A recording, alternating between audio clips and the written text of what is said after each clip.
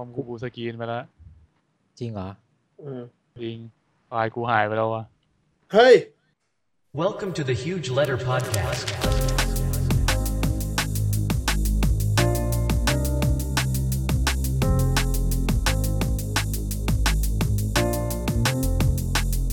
สวัสดีครับสวัสดีครับนี่คือรายการ Huge Center นะครับทางช่อง Room 508นะครับ EP นี้ก็เป็น EP ที่23นะครับเยโดมีเลข EP แล้วคือมันค่อนข้างคราวที่แล้วก็เซอร์ไพรส์ไปนิดนึงเพราะว่ามันค่อนข้างจะผิดแผนไปกับตอนแรกคือรายการเนี้ยคุณแม็กเป็นคนก่อตั้งขึ้นมาแล้วคุณแม็กกล่าวว่าเอ้ยเราจะแบ่งเป็นแบบหัวข้อไปเป็นจักรวาลกำลังภายในจักรวาลไซไฟโดยที่ไม่ได้คิดว่าจะออกเป็น EP ที่เท่าไหร่คือจะขึ้นใหม่เรื่อยๆแต่ปรากฏว่าก็อย่างที่เห็นนะครับมันเริ่มไม่มีจักรวาลแล้วก็เลยคิดว่าเรารันเลข EP ไปดีกว่าก็ตอนแรกที่ออกก็จะเป็นตอนเดียวกับกำลังภายในตอนหนึ่งประมาณนั้นก็รันมาจนถึง EP 22นี้นี่ถ้าแฮร์รี่พอตเตอร์ภาค5อย่างนี้ก็จะเป็น EP 23 24อะไรอย่างนี้ไปเลยใช่ไหมก็บอกเป็น EP ของ Harry Potter EP ที่เท่าไหร่ก็ว่าไปแต่ว่าถ้ากลับมาถึงตอนธรรมดาเราก็จะรันต่อแค่นั้นเองครับตอนธรรมดานับเป็นตอนธรรมดาด้วยเหรอจริงเราถือว่าเป็นตอนธรรมดาป่ะตอนธรรมดาเราคือตอนอย่าง Harry Potter ใช่สรุปตอนแบบนี้คือตอนสเปเชียลตอนพิเศษมันดูย้อนแย้งกับชาวบ้านชาวเมืองเขาอย่างมิดในเล้าเนี่ยตอนธรรมดาก็จะเป็นแบบนี้ใช่ไหมมิดในเล้าไม่รันเลขครับว่ะใช่อินดี้กว่าอีกไอ้สัสที่จริงเรานับเลขอยู่ข้างหลังแต่เรารู้สึกว่าเวลาเรียกว่าไงเดียเวลาปล่อยเราไม่ได้เขียนเลขไงเราจะไม่ต้องนับผิดใช่ก็จริง เพราะงั้นวันนี้เราก็จะมาพบกับแฮร์รี่พอตเตอร์นะครับเดี๋ยวก่อนถึงไหนแล้วคุณตั้ม เหมือนโดนคนทวงงานป่ะสำหรับคนที่ฟังอยู่ก็ใจเย็นๆนะครับเพราะว่าแฮร์รี่พอตเตอร์ครับวันที่ไม่มี คนที่ฟังอยู่ก็น่าจะด่ากูมาได้สักพักแล้วแหละเขาไม่ด่าหรอกแฟนๆโผล่รายการนู้นรายการนี้แต่ของตัวเองแม่งอ่านไม่เสร็จการเตรียมตัวอัดนี้มันรายการนี้มันค่อนข้างจะเตรียมตัวเยอะนะ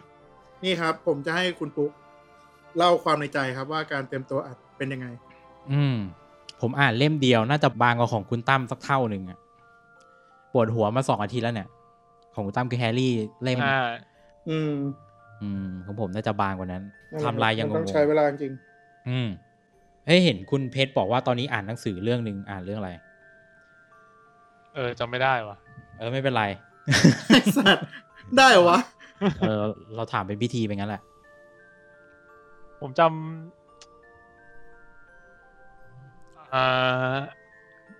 นึกเกือบนึกออกแล้วแป๊บนึงกำลังเขียนอยู่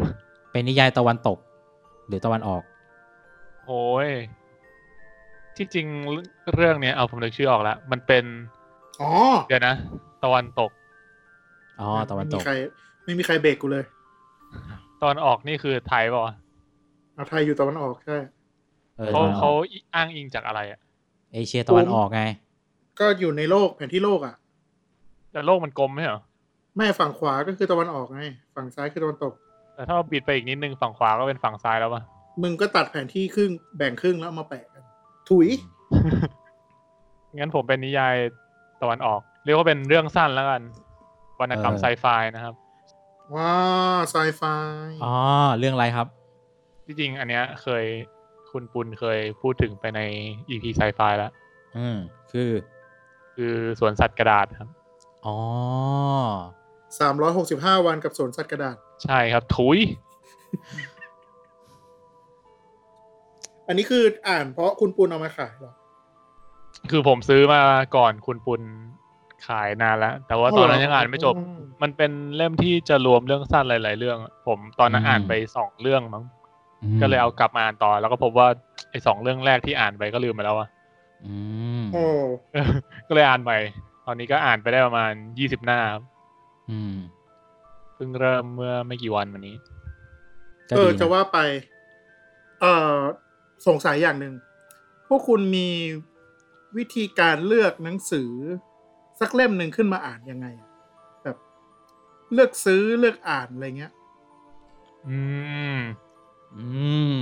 น่าสนใจครับก็ผมเนี่ยช่วงนี้จะชอบพวกญี่ปุ่นก็ชอบมานานแล้วไม่เหรอวะใช่ใช่หมายถึงนิยายใช่ปะอ๋อนิยายโอเคใช่ครับก็จะเป็นพวกนิยายแต่ว่าแต่ก่อนจะเลือกแบบก็จะเลือกพวกโทนสืบสวนสอบสวนอะไรเงี้ยแต่ว่าหลังๆไม่ค่อยได้ซื้อบางทีก็จะไปยืนอ่านที่ร้านแล้วก็อ๋อถ้ารู้สึกว่าคำนำมันโดนก็ซื้อเป็นคนอ่านคำนำคือผมจะเริ่มอ่านตั้งแต่หน้าแรกเลยถ้าแบบมันมีอะไรที่มันอ่านแล้วมันรู้สึกแบบเฮ้ยเรื่องนี้มันโอเคว่ะน่าสนใจก็จะหยิบมาหรือบางทีก็แบบเพื่อนแนะนำมาอะไรอย่างนี้ก็ปกติครับผมของคุณปุ๊กนี่มีวิธีเลือกไหมครับรู้สึกว่าปุ๊กนี่เสียง CMC เอาเสียง CMC เอาครับCMC จะไม่มีตัวอักษรอยู่พอเสียงขึ้นมาปุ๊บอันไหนตกพื้นมันจะเริ่มมีข้อความปรากฏขึ้นมาเชดโดพูดเล่นที่บ้านต้องเริ่มจากที่บ้านเขาเป็นคนนักอ่านอยู่ครับแล้วมีนิยายไหนมาก็จะอ่านตามสุดท้ายก็เริ่มซื้อของตัวเองครับไปเดินดูอันไหนปกสวยก็ซื้อนะบางทีแบบนึกว่าไปนอนอ่านที่พื้นเล่นตรงมุมชวนเพื่อนมาดูอะไรเงี้ยเหรอกูเจอประจำเลยไปเดินร้านหนังสือแม่งมีเด็กมานอนอ่านที่พื้นเงี้ยแบบไอ้เชี่ยเอาจริงๆมุมหนังสือในเซเว่นยังมีเลยนะเจอบ่อยมากเลยเซเว่นตรงอนุสาวรีย์ก็มีเดี๋ยวจริงเหรอเล็กๆกันนะไม่ใช่ไอ้นั่นดิแบบตรงสะพานอ่ะอ๋อไม่ใช่ซุ้มเล็กๆไอ้ซุ้มเล็กๆเป็นใหญ่ๆหน่อยใหญ่หน่อยอะไรเงี้ยเจอบ่อยผมว่ามันก็ดีนะการที่แบบว่าเราได้ส่งเสริมให้เด็กๆอ่านหนังสืออ๋อแต่อ่านอย่างนั้นมันไม่ใช่ไงลูกถึงแม้เขาจะไม่จ่ายตังค์ซื้อก็ตามแต่จริงๆถ้าเกิดแบบเข้าไปในร้านหนังสือส่วนใหญ่มันก็มีให้อ่านวะเขาก็เต็มใจให้อ่านนะเขาแกะซีลแกะอะไรไว้เดินเข้าแบบร้านใหญ่ๆแบบมันจะมีเล่มที่แกะซีลกับไม่ได้แกะใช่คือเรื่องดังๆมันจะเป็นอย่างนั้นแต่เรื่องที่มันไม่ดังทั้งร้านมีอยู่เล่มเดียวก็จะเป็นอย่างนั้นไปเลยก็จะแกะไม่ได้เนาะก็ต้องมาสุ่มก็ต้องมาอ่านรีวิวตามที่อื่นเอาซึ่งการเลือกของผมเนี่ยแรกเลือกมาจากความดังในเว็บบอร์ดก็มีส่วนมันจะมีคนที่อ่านทุกเรื่องแล้วก็มาสกรีนให้ฟังเราเหมือนแบบดูรีวิวมาก่อนใช่ไหมเรื่องไหนที่คนเขาบอกว่าดีใช่หลังๆก็คือเริ่มไม่ค่อยสนใจละอันไหนมันก็คือไม่อ่านแม่งละดูหลังปกแล้วมันเนื้อเรื่องมันน่าสนใจก็มีการจุดคำโปรยจุดประเด็นหลังปกอะไรก็มาครับดึงมาเลยแล้วคุณตั้มล่ะครับผมส่วนมากจะอ่านจากที่อาจจะเป็นหนังสือที่มีชื่อเสียงแล้วเพราะว่าอย่างที่เคยบอกไปเมื่อ EP ก่อนๆว่าเป็นคนไม่ค่อยชอบอ่านหนังสือสักเท่าไหร่คือซื้อมากะคุ้มกะปั้งเลยใช่ไหมใช่คือเริ่มแรกผมได้รับการแนะนำจากเพื่อนแหละในหลายๆเล่มเนาะตั้งแต่แฮร์รี่ไวท์โรสสมัยก่อนเนาะหนังสือนิยายบารามอสอะไรเงี้ยแล้วก็เพอร์ซี่แจ็คสันจนพอเราจับแนวทางได้แล้วครับว่าโอเคเราชอบอ่านนิยายแฟนตาซีเนาะเราชอบอ่านพวกหนังสือกวีซีไลท์แบบนี้ครับคือแต่ว่าเล่มแรกๆมันเกิดจากการที่เพื่อนแนะนำแต่พอเราจับทางได้แล้วเราจะเริ่มหาหนังสืออ่านแล้วเช่นไปเดินงานหนังสือเราก็จะรู้ว่านักเขียนคนนี้สำนักพิมพ์เหล่านี้มันจะมีหนังสือแบบที่เราสนใจอะไรเงี้ยครับก็จะไปเลือกจากแบบนั้นแทนดีนะก็ดีแต่ก่อนนะผมจำได้เลยผมจะมีร้านหนังสือมือสองที่ไปซื้อบ่อยๆแล้วก็จะไปซื้อจะมีหนังสือของอากาธาคริสตี้เพราะคุณเป็นชอบอ่านมันจะแบบเป็นเล่มเล็กๆแต่ก่อนนี่คือมีเยอะมากเดี๋ยวนี้เริ่มขายทิ้งไปแล้วอ้าวแล้วคุณจะมาอ่านแล้วคุณจะอ่านทวนตอนนิยายสืบสวนได้ไงวะ ขายไป แล้วคุณจะมาทำฮิวเลเตอร์นะเว้ย ไม่มี เฮ้ยมีดิ ถ้าทำเหรออาจจะมีสักวันหนึ่งเชอร์ล็อกโฮมนะเชอร์ล็อกโฮมเชอร์ล็อกโฮมได้ให้แฟนๆคอมเมนต์มาครับว่าอยากให้คุณเพชรทำเรื่องอะไรกูว่ากูต้องโดนด่าหนักกว่าไอ้ต้อม จะได้โดนกันทั่วหน้าไงสัตว์โอเคแล้วเรื่องที่คุณปุ๊กจะเลือกมาเล่าในวันนี้ครับอะไรโดนใจให้เลือกเล่มนี้มาอ่านแล้วก็จะเอามานำเสนอครับมันเป็นเรื่องของนักเขียนคนหนึ่งซึ่งอาจจะไม่ได้ดังเท่ากิมยงหรือโกเล้งแต่ก็พอมีชื่อมาผ่านตามาบ้างแล้วบังเอิญเรื่องนี้คือตอนนั้นผมน่าจะทำอะไรสักต้องไปต่างจังหวัดหรืออะไรสักอย่างหนึ่งนี่แหละผมก็เลยไปเดินเล่นในร้านหนังสือไปเจอหนังสือเล่มนึงที่เล่มเดียวจบและเป็นของนักเขียนคนนี้แล้วชื่อเรื่องมันก็ไม่เคยได้ยินที่ไหนมานะก็เลยรู้สึกแบบเอามาอ่านเล่นจุดเริ่มต้นโดยที่แบบไม่ค่อยเห็นรีวิวอะไรที่ไหนเลยนะคือตอนนั้นยังไม่ได้เข้าเว็บบอร์ดกำลังภายในด้วยไม่ได้เข้ากรุ๊ปกำลังภายในด้วยมันก่อนนั้นตอนนั้นมันเป็นช่วงจบมหาลัยใหม่ๆอ่ะ20นิดๆก็เลยหยิบมาอ่านโหเชี่ยพอพูดว่า20นิดๆแล้วปุ๊บสัตว์แก่เลยตอนนี้มันโอ้โหตอนนี้ก็นานเลยนะเว้ย 2-3 เท่าจากตอนนั้นแล้วเกือบ10เดี๋ยวแก่ไปเพื่อนก็จะเริ่มเข้าเรื่องกันเลยนะครับตัดก็จะมีเสียงปลึ้งเป็นเสียงพินแล้วก็เป็นเสียงเปิดหนังสือขั้นช่วง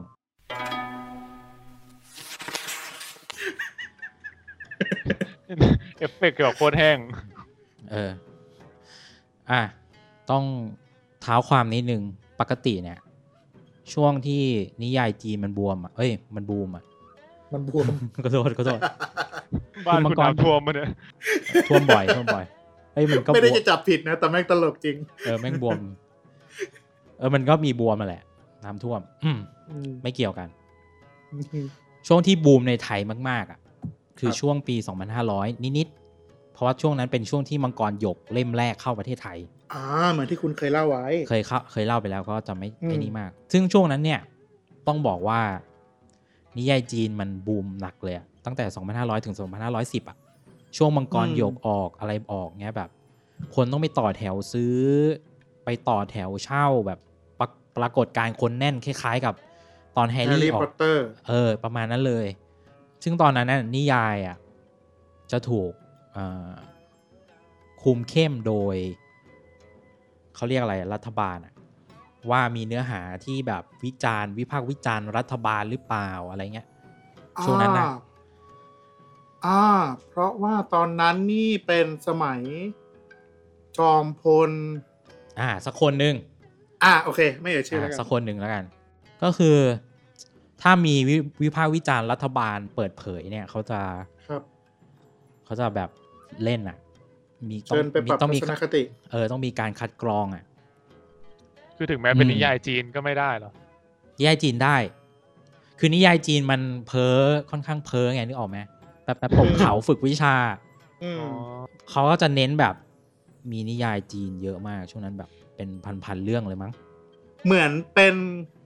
นิยายการเมืองแบบทางเลือกปะเพราะฉะนั้นนิยายจีนมันก็แฝงการเมืองถูกไหมใช่เพราะฉะนั้นไอ้การที่รัฐบาลเข้าไม่ถึงเพราะว่ามันเป็นนิยายจีนจากนิยายจีนที่มันแบบ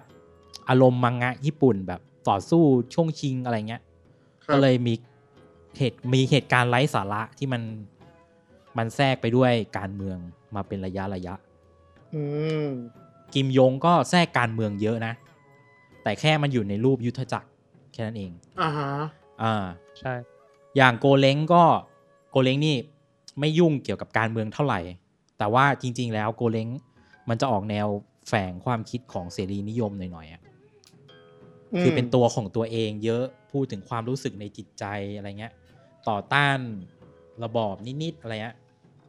เพิ่มความเป็นเสรีนิยมก็ถูกนะเฮ้ยว่า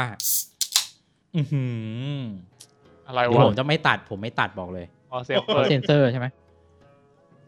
เปิดกระป๋องโค้กไงไม่เห็นเป็นไรเห็นเป็นไรเลยโค ค้กหรือเยี่ยวครับเนี่ยเหลืองจังโค้กซีโร่เพื่อนเดี๋ยวข้อนี้นิยายกำลังภายในก็ซาๆไปซึ่งรูปแบบของนิยายจีนกำลังภายในอ่ะคือจริงๆมันก็ซ้ำๆเดิมแหละตัวเอกรันทดแล้วก็ตกเขาได้คัมภีร์แล้วก็ฝึกมาแล้วก็แก้แค้นมันเป็นจริงๆใช่ไหมที่แบบว่าคือผมไม่ค่อยจะเรียกว่าไม่ค่อยก็ไม่เชิงผมไม่เคยแทบจะไม่เคยอ่านเลยผมเปรียบเทียบให้คุณฟังก็คือมันคล้ายๆมังงะญี่ปุ่นแนวโชเน็นอ่ะโชเน็นกำลังนึกถึงไอ้อิเซไกอ่ะอ๋อจะอิเซไกก็ได้แต่นั่นคือมันตายแต่นี้มันแค่แบบต้องตกระกำลำบากสักอย่างใช่ป่ะคือมันเหมือน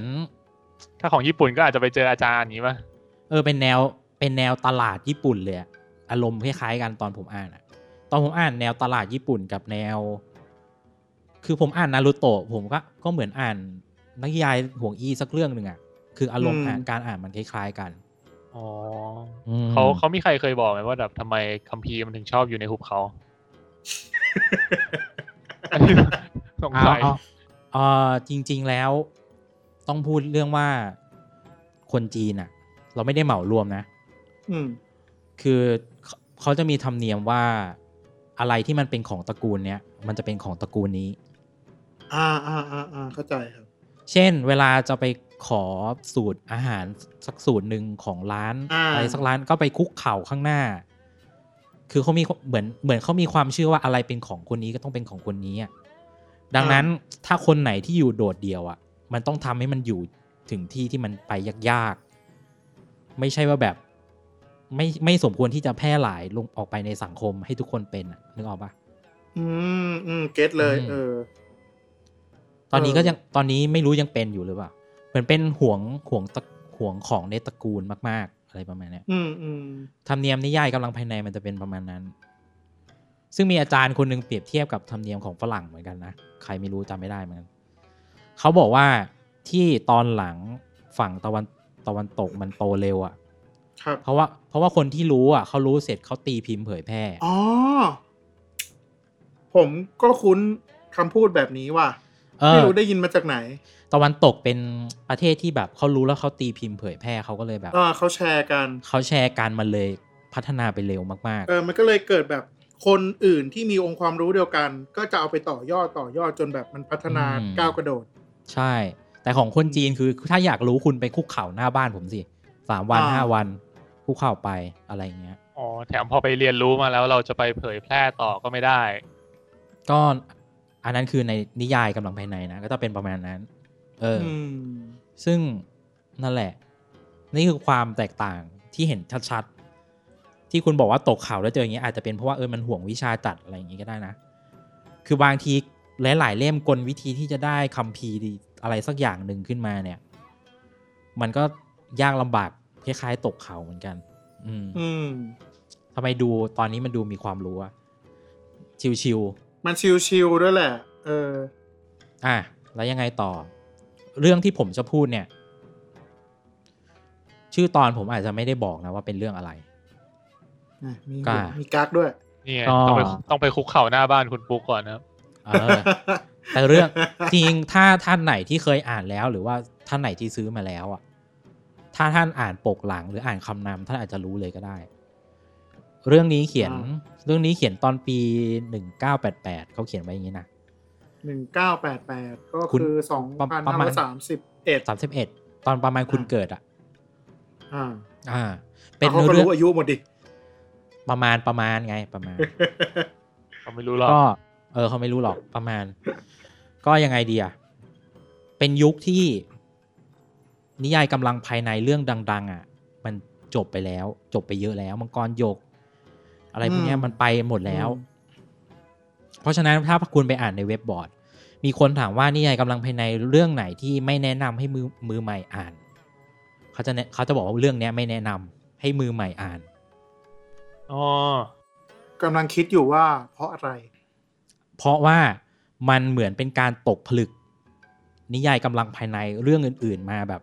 3 บรรทัดนี้อาจจะพูดถึงอีกเรื่องนึงคือมันเหมือนเป็นการอ่านที่ใช้ common sense ของหลายๆเรื่องมารวมกัน เพราะฉะนั้นผมเลยเกริ่นก่อนไงว่าเฮ้ยเรื่องเนี้ยมันเกิดทีหลังมังกรหยก30 ปีเลยนะอะไรเงี้ยโอเคแต่ว่าก็เกิดก่อนถึงปัจจุบันก็คือแต่งไปแล้ว30 ปีที่แล้วประมาณนี้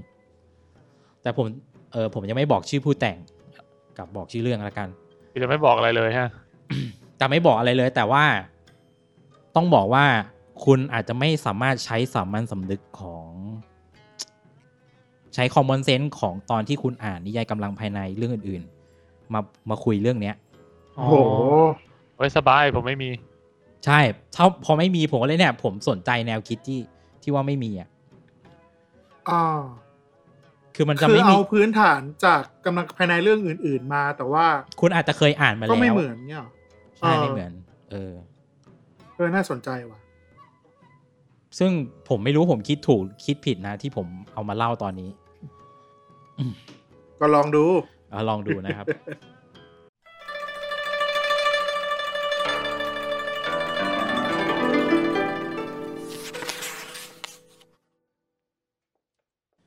คุณเคยอ่านลีคิมพวงปะ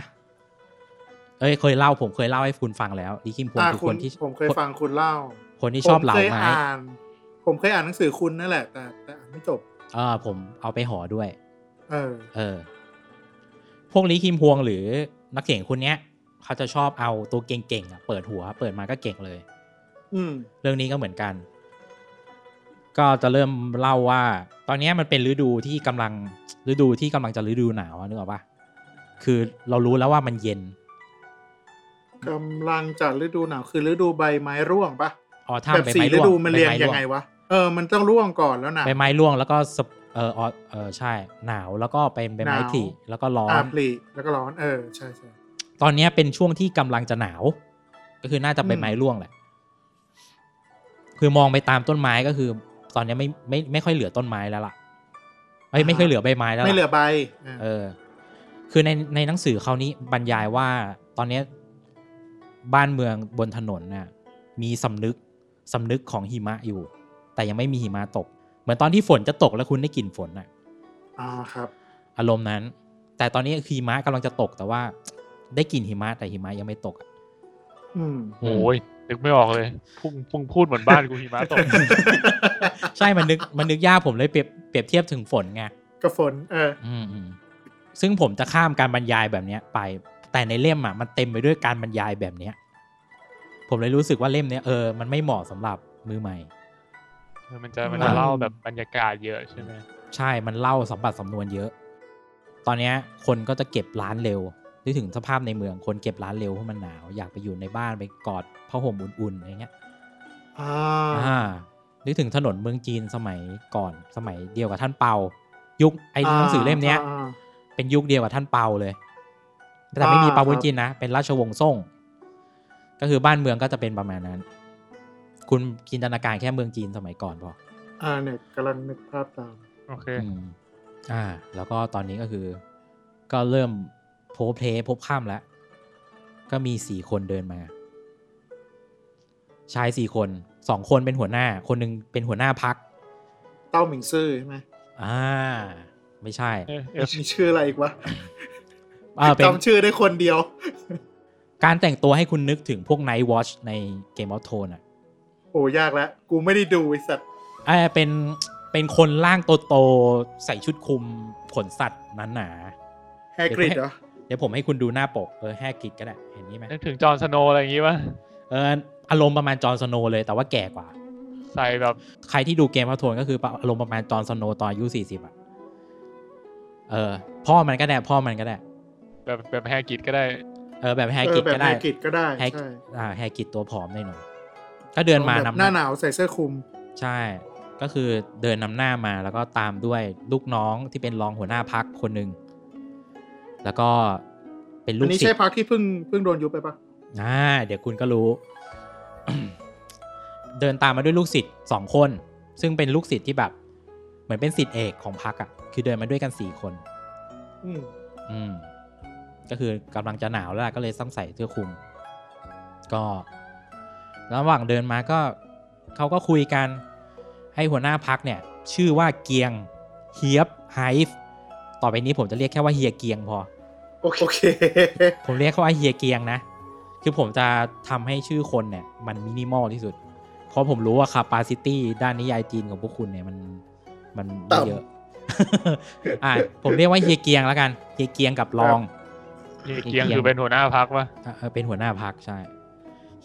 ฮียเกียงเดินมาเนี่ยก็คุยกับรองหัวหน้าพรรคว่าแบบเนี่ยเดี๋ยวพ้นฤดูหนาวไปเดี๋ยวจะเชิญอาจารย์มาสอนลูกศิษย์ในพรรคนะให้มันเรียนหนังสือเนื้อหาบ้างไม่ใช่แต่มัวจะไปต่อยตีคนอะไรเงี้ยอารมณ์คือปกติพวกพรรคต่างๆเนี่ยเวลาคุณอ่านนิยายจีนอ่ะมันจะไม่ฝึกวรยุทธ์ก็อะไรพวกนี้ถูกป่ะแต่เรื่องนี้เปิดมาคือฮีเกียงบอกเฮ้ยเนี่ยไปสอนหนังสือเนื้อหาบ้างนะแล้วก็ไปหาครูมาด้วยแล้วก็บอกรองว่าคุณชายที่ใช้กระบี่เมื่อวันก่อนอ่ะฝากไปขอโทษด้วยนะอะไรเงี้ยโอเคแล้วก็มีแบบเฮ้ยไอ้ดาบไอ้มือดาบคนนั้นก็เลิกมาท้าสู้กับกูได้แล้วนะบอกกูยอมแล้วไอ้เหี้ยมึงเลิกท้ากูได้แล้วกูรำคาญอะไรประมาณเนี้ยงงปะมันก็พูดแบบเลื่อยเปื่อยเฉื่อยแฉะอะไรเงี้ยแล้วก็มันก็ไปเห็นอยู่ดีหัวหน้าพรรคก็ยืนนิ่งแล้วมองเห็นต้นไม้ต้นหนึ่งซึ่งมันไม่มีใบแหละแต่มันมองอย่างเงียบๆทุกคนก็เงียบแล้วก็มองไปตามต้นไม้ต้นนั้นบ้างปรากฏว่าต้นไม้ต้นนั้นมีดอกไม้ดอกหนึ่งงอกขึ้นมาโฮเทลเดลูน่าปะเนี่ยแล้วทุกคนน่ะเข้าใจได้ทันทีไอ้หัวหน้าพรรคมึงนึกถึงผู้หญิงในหอนางรมที่ชื่อว่าพิรุณวสันต์หรือเปล่าอะไรเงี้ยโหชื่อยากจังช่างมันจะบอกว่าดอกไม้ดอกเนี้ยมันจะบานก็ต่อเมื่อถึงฤดูใบไม้ผลิครับซึ่งตอนเนี้ยเพิ่งฤดูใบไม้ร่วงแล้วมันฤดูใบไม้ร่วงเสร็จปุ๊บมันต้องไปหน้าหนาวก่อนแล้วค่อยไปฤดูใบไม้ผลิถูกไหมพระเอกเลยบอกว่าดอกไม้ต้นนี้ดอกไม้ดอกเนี้ยมันบานเร็วเกินไปแล้วนะผมเล่าตรงนี้ทำไมมันเป็นเกร็ดเล็กเกร็ดน้อยแต่ช่างมันไอ้พวกลูกศิษย์ที่ตามมา2คนก็กระเซากับหัวหน้าพรรคว่าหรือหัวหน้าพรรคคิดถึงน้องสาวคนนึงที่อยู่หอนางรมใบไม้ผลิหรือเปล่าอะไรเงี้ยกูเปลี่ยนเป็นภาษาไทยให้ก็ปรากฏว่าทุกคนบอกเนี่ยควรจะหาอาซอให้พวกเราสักคนนึงได้แล้วนะก็คือแบบเร่งเราให้หัวหน้าเนี่ยหาเมียได้แหละคือทุกคนเข้าใจว่าหัวหน้าเนี่ยนึกถึงผู้หญิงคนที่อยู่ในหอนางรมคนนั้นซึ่งผมขอเรียกน้องคนนี้เขาว่าน้องฮวยแล้วกันง่ายดีน้องฮวยน้องฮวยนะน้องฮวยฮวยไม่ต้องเน้นเพราะว่าชื่อมันไปพ้องกับดอกไม้นี้พอดีอะไรประมาณเนี้ยทุกคนก็บอกหาซอสิแล้วแบบแต่ก็พูดอย่างกล้ากลัวเพราะว่าจริงๆแล้วหัวหน้าใหญ่เนี่ยอยู่เป็นเขาเปรียบเสมือนเป็นภูเขาไฟระเบิดลูกนึงคือใครไปแย่อะไรก็แบบบางทีก็ระเบิดอารมณ์ขึ้นมาอย่างเงี้ยก็พูดอย่างกระเซ้าแบบทีเล่นทีจริงไอ้เฮียเกียงเนี่ยก็ยิ้มออกมาก็คือแบบโล่งใจแล้วกูกระเซ้าถูกเวลาว่ะอะไรเงี้ยแต่จริงๆแล้วเฮียเกียงไม่ได้นึกถึงน้องฮวยเฮียเกียงนึกถึงภรรยาผู้ล่วงลับเชียดราม่าใช่แต่ว่าจริงๆแล้วเฮียเกียงก็ไม่ได้ปฏิเสธอะไรก็คือแบบในเรื่องก็แนะนำว่าเนี่ยในโลกมันเต็มไปเรื่องเข้าใจผิดอยู่แล้วก็หลังจากที่พูดคุยกันสัพเพเหระไปบ้านเมืองที่กำลังเงียบเหงาแล้วก็แฝงด้วยความหนาวเนี่ยก็มีบ้านหนึ่งเปิดประตูออกมาเป็นผู้หญิงคนหนึ่งอุ้มลูกออกมา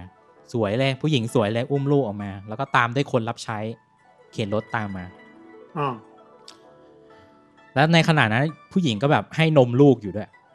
พยายามสื่อบรรยายว่าทุกคนเนี่ยให้นมลูกแล้วเดินออกมานอกบ้านเนี่ยนะใช่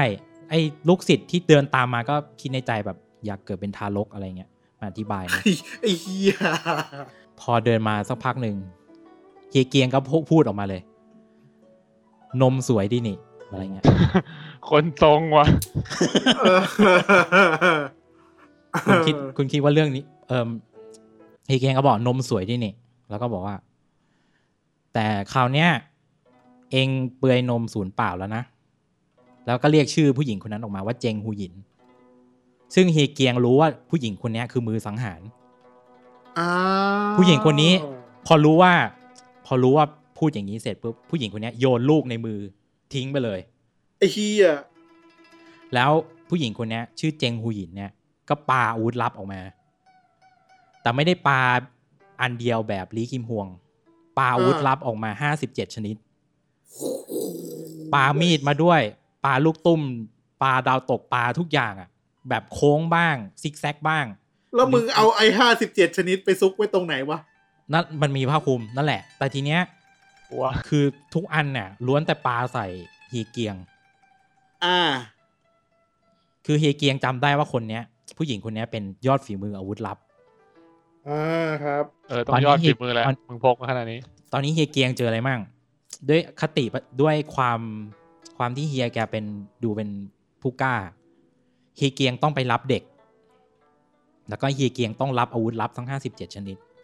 เป็นคนดีเดี๋ยวแค่นั้นไม่พอจะไปรับพวกเขาทำไมก็เด็กมันไม่มีความผิดอ่ะนึกออกป่ะเด็กไม่มีก็รับเด็กไงแต่อาวุธลับไม่ต้องรับก็ได้วะแต่อาวุธลับมันมาจากทุกทิศทุกทางไงนึกออกป่ะแล้วทีเนี้ยมันก็พุ่งมากระแทกด้วยก็คือเป็นพวกเดียวกันมากันหมดทีเนี้ยพอมาถึงอ่ะเฮียเกียงก็เอามือนึงรับเด็กรับเด็กแล้วก็ดึงเสื้อคลุมออกมาเสื้อคลุมไนท์วอชของเขาเนี่ยคุมอาวุธลับทั้งหมดแล้วก็ปาไปที่เจงฮูหยินเหมือนเดิมในหนังสือบรรยายว่าคุมเหมือนกับชายแบบคุมผ้าให้คนรักอ่ะแล้วก็เฮียเกียงนุ่มนวลสุดแล้วเฮียเกียงก็เอามือจับคนที่พุ่งมาคือคนนี้มันมีฉายาแบบเป็นจอมกระแทกแห่งบูลิมอ่ะไม่อย่าไปจับอย่าไปนึกภาพนั้นคือมันมันอะไรกระแทกวะกูยังไม่ได้นึกเลยมันบอกว่าการกระแทกของมันอ่ะคือทำให้แบบหน้าผาทลายได้อ่ะความแรงของมันแต่เฮียเกียงอ่ะเอามือไปยันไว้ในหนังสืออธิบายว่าเป็นการยันเหมือนเอามือสะกิดเพื่อนที่ไม่ได้เจอกันมานานอะไรอย่างเงี้ยแบบสะกิดเบาๆอ่ะแล้วก็อีกมือนึงก็จะไปรับเด็กปรากฏว่าเด็กคนนั้นน่ะอยู่ดีก็หันควับมาแล้วถือมีดไม่ใช่ถือมีดไอ้เหี้ยอันนี้เกินไปแล้วไอ้เด็กคนนี้จริงๆมันคือคนแคะที่คุมผ้าไว้แล้วมีวิชานิ้วกระบี่ของมันน่ะสามารถตัดได้ตัดได้ทุกอย่างตัดเหล็กก็ได้แต่เฮียเกียงเอามือมารับได้ทันอะไรเงี้ยแต่แกเฮียเกียงก็บอกว่าไม่เจอกันนานนะ3สหายสุริยันอะไรสักอย่างเดี๋ยวค่อยว่ากันไอ้พวกนี้ก็น่าซีดเลยเฮียกูลุมไปขนาดนี้แบบมึงยังรับได้เหรอวะเฮียเกียงนี่แม่งสุดมากอ่ะสุดแบบลีคิมพวงอ่ะมึงเปิดมาเหมือนมึงลีเหมือนมึงเป็นลีคิมพวงเลยจำได้ไหมตอนแรกที่มันส่งฝากรองหัวหน้าส่งข้อความไปบอกอ่ะมันมีคนนึงที่เป็นดาบใหญ่บอกเลิกมาท้าสู้กับกูได้แล้วอ่ะวันนี้มันหลังจากที่มันรับไอ้นี้เสร็จไอ้ดาบใหญ่เนี่ยก็เดินเข้ามาบอกว่าอ้าวสวัสดีเฮียเกียงมาสู้กันไหมเฮียบอกว่าอย่าเลยตอนนี้ใกล้ตายแล้วโดนลุมอยู่อะไรเงี้ยไอ้ดาบใหญ่ก็เลยเดินมาแล้วก็กำลังจะพูดแล้วมันตอนนี้มันหน้าหนาวอ่ะจมูกมันก็ฟุดฟิตบอกมันกำลังจะจามมันก็เลยยกมือห้ามบอกมันทำเงี้ยมันบอกแป๊บนึงนะแล้วก็ยกมือเหมือนจะจามอ่ะแล้วมันก็จามออกมาแล้วมันก็บอกว่าขอบคุณที่รอในนิยายบรรยายอย่างนี้อยากรู้เลยว่ามันบรรยายยังไงระหว่างที่มันจามอ่ะไอคนที่มันเป็นนักกระแทกแห่งยุทธจักรอ่ะรู้สึกเย็นที่คิ้วซ้ายเจงฮูหยินที่เป็นนักอาวุธลับอ่ะรู้สึกเย็นวาบที่ลำคอขวาแล้วคนอีกคนนึงที่เป็นเด็กอ่ะรู้สึกตรงหนวดมันอ่ะนึกออกปะแม่งก็น่าซีดเลยอารมณ์แบบจอมยุทธมึงระหว่างที่มึงจามดาบมึงเร็วมากแบบระหว่างที่ฮัตเชอร์ออกมาเนี่ยปึ๊บมีดาบออกมา3ดาบแต่ไว้ชีวิตไอ้3คนนี้สุดยอด ระหว่างที่ไอ้ดาบใหญ่กำลังเช็ดน้ำมูกอยู่ไอ้3คนนี้ก็อยู่ดีก็หายไปเลยหนีไปเลยระหว่างที่หนีไอ้ที่พบว่าที่เย็นวาบที่คิ้วซ้ายอ่ะปรากฏว่าจริงๆแล้วอ่ะที่กลางหลังของมันอ่ะมีรอยดาบอยู่งงเจงผู้หญิงที่รู้สึกว่ามีรอยมีเย็นวาบที่ลำคอด้านขวาปรากฏว่ามีแผลอยู่ที่นมใต้ลมผ้าเสื้อไม่ขาดแต่มีแผลอยู่ที่นม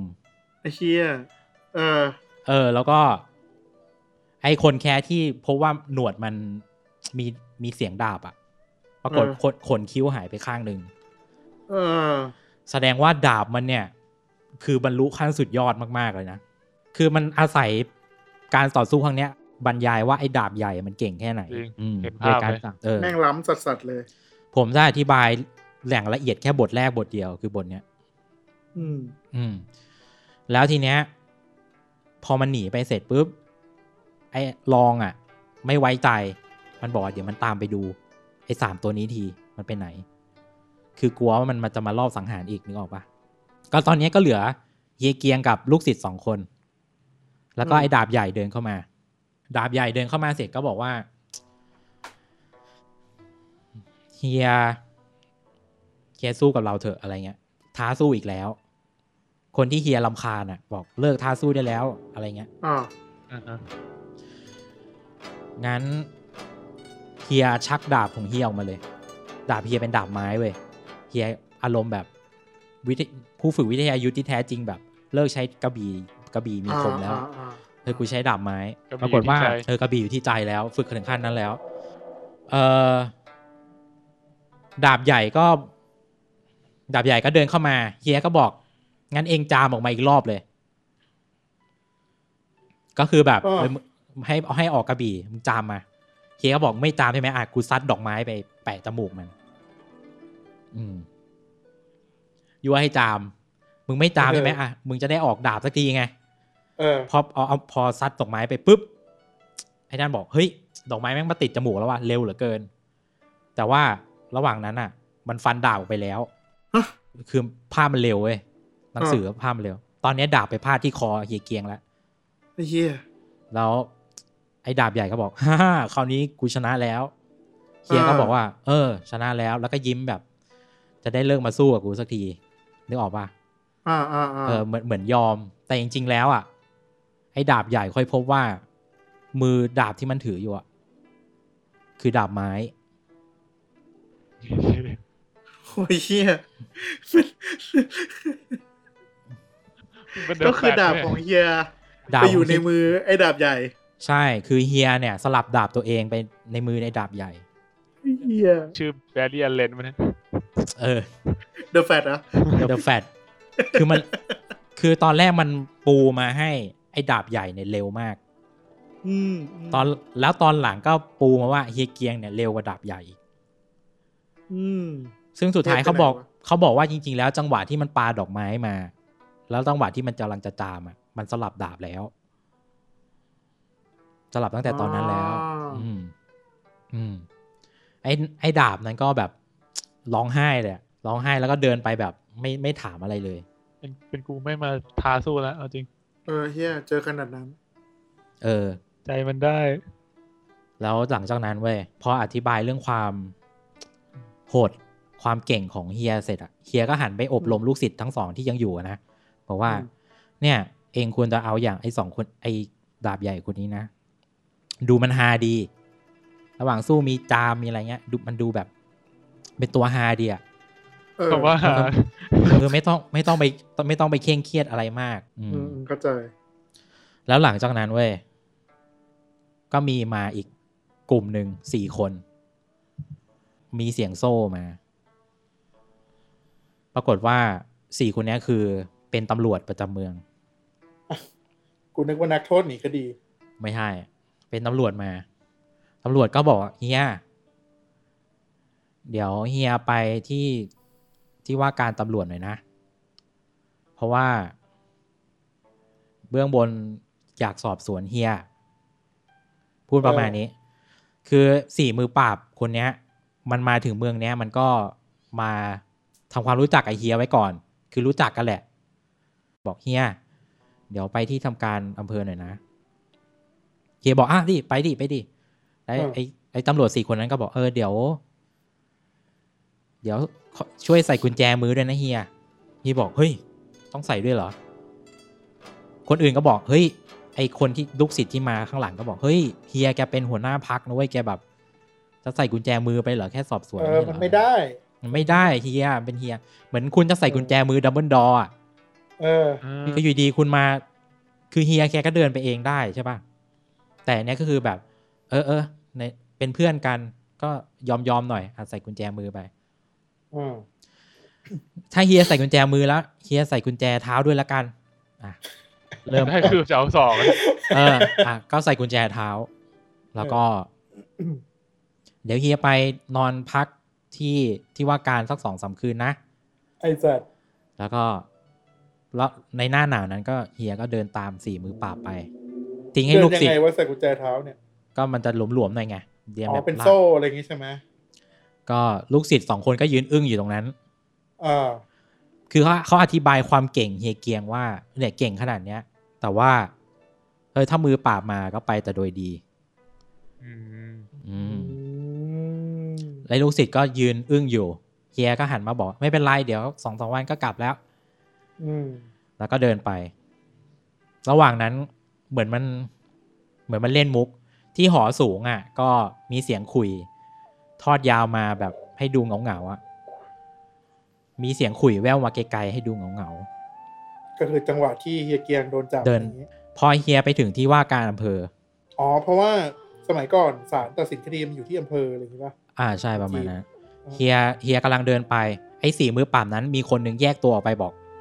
เฮ้ยเดี๋ยวขอออกไปข้างนอกแป๊บนึงนะก็ไปส่งเฮียเกียง3คนระหว่างที่กำลังจะเข้าที่ว่าการอำเภอมีมือปราบอยู่คนนึงสกัดจุดปึ๊บให้เฮียเกียงอยู่นิ่งๆแล้วก็เอามีดตัดเอ็นร้อยหวายที่ขาออกตัดเอ็นร้อยหวายให้ขาดแล้วก็ตัดข้อมือทั้ง2ข้างแล้วก็สารพัดแล้วก็ลากเข้าคุกไปนี่คือจบบทที่1โอเคลีคิมพวงมึงลีคิมพวงมึงล่ะแบบเฮียที่เก่งมากแต่ดันโดนเล่นทีเผลอ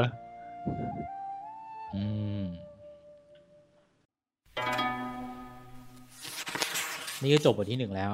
น่าสนใจว่ะเรื่องมันเป็นอย่างนี้แหละเราจะจบเลยไหมพูดเล่นจบเลยเหรอไอ้เหี้ยพูดเล่นกูอยากรู้เลยว่าเนื้อเรื่องมันจะปูไปทางไหนพอพูดเรื่องนี้เสร็จเดี๋ยวผมจะเล่าประวัติคนเขียนด้วยว่าทำไมมันเขียนแบบนี้ แต่มาต่อเมื่อกี้คือต้นฤดูหนาวตอนนี้เหตุการณ์ผ่านมาถึงกลางฤดูหนาวแล้วมันจะมีที่อยู่ที่นึงที่แบบเป็นสถานที่ไฮโซเอาไว้ให้แบบมันจะมีบ่อน้ำอยู่บ่อหนึ่งเป็นสระน้ำสระหนึ่งที่แบบคือไม่ใช่ว่ารวยแล้วเข้ามาได้มึงต้องแบบเป็นคนพิเศษในยุทธจักรจริงๆถึงจะมาอาบน้ำในนี้ได้VIP ในสระก็มีบุรุษรูปงามรูปหนึ่งอาบน้ำอยู่แล้วก็ตอนนี้หิมะกำลังตกคืออาบน้ำในสระน้ำพุร้อนไปแล้วก็เอามืออังหิมะไปนึกออกป่ะแบบสภาพคุณชายคุณชายก็ลุกขึ้นมาลูกกระจอก2คนก็เอาผ้าเช็ดตัวเอาอะไรมาให้ก็จะมีลูกกระจอก2คน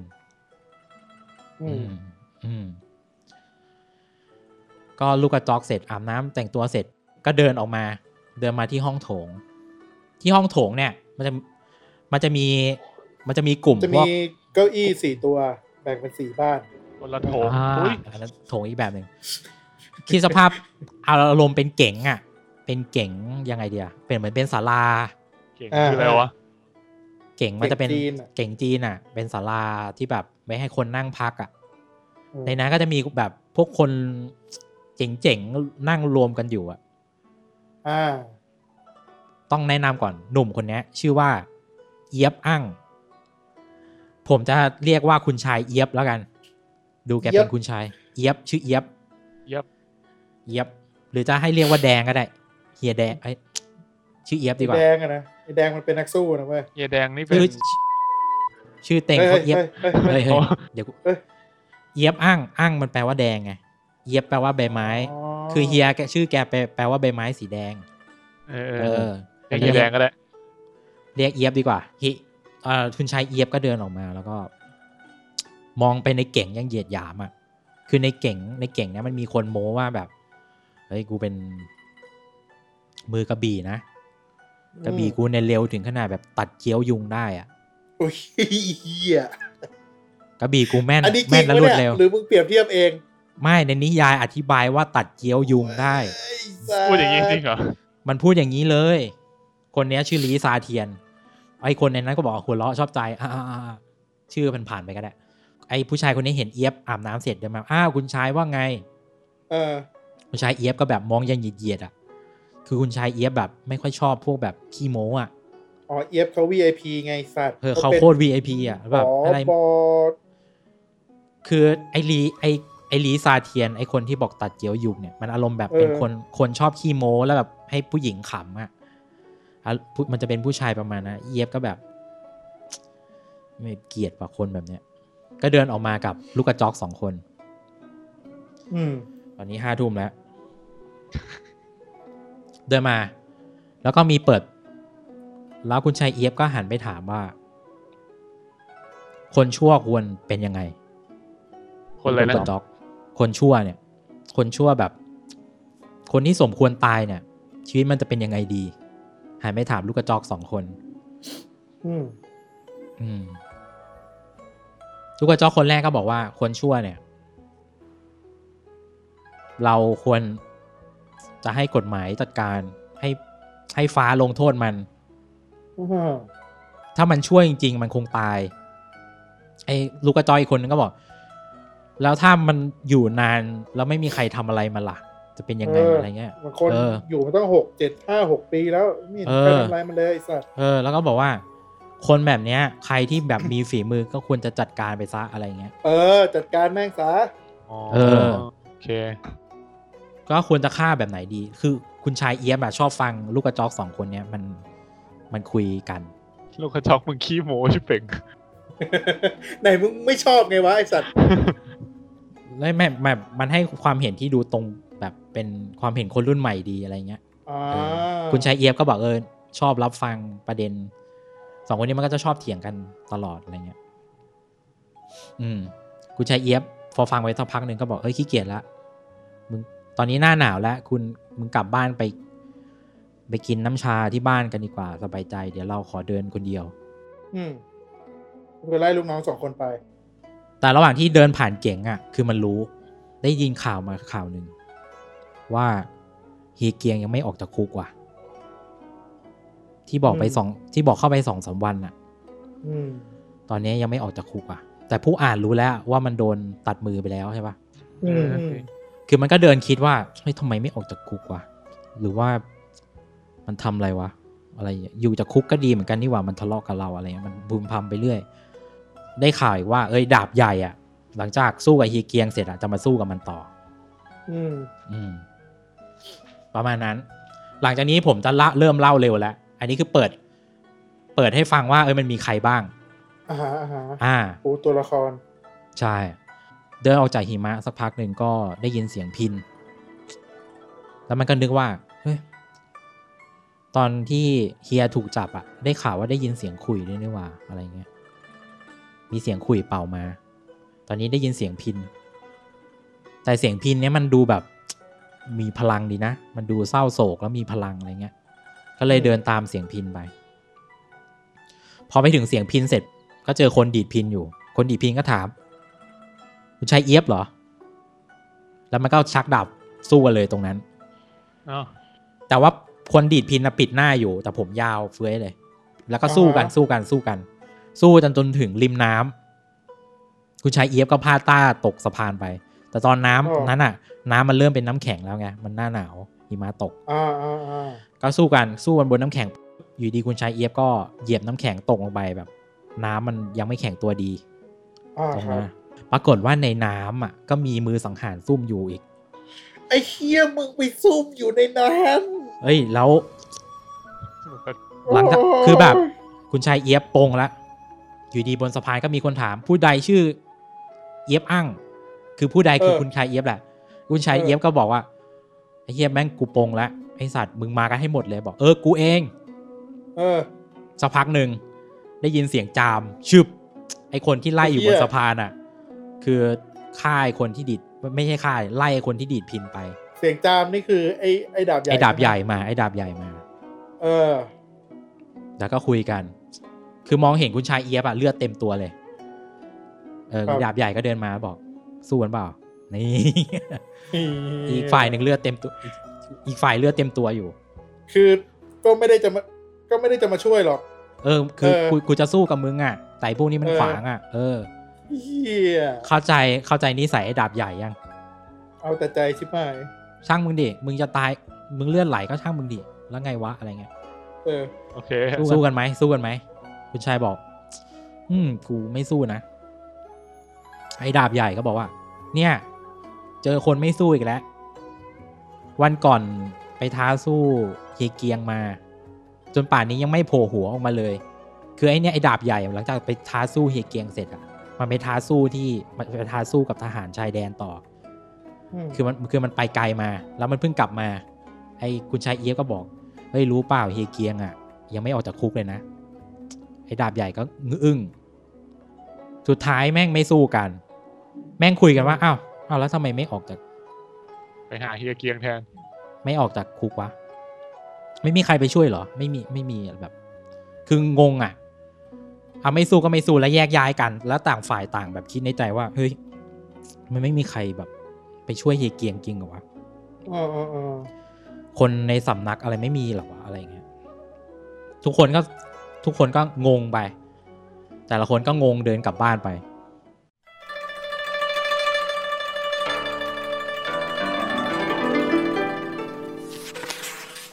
ทีนี้พอ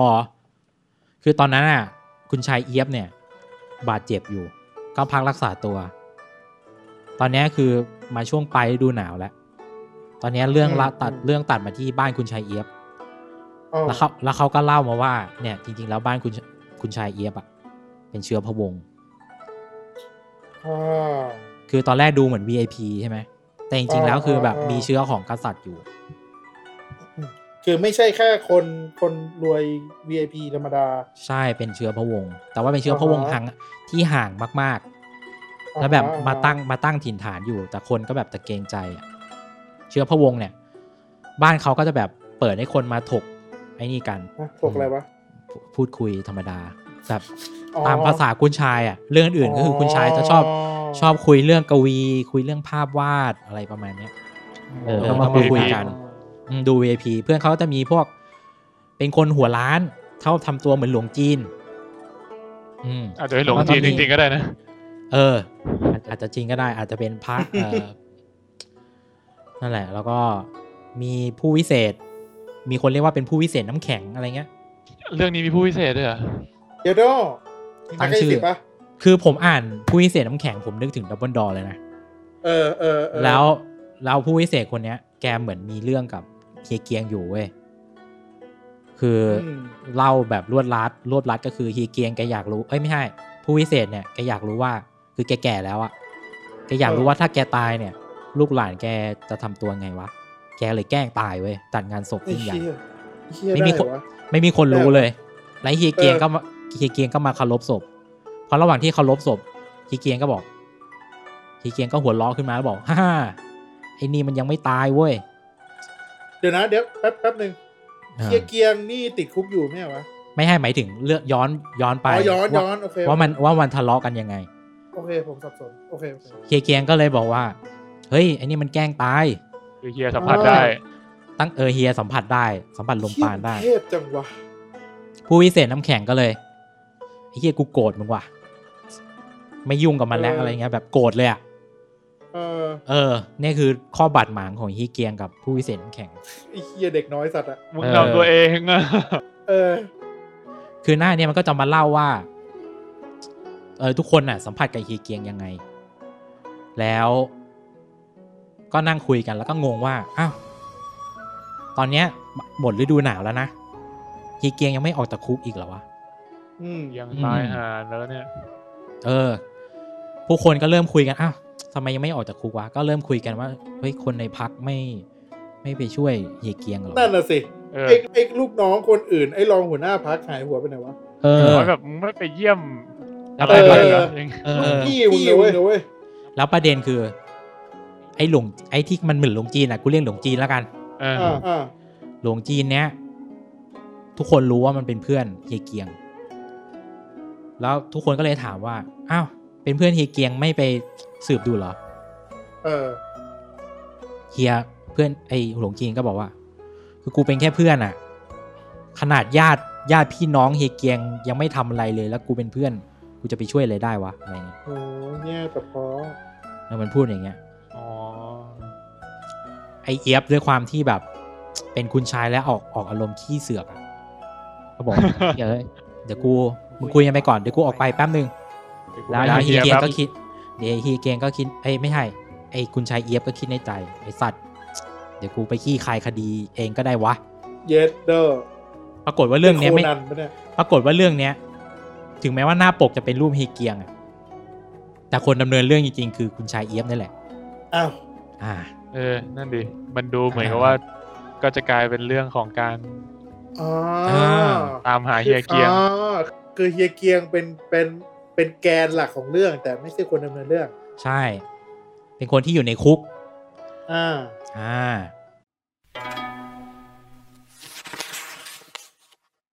ก็เริ่มไปสืบกับตำรวจปลดเกษียณก่อนคือไม่อยากไปคุยกับตำรวจจริงๆอ่ะเพราะว่าคือมึงหายเข้าไปในกรมตำรวจอ่ะคือถ้าไปถามก็กรมตำรวจมึงอาจจะไม่ได้อะไรก็ได้ฮะก็ไปคุยกับตำรวจปลดเกษียณเว้ยซึ่งแกดูมีวงในดีตำรวจปลดเกษียณก็ไม่ค่อยรู้อะไรมากหรอกก็ไปคุยกับก็แนะนำให้ไปคุยกับคนขายข่าวคนหนึ่งเป็นแบบอารมณ์ประมาณนักข่าวแล้วกันไปคุยกับนักข่าวผู้รอบรู้คุยกับสรยุทธอะไรเงี้ยลิต้าสกีเตอร์เรื่องเล่าเช้านี้ลิต้าสกีเตอร์อารมณ์ประมาณนั้นแบบเขาตั้งชื่อว่าเป็นผู้รอบรู้ประจำเมืองอ่ะคือมันจะมีคนหนึ่งที่แบบมึงรู้ทุกอย่างคนนี้รู้โลกรู้อะไรอย่างงี้ป่ะ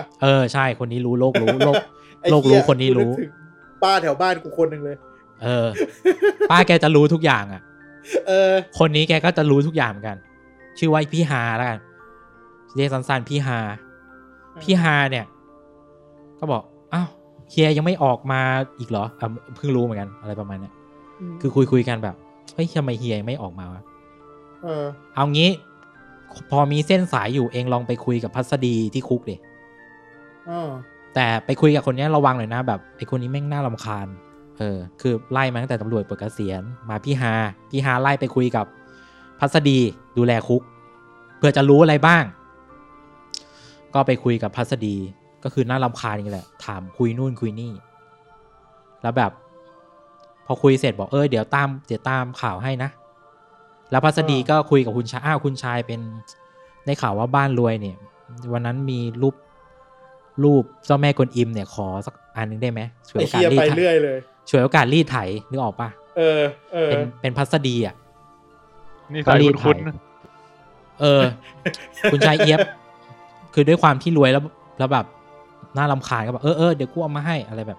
คือกูรำคาญเต็มที่แล้วอ่ะไม่รู้อะไรสักอย่างแต่แบบอยากได้ของอะไรเงี้ยสรุปคือไม่ได้เฮียอะไรเลยเสียของด้วยรู้แค่ว่ายังไม่ออกจากคุกแค่นั้นแหละลืมเล่าตอนที่ไปหาตำรวจปลดเกษียณน่ะตำรวจปลดเกษียณถามคุณชัยเอียบว่าเป็นเพื่อนกับเฮียเกียงเหรอคุณชัยเอียบบอกว่าคือมันทะเลาะกันอ่ะก็เลยบอกไม่ใช่เพื่อนครับเป็นญาติเหรอไม่ใช่ญาติครับแล้วคุณถามไปทำไมตำรวจปลดเกษียณแต่ก็พูดแค่นั้นพอมาถึงพี่ฮาก็ถามว่าคุณเป็นเพื่อนของคุณเฮียเกียงเหรอไม่ใช่เป็นญาติเหรอไม่ใช่แล้วถามหาทำไมพอมาถามหาพัสดีก็ถามหาว่าพัสดีก็บอกว่าคุณเป็นเพื่อนเหรอไม่ใช่เป็นญาติหรือเปล่าไม่ใช่แต่พัสดีให้ใบ้ออกมาว่าคือเรื่องอย่างเงี้ยมันต้องให้ญาติทำเรื่องฟ้องนะคุณไม่ใช่ญาติอ่ะคุณจะมาทำเรื่องฟ้องส่งเดชอะไรไม่ได้ โอเคเหมือนกูไม่ได้อ่านกำลังภายในแล้วอะตอนนี้แม่งเป็นนิยายสืบสวนทีนี้ก็จริงคุณชายเอียบก็เลยบอกไอ้สัตว์ย่ามาอยู่ไหนวะกูไปสำนักดีกว่ากูไปที่สำนักดีกว่าตรงตัวสุดๆเป็นสำนักคือต้องเล่าก่อนว่าสำนักเนี้ยเขาเรียกว่าเป็นสำนัก8สีสัน8สีสันคือเมื่อ10 ปีก่อนเนี่ยสำนักนี้ดังมากเพราะว่าเฮียเกียงเนี่ยชอบคือดังในแง่แบบป้องกันประเทศอะแบบเฮียเกียงกับรองหัวหน้าพรรคเนี่ยบุกเข้าไปค่ายทหารใต้กิมอะใช่ป่าววะบุกไป2 คนและฆ่าทหารในค่าย100 กว่าคนตายหมดเลยโอ้โหแล้วก็เล่าอ่ะเคยไปเป็นสปายกับอันดับ3ไปแฝงตัวอยู่ในค่ายเหมือนเดิมไล่ฆ่าล้างทหารอะไรหมดเลยก็เล่ามาหมดแบบทั้ง8คนเนี้ยแบบคือสุดยอดอ่ะคือทำเพื่อประเทศชาติมากมายคนก็เลยสรรเสริญเว้ยไอ้ลูกศิษย์2 คนที่โผล่มาตอนแรกที่งงว่าทำเพื่อประเทศชาติขนาดเนี้ยโดนจับไปเรื่องอะไรวะ8 พี่น้องเหรอไม่ใช่8 พี่น้องมันคือมันค่อยๆมาแหละคนสุดท้ายโอเคคือมันจะเล่าว่าพี่น้องร่วมสาบานอะไรอย่างงี้ป่ะประมาณพี่น้องร่วมสาบานตั้งสำนักกันก็เลยเรียกว่าเป็น8สีสันอันนี้คืออยู่สำนักเดียวกันหมดเลยวะอยู่สำนักเดียวกันก็ตั้งเป็นพรรคขึ้นมาโดยนำโดยเฮียเกียงพรรคมึงโหดโคตรพอไปถึงพรรคไอ้คนที่ทำการพรรคประชาสัมพันธ์น่ะก็หน้านิ้วคิ้วขมวดเฮ้ยมึงเป็นใครวะมาทำไมวะคือแต่งตัวเป็นคุณชายแล้วแบบมึงจะเดินเข้ามาง่ายๆอย่างนี้เหรออะไรเงี้ยแบบเขาจะบอกเนี่ยคุณชายเอียบออกประชาสัมพันธ์ก็แบบสุภาพขึ้นมานิดนึงเพราะว่าเป็นคนดังมาไม่เชื่อพระวงศ์มาประชาสัมพันธ์ก็เข้าไปตามรองหัวหน้าให้แต่ตอนนี้ทุกคนแบบเริ่มรู้สึกว่าพรรคนี้มันไม่ใช่อย่างที่ได้ยินมาว่าแบบป้องกันประเทศมามันแปลกๆนะพอเข้าไปเสร็จก็ไปเจอรองเนี่ยหน้าตาแบบขอบตาค้ำเลยเล่าว่าเนี่ยตอนนี้หัวหน้าไม่อยู่อ่ะคือแบบงานกูหนักมากอ่ะแล้วก็บอกว่าเนี่ยกูเข้าใจมึงดีหัวหน้าไม่อยู่กูค้ำมากแล้วก็ไอเด็กที่เข้ามาเพราะเฮียเกียงอ่ะไอคนที่มาสมัครเข้าพักเพราะเฮียเกียงอ่ะลาออกไปหมดเลยเพราะเฮียเกียงไม่อยู่เฮียเกียงไม่อยู่ก็เลยลาออกไปหมดเลยแล้วแบบบางคนก็แบบออกไปตั้งก๊กใหม่อะไรเงี้ยกูเลยงานหนักมากเลยพักวุ่นวายมากเลยสักพักหนึ่งก็มีเบอร์3ของพักเบอร์3เนี่ยอารมณ์แบบเป็นขงเบ้งประจำพักอ่ะคือเจ้าความคิดมากๆก็ออกมาช่วยพูดแบบตอนนี้พักมันเป็นอย่างนี้นะไอคนนี้จะเป็นคนวางแผนพักตอนนี้ส่วนไอเบอร์2ก็บริหารพักนึกออกไหมเป็นประธานยุทธศาสตร์พักประธานยุทธศาสตร์นั่นแหละแล้วก็มีคุยกันไปสักพักนึงไอเบอร์4ก็เดินออกมาเฮ้ยไหนใครมายุ่งวุ่นวายกับเรื่องในพักวะไอเบอร์4เดินออกมาก็เป็นหัวล้านเหมือนหลวงจีนอีกละไอเบอร์4ก็ออกมาเนี่ยหัวหน้าติดคุกไปก็ดีอยู่แล้วเริ่มเห็นความร้าวฉานแล้วเบอร์4เดินออกมาอยู่ดีก็พูดว่าเนี่ยหัวหน้าติดคุกไปก็ดีอยู่แล้วรู้เปล่าไอ้ผู้หญิงที่ยืนอยู่ตรงนั้นน่ะเมื่อก่อนกิ๊กกันอยู่สักพักนึงอีผู้หญิงคนนั้นแม่งไปหลงรักเฮียเกียงเฉยเลยซึ่งมันก็ชี้ไปที่อีผู้หญิงคนนั้นคืออันดับ7ของพรรคก็คือมันเป็นคู่ก่อตั้งจริงๆพูดว่าเป็นมันเป็นคู่มั่นกันอยู่แต่อันดับ7ดันไปหลงรักเฮียเกียง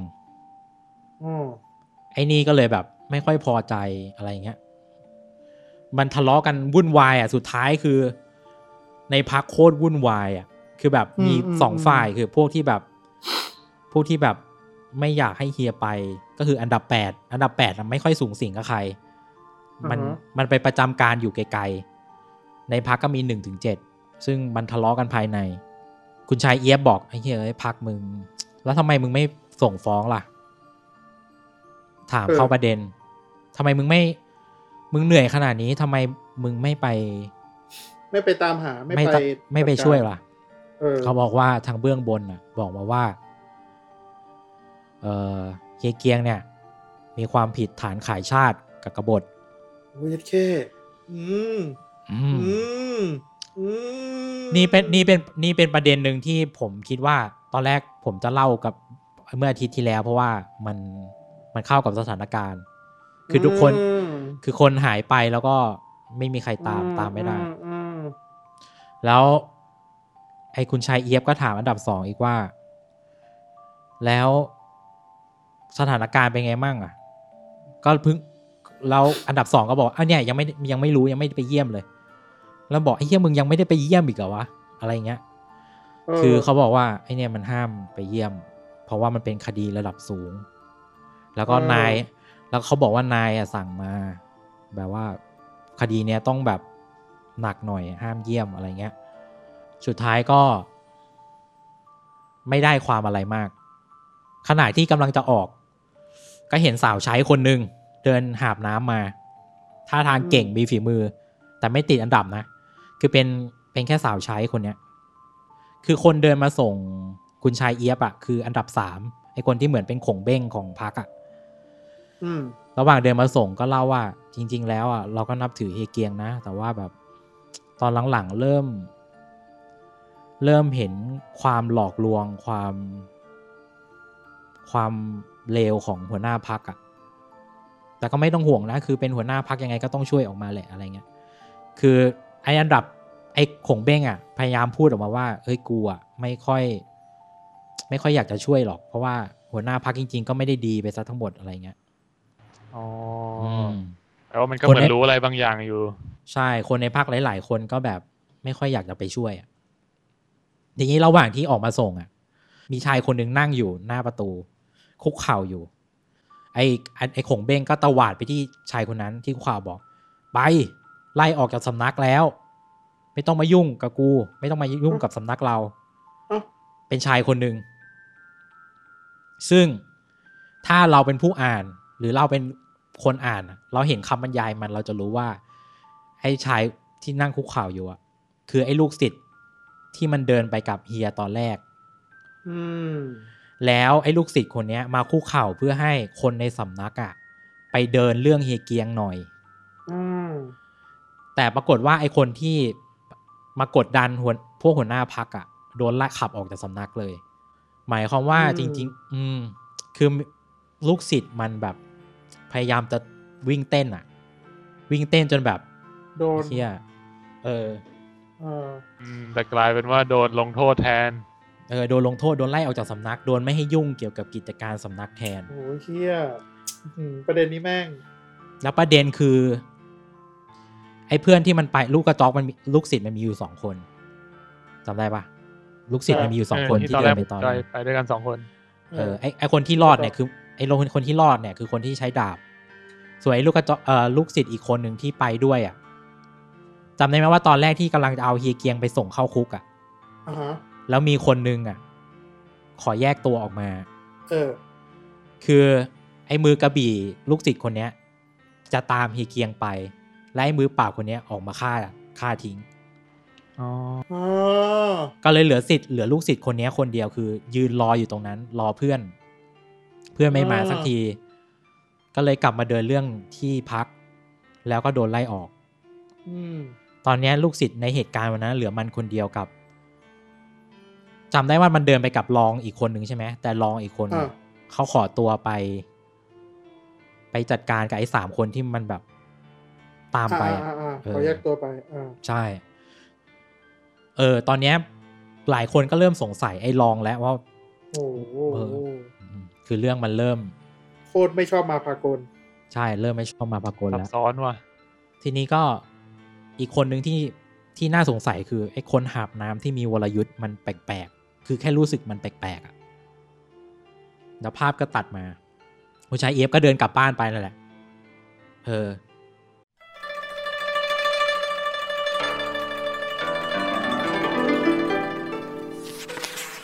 ทีนี้มาอีกเส้นเรื่องนึงเส้นเรื่องนี้คือไอ้มือดาบลูกศิษย์อ่ะหลังจากที่มันกลับมาที่พักแล้วโดนไล่ออกมันก็ขอร้องว่าเฮียช่วยไปเดินเรื่องเฮียเกียงให้หน่อยอะไรเงี้ยซึ่งไอ้ขงเบ้งที่มันเดินมาส่งคุณชายเอี๊ยบไงไอ้ขงเบ้งก็เดินเข้าไปปรึกษาขงเบ้งเนี่ยอันดับ3ผมเรียกขงเบ้งไปแล้วจริงๆมันคืออันดับ3อ่ะอันดับ3เดินเข้าไปคุยกับรองหัวหน้าทำไงดีวะแบบคือไอ้ลูกศิษย์คนเนี้ยถ้าเราไม่ยอมมันอ่ะมันต้องไปสร้างเรื่องที่อื่นแน่เลยเพราะดูมันแบบกระตือรือร้นจังมันเดินเรื่องแบบกระตือรือร้นจริงๆเลยแปลว่าอันดับ3นี้ก็ไม่ค่อยจะอยากช่วยใช่จริงลองมันดูเหนื่อยดูไร้สมองนะแต่แบบมันเหนื่อยอ่ะมันทำงานเหนื่อยไอ้อันดับ5เดินเข้ามาเว้ยแล้วก็บอกเดี๋ยวกูเอาไปจัดการเองลูกศิษย์คนเนี้ยอันดับ5ก็เดินที่จะไอ้นี่ก็ไปจัดการลูกศิษย์แทนไม่แค่พูดว่าจัดการแต่ปรากฏว่าออกมาปุ๊บเองอยากช่วยเฮียเหรองั้นเองตามเข้ามาแล้วก็คุยกันว่าเฮ้ยจะช่วยเฮียยังไงดีเนี่ยกล่าวว่าจะไปไอ้ลูกศิษย์ก็บอกเดี๋ยวกล่าวว่าจะไปหาอาจารย์8คือศิษย์คนสุดท้ายของหน้าพักอาจารย์8แกอยู่ไกลไม่สูงสิงกับใครด้วยดูแบบไม่น่ามีเรื่องมาทะเลาะกับไอ้7อันดับในพักเนี่ยเพราะว่าเดี๋ยวจะไปหาอันดับ8ก็คุยกันไปแล้วก็จะไปหาน้องฮวยเราลืมไปแล้วหรือเปล่าน้องฮวยคือเด็กผู้หญิงในหอนางรมคือดูสนิทกับเฮียเกียงอยู่ว่าจะไปหาน้องฮวยด้วยพอพูดคุยกันอยู่อันดับ5ก็สกัดจุดปึ๊บคือคุยเสร็จสกัดจุดปึ๊บแล้วก็ให้ไปนั่งอยู่กลางหิมะโดยที่คิดว่าเนี่ยกูไม่อยากฆ่ามึงหรอกกูจะปล่อยให้มึงแข็งตายแม่งตรงนี้แหละคือเขาบรรยายว่าเขาจะได้ไม่รู้สึกผิดว่าเขาฆ่าลูกศิษย์ในพักคือปล่อยให้มันแข็งตายไปที่นี่คือแบบระหว่างที่คุยก็คือหลอกเดินมาไกลๆเพื่อแบบเฮ้ยเดี๋ยวคนอื่นได้ยินหลอกมาไกลๆปรากฏว่าไอ้ลูกศิษย์คนนี้ก็จากไปในลักษณะนี้มันช่างอย่างกับเกมออฟโทนไอ้เหี้ยหมายถึงแบบฆ่าคนพอดมันไอ้นี่ดีว่ะพอดมันเรื่องนี้เขียนเมื่อปี1988พอดไม่ได้ใหม่เว้ยคนมันก็เป็นอย่างนี้มาทุกยุคทุกสมัยใช่พอผมอ่านเรื่องนี้อีกรอบนึงผมก็รู้สึกว่าคนมันก็เป็นอย่างนี้อยู่ตลอดนี่หว่าจริงเลยว่ะทีนี้มาก็คุณชายเอี๊ยบก็แบบเฮ้ยคุณชายเอี๊ยบหลังจากเดินมาเสร็จไอ้ดาบใหญ่แม่งมาท้าสู้อ้าวมึงหายแล้วนี่มาสู้กันไหมไอ้เหี้ยมึงจะสู้เหี้ยอะไรนักหนาเนี่ยไอ้ดาบใหญ่เนี่ยผมต้องบรรยายสภาพก่อนมันเหมือนมึงอ่ะไอ้ตั้มมันบอกว่าคุณรู้ป่าวยุคเนี้ยในยุคที่ทุกคนเนี่ยมีชื่อเสียงในยุทธจักรอ่ะอย่างมึงอ่ะคุณชายเอี๊ยบมึงรูปหล่อบ้านรวยเป็นเชื้อพระวงศ์คือคุณไม่ต้องทำอะไรอ่ะแค่นี้คุณก็ดังแล้วอ่ะแต่ข้าเป็นแค่ไอ้อัปลักษณ์คนหนึ่งคือถ้ากูไม่ได้ทำอะไรสักอย่างหนึ่งอ่ะชีวิตกูไม่มีที่ยืนอ่ะคือชีวิตกูมีแค่วิชาดาบติดตัวเท่านั้นที่ได้มาจากสำนักอ่ะคือจะสร้างชื่อเสียงก็มีแค่วิธีนี้เท่านั้นแหละมีแค่วิธีเนี้ยคือถ้ากูไม่ท้าสู้อ่ะใครจะรู้จักกูวะมันก็ท้าสู้ไปเรื่อยเลยก็ต้องสร้างตัวตนใช่มันอยากสร้างตัวตนของมันโดยการท้าสู้ไปเรื่อยพอมันสู้แพ้เฮียเกียงตอนนั้นมันก็ร้องไห้แล้วแบบมันก็เลยไล่ท้าสู้ไปเรื่อยไล่ท้าสู้ทุกคนคือทุกตัวประกอบในนิยายที่มันผ่านมาครับเวลาท้าสู้กับพระเอกอ่ะพอตายก็จบแต่เรื่องนี้เหมือนเขาเขียนว่าฝ่ายที่สู้แพ้อ่ะจริงๆแล้วอ่ะ มันท้าสู้เพราะอะไรคือมันบรรยายหมดเลยนะคือมันเราได้เห็นอีกด้านหนึ่งนะว่าทำไมมันถึงต้องมาท้าสู้ชาวบ้านเขาไปทั่วคือมึงอยู่ดีๆไม่ได้มึงอยู่อย่างสงบอย่างแบบอยู่รอๆแบบคุณชายไม่ได้หรอเฮ้ยกูอยู่ไม่ได้กูต้องสร้างชื่อเสียงอ่ะประมาณนั้นเป็นชาวบ้านก็ไม่ได้อะไรเงี้ยดาบกูเก่งอาจารย์ฝากฝังมาแล้วมันก็เล่าประมาณนี้คุณชายเอียบก็บอกอ่ะงั้นมาแข่งกันก็สู้กันไปแบบในฉากสู้แบบโคตรมันในหนังสือบรรยายมันมากแล้วก็สุดท้ายก็เสมอไม่ใช่เสมอหรอกสู้กันไปสักพักนึงอยู่ดีได้ยินเสียงขวับธนูยิงมาจากไกลๆยิงมาหาคุณชายเอียบธนูด้วยเว้ยธนูมาไกลๆเลยยิงดังฟึบยิงมา2 ดอกติดกันน่ะธนูมันแกร่งมากแล้ว2 คนนี้ก็คือแยกย้ายกันไปรับลูกธนูคือจริงๆหนังสือบรรยายว่าปกติช่วยโอกาสที่อีกฝั่งนึงรับลูกธนูมึงเข้าไปสู้ก็ชนะแล้วแต่ตอนเนี้ยสุดท้ายพอลูกธนูยิงมาปุ๊บต่างฝ่ายคือลูกธนูยิงมา2 คนใช่ไหมลูกธนูไอ้คุณชายเอียบไปปัดลูกธนูให้ไอ้ดาบใหญ่ไปปัดลูกธนูให้คุณชายเอียบแล้วอยู่ดีๆทั้ง2ก็เป็นเพื่อนกันในลักษณะนี้คือเหมือนกับประทับใจกันอะไรอย่างงี้ประทับใจกันเรื่องความเป็นลูกผู้ชายแล้วก็เปลี่ยนการแข่งกันว่าเราจะช่วยใครช่วยฮีเกียงออกจากคุกก่อนคนนั้นชนะเฮียอันนี้ดีคือไอ้ดาบใหญ่ก็แบบกูได้สร้างชื่อเสียงด้วยก็วินทีเนี้ยพอเป็นเพื่อนกันเสร็จความสงสัยเกิดขึ้นอีกธนูมาจากไหนวะทั้ง2 คนก็เดินไปที่แหล่งของลูกธนูที่แหล่งของลูกธนูพบผู้ชายคนหนึ่งตายผู้ชายคนนี้คือเพื่อนที่ไปนั่งกินเหล้ากันที่มันไปอยู่กับพวกหลวงจีนอะไรพวกเนี้ยผู้วิเศษน้ำแข็งก๊กเดียวกันก๊กนั้นคือไอ้คุณชายเอียบให้คนนี้ไปหาข้อมูลและไอ้คนเนี้ยในมือกำกระดาษอยู่อันนึงแต่กระดาษโดนฉีกไปแต่แข็งตายอยู่ตรงนั้นคือภาพเหตุการณ์กำลังจะบอกว่าแบบไอ้คนนี้น่าจะมาส่งข่าวคุณชายเอียบแล้วโดนยิงตายก่อนคุณชายเอียบก็บอกมันชักจะยังไงแล้วเริ่มมีคนตายแล้ว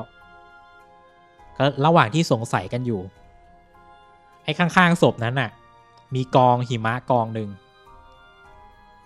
พอเดินเข้าไปปัดหิมะปุ๊บมีคนหนึ่งกำลังแข็งตัวอยู่มันคือไอ้ลูกศิษย์คนนั้นที่โดนจี้จุด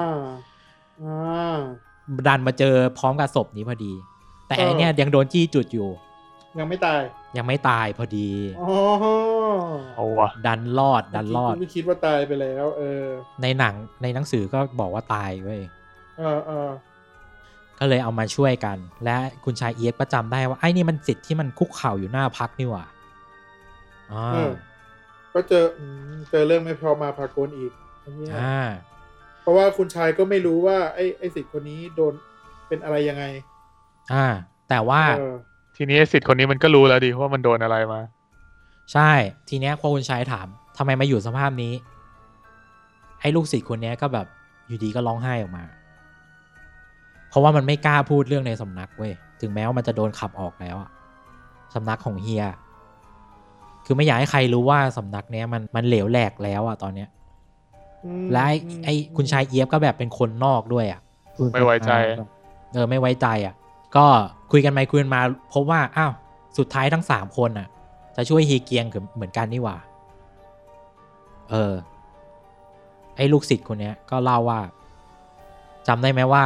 มันมีคนเป่าขลุ่ยบนหอคอยแบบระหว่างที่เฮียเดินไปก็มีเสียงคุยไอ้ลูกศิษย์คนนี้เขาบอกว่าเนี่ยขึ้นไปถามคนเป่าขลุ่ยแล้วคนเป่าขลุ่ยเล่าให้ฟังว่าระหว่างที่เฮียโดนจับเข้าคุกโดนตัดมือตัดเอ็นร้อยหวายไปแล้วมีคนรู้มีคนเห็นจากที่สูง ตอนนี้ทุกคนก็แบบอึ้งไปนิดๆอ่ะไอ้เชี่ยโดนตัดตั้งแต่ตอนนั้นแล้วแบบฤดูหนาวอย่างนี้ไม่ตายแล้วหรอวะอะไรเงี้ยคือในคุกมันไม่ใช่แบบกรมราชทัณฑ์บ้านเราอ่ะที่แบบดีมากในคุกสมัยก่อนมันไม่ค่อยดีอ่ะนึกออกป่ะของบ้านเรานี่คือดีมากเหรอน่าจะดีกว่าในนั้นนะอ๋อโอเคไม่เคยเข้าเหมือนกันไม่รู้ไอ้ลูกศิษย์ก็เลยบอกว่าเนี่ยจริงก่อนหน้านี้มีแผนจะไปหาอันดับ8ที่อันดับ8อาจารย์อันดับ8ที่มันอยู่ห่างไกลแล้วก็มีแผนจะไปหาน้องฮวยด้วยและอันดับ8เนี่ยอันดับ8หอนางรมอันดับ8ก็ยื่นกระดาษมาแผ่นนึงไม่ให้ดิลูกศิษย์ก็ยื่นกระดาษมาแผ่นนึงบอกเนี่ยพยายามสืบมาจนได้กระดาษแผ่นนี้มาเฮียเป็นคนเขียนออกมาจากในคุกเช็ดแค่แปลว่าเคยพยายามลายมือมันโยเยมากเขาบอกแต่จำได้ว่าเนี่ยไปแล้วแต่ว่ามันจำได้ว่าเนี่ยแฝงกำลังภายในของเฮียลงมาในลายมือเชื่อมึงปิ้นได้ขนาดนั้นเลยเหรอมึงรู้ขนาดนั้นเลยวะโอเคมันเป็นความมีพลังแบบหนึ่งอ่ะก็เขียนในกระดาษว่าได้โปรดทิ้งกูไปในกระดาษนั้นเฮียบอกข้อความออกมานอกคุกบอกลูกศิษย์บอกอะไรบอกว่าได้โปรดทิ้งกูไปนึกออกไหมไม่ต้องมาช่วยกูอะประมาณนั้นอะ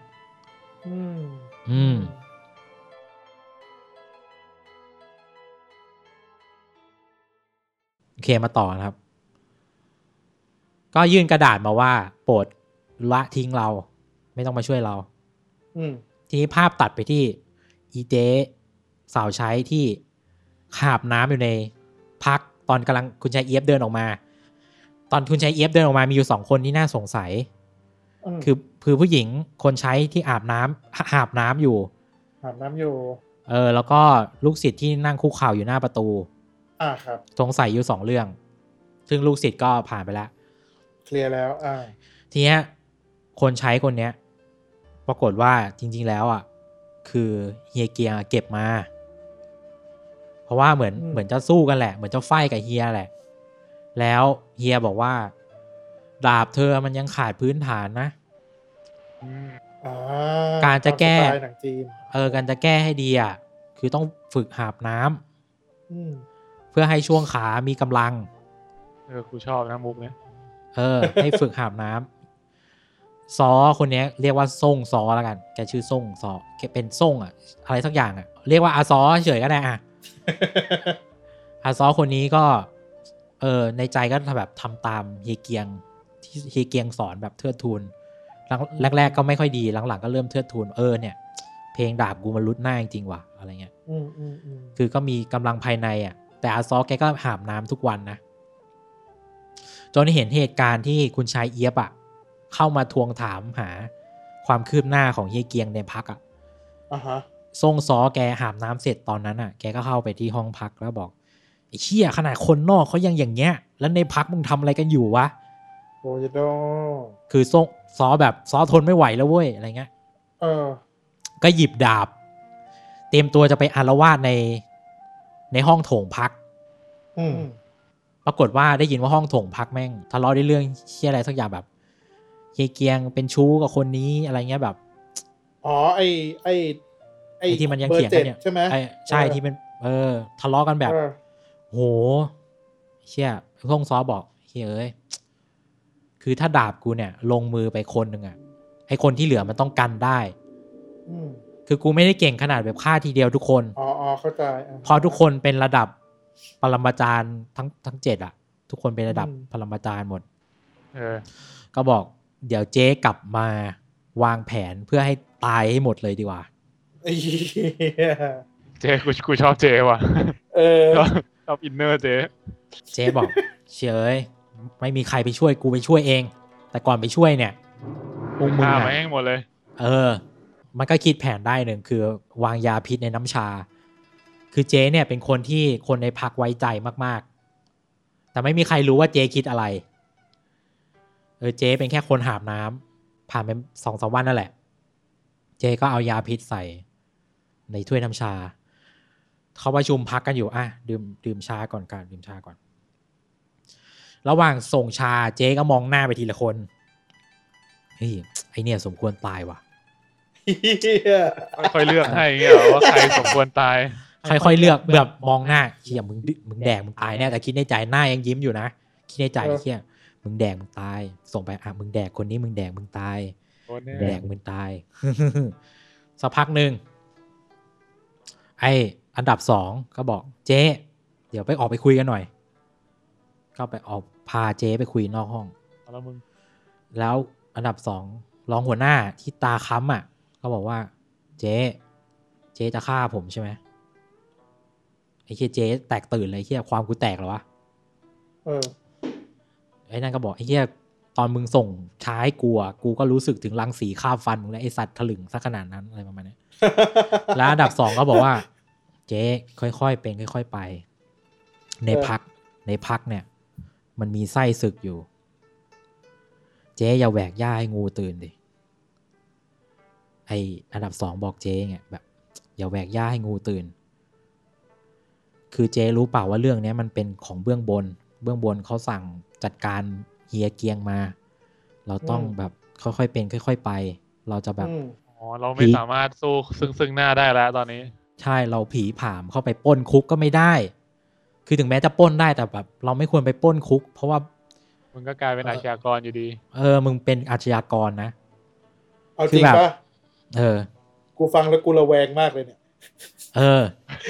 กูว่านะวันนี้กูไม่อยู่เราไปปล้นคุกกันไหมไม่ให้เราอย่าไปปล้นคุกเลยเราไปปล้นคุกก็ไม่ได้อย่างเงี้ยคือพรรคเราเนี่ยคือพรรคอันดับ1ของแผ่นดินน่ะคือแบบจะทำอะไรแบบเราต้องผ่าเผยทำตามขั้นตอนดิเจ๊จะให้พวกผมแบบคือมันได้แค่นี้เจ๊จะเอาอะไรนักวะอะไรเงี้ยพูดกับเจ๊ประมาณเนี้ยเจ๊ก็แบบรู้สึกว่าเอ้ยเนี่ยอันดับ2นี่พวกเดียวกับกูเว้ยอะไรเงี้ยเจ๊บอกไม่เป็นไรเจ๊เป็นแค่คนใช้ในพรรคเดี๋ยวเจ๊ออกเองคือเจ๊แกมีวิทยายุทธอยู่แล้วต้องบอกว่าตอนแรกลืมเล่าไปตอนที่อันดับ2พาเจ๊ออกมาในที่ลับมาคุยกัน2คนเจ๊แบบออกฟันดาบเฉยเลยนะหยิบดาบฟันเลยนะตอนแรกยังไม่ได้คุยนะแต่ต้องฆ่าแล้วต้องฆ่าแม่งเลยไอสัตว์อยู่คนเดียวแล้วฆ่าแม่งเลยอันดับ2ก็รับดาบได้อันดับ2ก็บอกว่าเนี่ยรู้หรือเปล่าเฮียเกียงกะไว้แล้วว่าสักวันหนึ่งเจ๊จะอาละวาดเฮียเลยถ่ายทอดวิชาการรับดาบของเจ๊ไว้ให้เรางงไหมคือเฮียเอาวิธีรับมืออัสซอคนนี้ให้อันดับ2เกมขาดว่ะก็อัสซอก็บอกพวกเดียวกันเดี๋ยวเจ๊ออกไปจัดการเองในพรรคไม่ต้องยุ่งอันนี้เรื่องของเจ๊เว้ยและเจ๊ก็ออกจากพรรคไปพอเจ๊ออกจากพรรคไปเสร็จให้อันดับ3ซึ่งผมเรียกมันว่าขงเบ้งเนี่ยก็เดินออกมาจากหลังฉากแล้วก็ปรบมือแสดงละครได้แนบเนียนมากไอสัตว์กูว่าแล้วเป็นการหลอกใช้อัสซอที่ดีมากๆเลยตอนนี้อัสซอคงจะไปปล้นคุกแล้วนะก็จะขจัดเสี้ยนหนามออกไปอีกคนนึงอะไรเงี้ยคืออัสซอดูคือเขาดูออกว่าอัสซอแบบดูฝักใฝ่ในเฮียก็บอกมึงไปปล้นอารมณ์แบบอัสซอก็คือด้วยอารมณ์รุนแรงก็นั่นแหละบุกเข้าไปเลยยังอัสซอมีแผนว่าจะไปสมัครพรรคพวกเพื่อไปปล้นคุกถ้าจะปล้นคนเดียวไม่ไหวอะไรเงี้ยแม่งดูใหม่ดีรู้สึกเวลาผมอ่านมันไม่ใช่กำลังภายในที่ผมเคยอ่านมันดูไม่จีนผมรู้สึกผมหยิบมาแล้วผมรู้สึกไอ้เหี้ยกูคิดผิดหรือคิดถูกที่หยิบเล่มนี้ออกมาอะไรเงี้ย วันนี้ก็ได้คอนเทนต์ยาวๆหน่อยก็ขอโทษด้วยได้ไม่เป็นไรงงสนุกหลังจากไล่ซอออกไปเว้ยเวลาผ่านมาจนถึงฤดูฝนกี่เดือนแล้ววะเนี่ยเหี้ยข้ามไปอีกหลายเดือนเลยใช่ฤดูฝน ก็คือหนาวแล้วก็ผีก็ประมาณร้อนไหมก็ประมาณร้อนไหมเหมือนประมาณร้อนอ่ะโซนนั้นเหมือนโซนนั้นมันจะมีฤดูฝนสั้นๆปะประมาณผลีอ่ะประมาณเป็นช่วงที่ไอ้ที่คุยกันว่าดอกไม้แม่งน่าจะบานฤดูเนี้ยที่มันไปบานก่อนอ่ะมันควรจะบานฤดูที่กำลังถึงเนี่ยก็คือฤดูฝนก็เริ่มที่บ้านคุณชายเอี๊ยบอีกเหมือนเดิมคุณชายเอี๊ยบก็คือก่อนหน้านี้คุณชายเอี๊ยบไปไล่หาแต่ละคนมาไปคุยกับพี่ฮาจำพี่ฮาได้ไหมพี่ฮาคนที่ผู้กว้างขวางคนแบบพี่ฮาที่เป็นนักข่าววะคนนี้รู้พี่ฮารู้ทุกเรื่องอ่ะพี่ฮารู้โลกรู้พี่ฮาบอกว่า ไปสืบข่าวมาแล้วก่อนหน้านั้นเขาไปหานี่ก่อนไปหาพัสดีคุกก่อนคนที่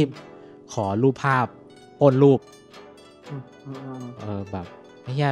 ทำอะไรไม่ได้จริงๆว่ะคือกูทำได้แค่เนี้ยคือเบื้องบนสั่งมามันไปหาเขาเรียกว่าเป็นตุลาการอารมณ์เป็นใหญ่กว่าตุลาการใหญ่กว่าพัสดีอ่ะ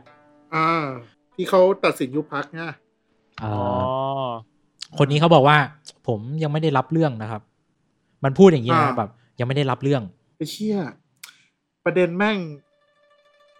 งสดใหม่มากคือตุลาการก็แบบไม่พูดแบบเบื้องบนสั่งมามั้งไม่แต่ไม่รู้ว่าผมยังไม่ได้รับเรื่องยังไม่ได้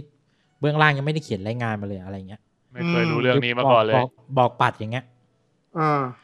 สุดท้ายก็ไปหาพี่ฮาแกรู้หมดพี่ฮาบอกว่าผมสรุปไป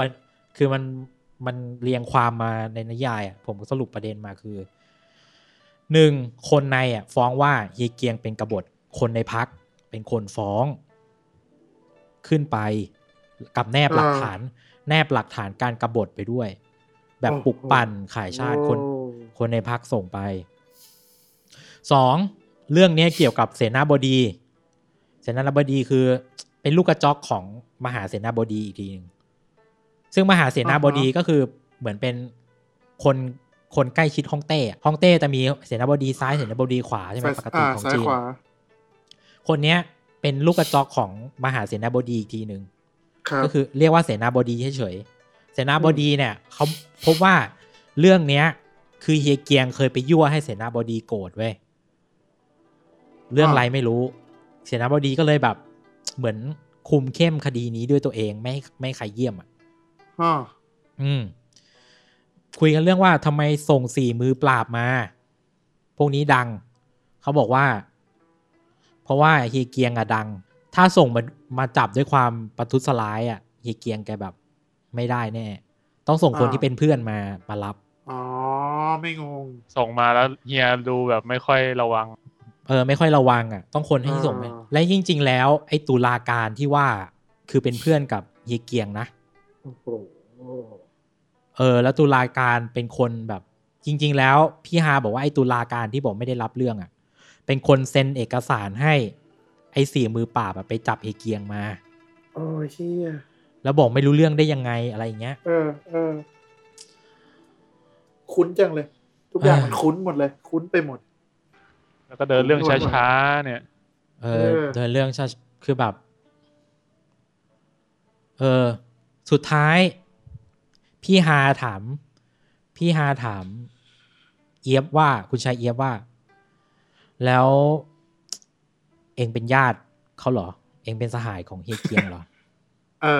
โอ้มึงเป็นอะไรกันบ้างวะเนี่ยไอ้เหี้ยกูว่าคำถามพวกนี้มันต้องมีอะไรแน่ๆเลยว่ะมึงจะเดินเรื่องจังเลยเนี่ยมึงจะเดินเรื่องทำไมมึงเป็นญาติเหรอวะอะไรเงี้ยเป็นอะไรกับเขาเป็นอะไรกับเขาโอเคต่อทีนี้กลับภาพตัดไปที่อาซอก็เดินไปถึงกระท่อมหลังหนึ่งในกระท่อมเนี่ยมีคน3คนเรื่องนี้คุณเจอเลข3จากที่ไหนบ้างมันคือไอ้3คนแรกที่มาฆ่าเฮียเกียงมีสาวเปิดนมใส่อาวุธลับ50กว่าชนิดมีนักทลายภูเขามีเด็กแคะนักชนนั่นคือนักทลายภูเขาใช่ไหมใช่เราเปลี่ยนใหม่เรียกว่าอะไรนะนักกระแทกในตำนานสุดท้ายเราพบว่า ฉายาแม่งสุดยอดว่ะสรุปว่าซอคนเนี้ยเป็นพี่สาวน้องสาวกับไอ้เจงฮูหยินที่แบบเป็นนักอาวุธลับอ่ะซอไหนนะไอ้ซอที่หาบน้ำที่บอกไอ้เหี้ยเดี๋ยวกูจะไปปล้นคุกอ่ะที่โดนหลอกมาปล้นคือเป็นพี่สาวกับไอ้ฮูหยินเนี่ยไอ้เจงเขารู้ไหมเขาไม่รู้เขารู้ใช่ไหมใครว่าน้องตัวเองเป็นรู้แต่ว่าฝั่งนึงฝักฝ่ายเฮียเกียงไงอีกฝั่งนึงแบบจับใครฆ่าแต่มันเป็นนักฆ่ามันโดนจ้างอ่ะแต่ไม่รู้ใครจ้างเหมือนกันนะคือจริงพอคุยไปคุณมาไอ้สามคนนี้บอกไอ้เฮ้ยกูไม่ช่วยหรอกกูเพิ่งไปฆ่ามันมาไปช่วยมันทำไมส่งซอก็บอกซอนี่ก็บอกจริงไม่ได้มาฆ่ากูมาลาน้องสาวอะไรเงี้ยแล้วก็พูดกับน้องสาวว่าคนเรามีชีวิตอยู่อ่ะเพื่อที่จะหาเรื่องนึงที่เรายอมตายเพื่อมันได้โอ้ยโตคือว่าซอแบบมีเพลงกระบี่รุ่นหน้าเพราะเฮียคือซอรู้แล้วว่าความหมายของชีวิตคืออะไรอ่ะคือจะไปช่วยเฮียนี่แหละไอ้เฮียอยู่ดีๆแบบไอ้สามคนนี้ก็บอกไอ้สัตว์คือเราต้องให้ฆ่าเฮียนี่หว่าเราต้องไม่ให้เฮียตายในคุกเดี๋ยวเราไปช่วยเฮียมาก็ได้เดี๋ยวกูค่อยฆ่าทีหลังเฮียอะไรเนี่ยแล้วก็ไอ้เฮียกูก็แบบอ้าวเป็นตัวร้ายพอตัวร้ายกับใจสัตว์แล้วไอ้สามตัวนี้ก็บอกไอ้สัตว์คือกูเป็นตัวร้ายกูรู้จักตัวร้ายทั่วแผ่นดินเลยไอ้เฮียเดี๋ยวกูแต่ละคนแยกย้ายกันไปชวนพักพวกมาไม่ให้หมดเลยไอ้เฮียSuicide Squad ว่ะใช่มันคือ Suicide Squad เว้ยไอ้เหี้ยได้วะโอเคมาภาพตัดมาที่พี่ฮาคุยกับคุณชายเอี๊ยบที่พูดเรื่องแบบที่สืบมาพูดเรื่องที่สืบมาว่าแบบพี่ฮาบอกว่าตอนเนี้ยเท่าที่รู้นะมี3ฝ่ายที่อยากจะช่วยคุณชัยช่วยเฮียเกียงคือคุณชายเอี๊ยบเนี่ยที่คุยกันอยู่เนี่ยอีกคนนึงอ่ะคือพัสดีคนที่เอารูปภาพอ่ะไอ้คุณชายเอี๊ยบก็งงไอ้เหี้ยไอ้หน้ารำคาญนี่มันช่วยเฮียเกียงไหนวะคือพัสดีอ่ะเป็นคนบอกพัสดีมันมาเล่าให้ไอ้พี่ฮาฟังไม่ใช่ดิมันสืบทราบได้แล้วกันว่าพัสดีเนี่ยเอารูปภาพเจ้าแม่กวนอิมอ่ะไปให้เสนาบดีเพราะเห็นเสนาบดีชอบแล้วก็บอกให้เสนาบดีลดโทษหน่อยของไปเส้นแต่แค่การกระทำมันน่ารำคาญไปหน่อยแค่นั้นเองแบบจริงๆรูปภาพที่เอามาคือเอาไปให้เสนาบดีนะเอาไปติดสินบนเอาไปติดสินบนแบบนั่นแหละคุณชายเอี๊ยบก็แบบแปลกใจว่าอ้าวไอ้เชี่ยคนที่กูรำคาญมันช่วยอย่างนี้เลยเหรอเนี่ยอะไรประมาณเนี้ยอีกคนนึงที่ช่วยอ่ะคือตุลาการที่แบบไอ้คนที่เซ็นเอกสารให้ไปจับพี่ฮาเล่าว่าผมจะเรียกตุลาการคนนี้ว่าเล็กคุกบูเขาชื่อเฮียเล็กละกันชื่อจริงคือเล็กคุกบูแต่ว่าเรียกไอ้เฮียเล็กก็เป็นตุลาการนี่แหละตุลาการที่ทำคือแก้สำนวนให้มันคดีมันอ่อนลงมีคนส่งสำนวนมาตุลาการในแก้สำนวนให้คดีมันอ่อนลงแล้วก็คุยกันว่าคือแบบทุกคนแบบตอนแรกมองตุลาการในแง่ร้ายนะว่าแบบไอ้เหี้ยมึงเป็นคนเซ็นแล้วมึงบอกว่ามึงไม่รู้เรื่องได้ไงวะแต่จริงๆคือมึงแก้สำนวนคือแต่มึงต้องนึกสภาพดิคือมีใครที่ไหนก็ไม่รู้ไม่ใช่ญาติไม่ใช่เพื่อนมาถามหาเรื่องคดีอ่ะคือใครมันจะไปตอบตรงๆวะตอบไม่ได้นะไม่รู้ว่าเป็นฝ่ายไหนไม่รู้เป็นฝ่ายไหนแล้วถ้าเป็นฝ่ายโกงล่ะอะไรเงี้ยคือมันไม่มีใครมาตอบคุณชายเอี๊ยบหรอกคนก็เลยถามว่ามึงเป็นญาติหรือเปล่าอะไรเงี้ยตลอดเวลาเข้าใจแล้วทีนี้ก็คุยกับเฮียฮาเล่นๆเฮียฮาแกเป็นผู้กว้างขวางไงอาจจะรู้ทางรอดก็คุยว่า เรื่องนี้จริงๆควรจะทำให้รีบไต่สวนให้เร็วเคลียร์คือไต่สวนเสร็จก็จะได้แบบออกจากคุกเร็วๆอะไรเงี้ยครับแต่ประเด็นคือเขารู้ข่าวมาอีกข่าวนึงน้องฮวยกำลังจะแต่งงานน้องฮวยอ้าวกำลังจะแต่งงานใหม่ที่กิ๊กกันอยู่กับเฮียเกียงกำลังจะแต่งงานอย่างนั้นล่ะน้องฮวยแต่งงานใหม่กับตุลาการเชี่ยอะไรวะเนี่ยน้องฮวยแต่งงานกับตุลาการกับเฮียเล็กคุกบูนั่นเองฮะซึ่งที่มันมีข่าวกับน้องเฮียเกียงอยู่น้องฮวยสุดท้ายพอได้ข่าวนี้ปุ๊บคุณชายเอี๊ยบจะไปหาน้องฮวยแล้ว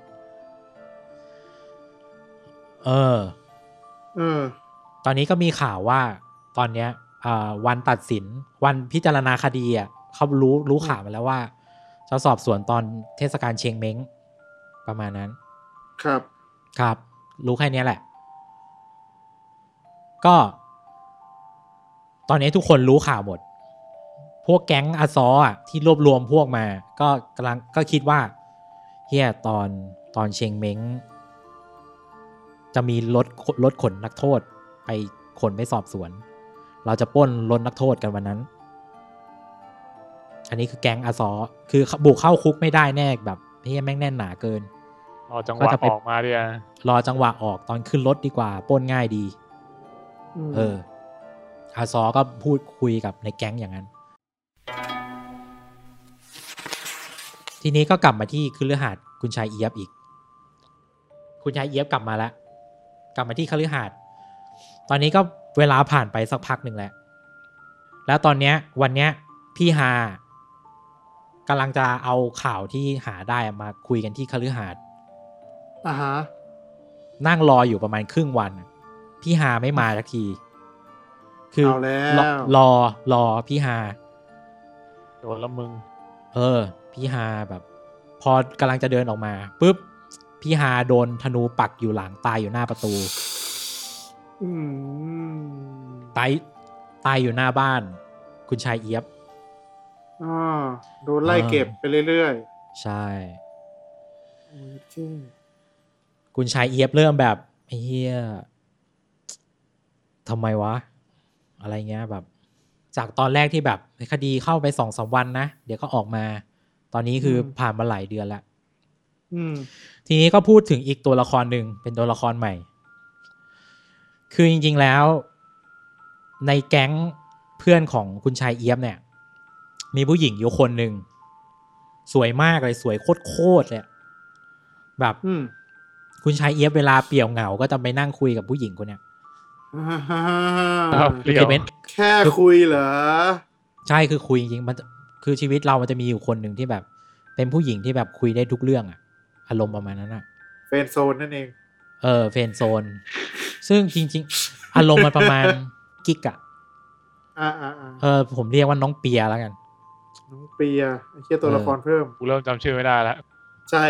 ผู้หญิงมี2คนแล้วตอนนี้3ดิน้องฮวยกับน้องเปียน้องฮวยน้องเปียมีอาซอจริงๆมันมีเจงผู้หญิงเจงผู้หญิงทีเนี้ยคุณชายเอี๊ยบอะก็แบบเพิ่งจะคุยกับผู้หญิงคนนึงอยู่อะแล้วแบบจะไปหาน้องฮวยก็จะเป็นการไม่เหมาะสมเพราะกูเป็นคุณชายไม่อยากแล้วผู้หญิงคนนี้อยู่ในนางโรมอะอย่างที่บอกดูไม่ดีคือคุณชายอย่างเราจะไปซ่องนางโรมก็ไม่ได้ก็เลยแบบก็เลยโทรเรียกมาหาที่ห้องไม่ชวนน้องเปียชวนน้องเปียทำบ่อยนี่ใช่ป่ะอ้าวสั่งพิซซ่าบ่อยใช่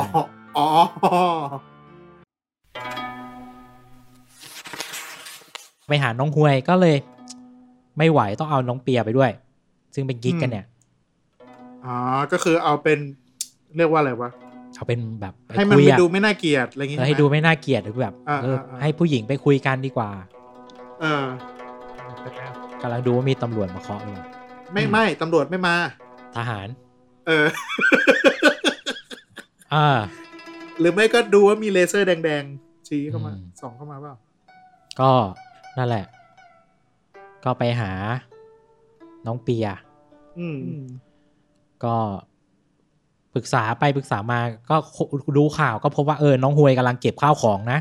เพราะว่าเตรียมตัวกำลังจะแต่งงานกับตุลาการกำลังจะออกจากซ่องนางโรมแล้วก็แบบพอไปถึงก็คือตอนเนี้ยคุณชายเอี๊ยบอะแบบไอ้เหี้ยคือเฮียเกียงกำลังเข้าคุกอยู่นะเว้ยน้องฮวยทำอะไรอยู่วะแบบเหมือนน้องฮวยมันไปแต่งงานกับแบบ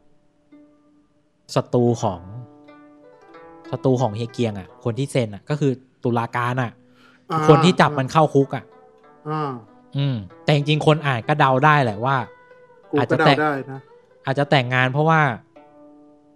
แบบช่วยเฮียเกียงก็ได้ถูกไหมหรือเปล่าอันนี้คือวิสัยทัศน์ของคนที่อ่านนิยายจีนมาหรือคุ้นเคยกับเรื่องแบบนี้มาก็จะคิดแบบนี้แม่งหักมุมอีกปะเนี่ยพอไปถึง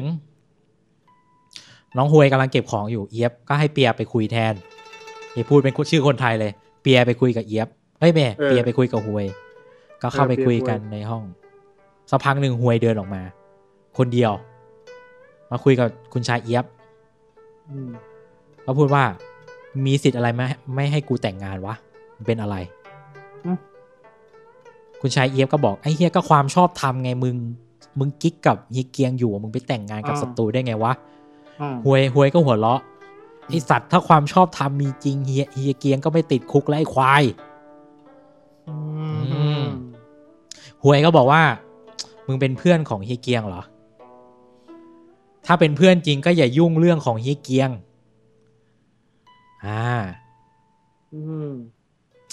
คุณชายเอี๊ยบก็แบบไอ้เหี้ย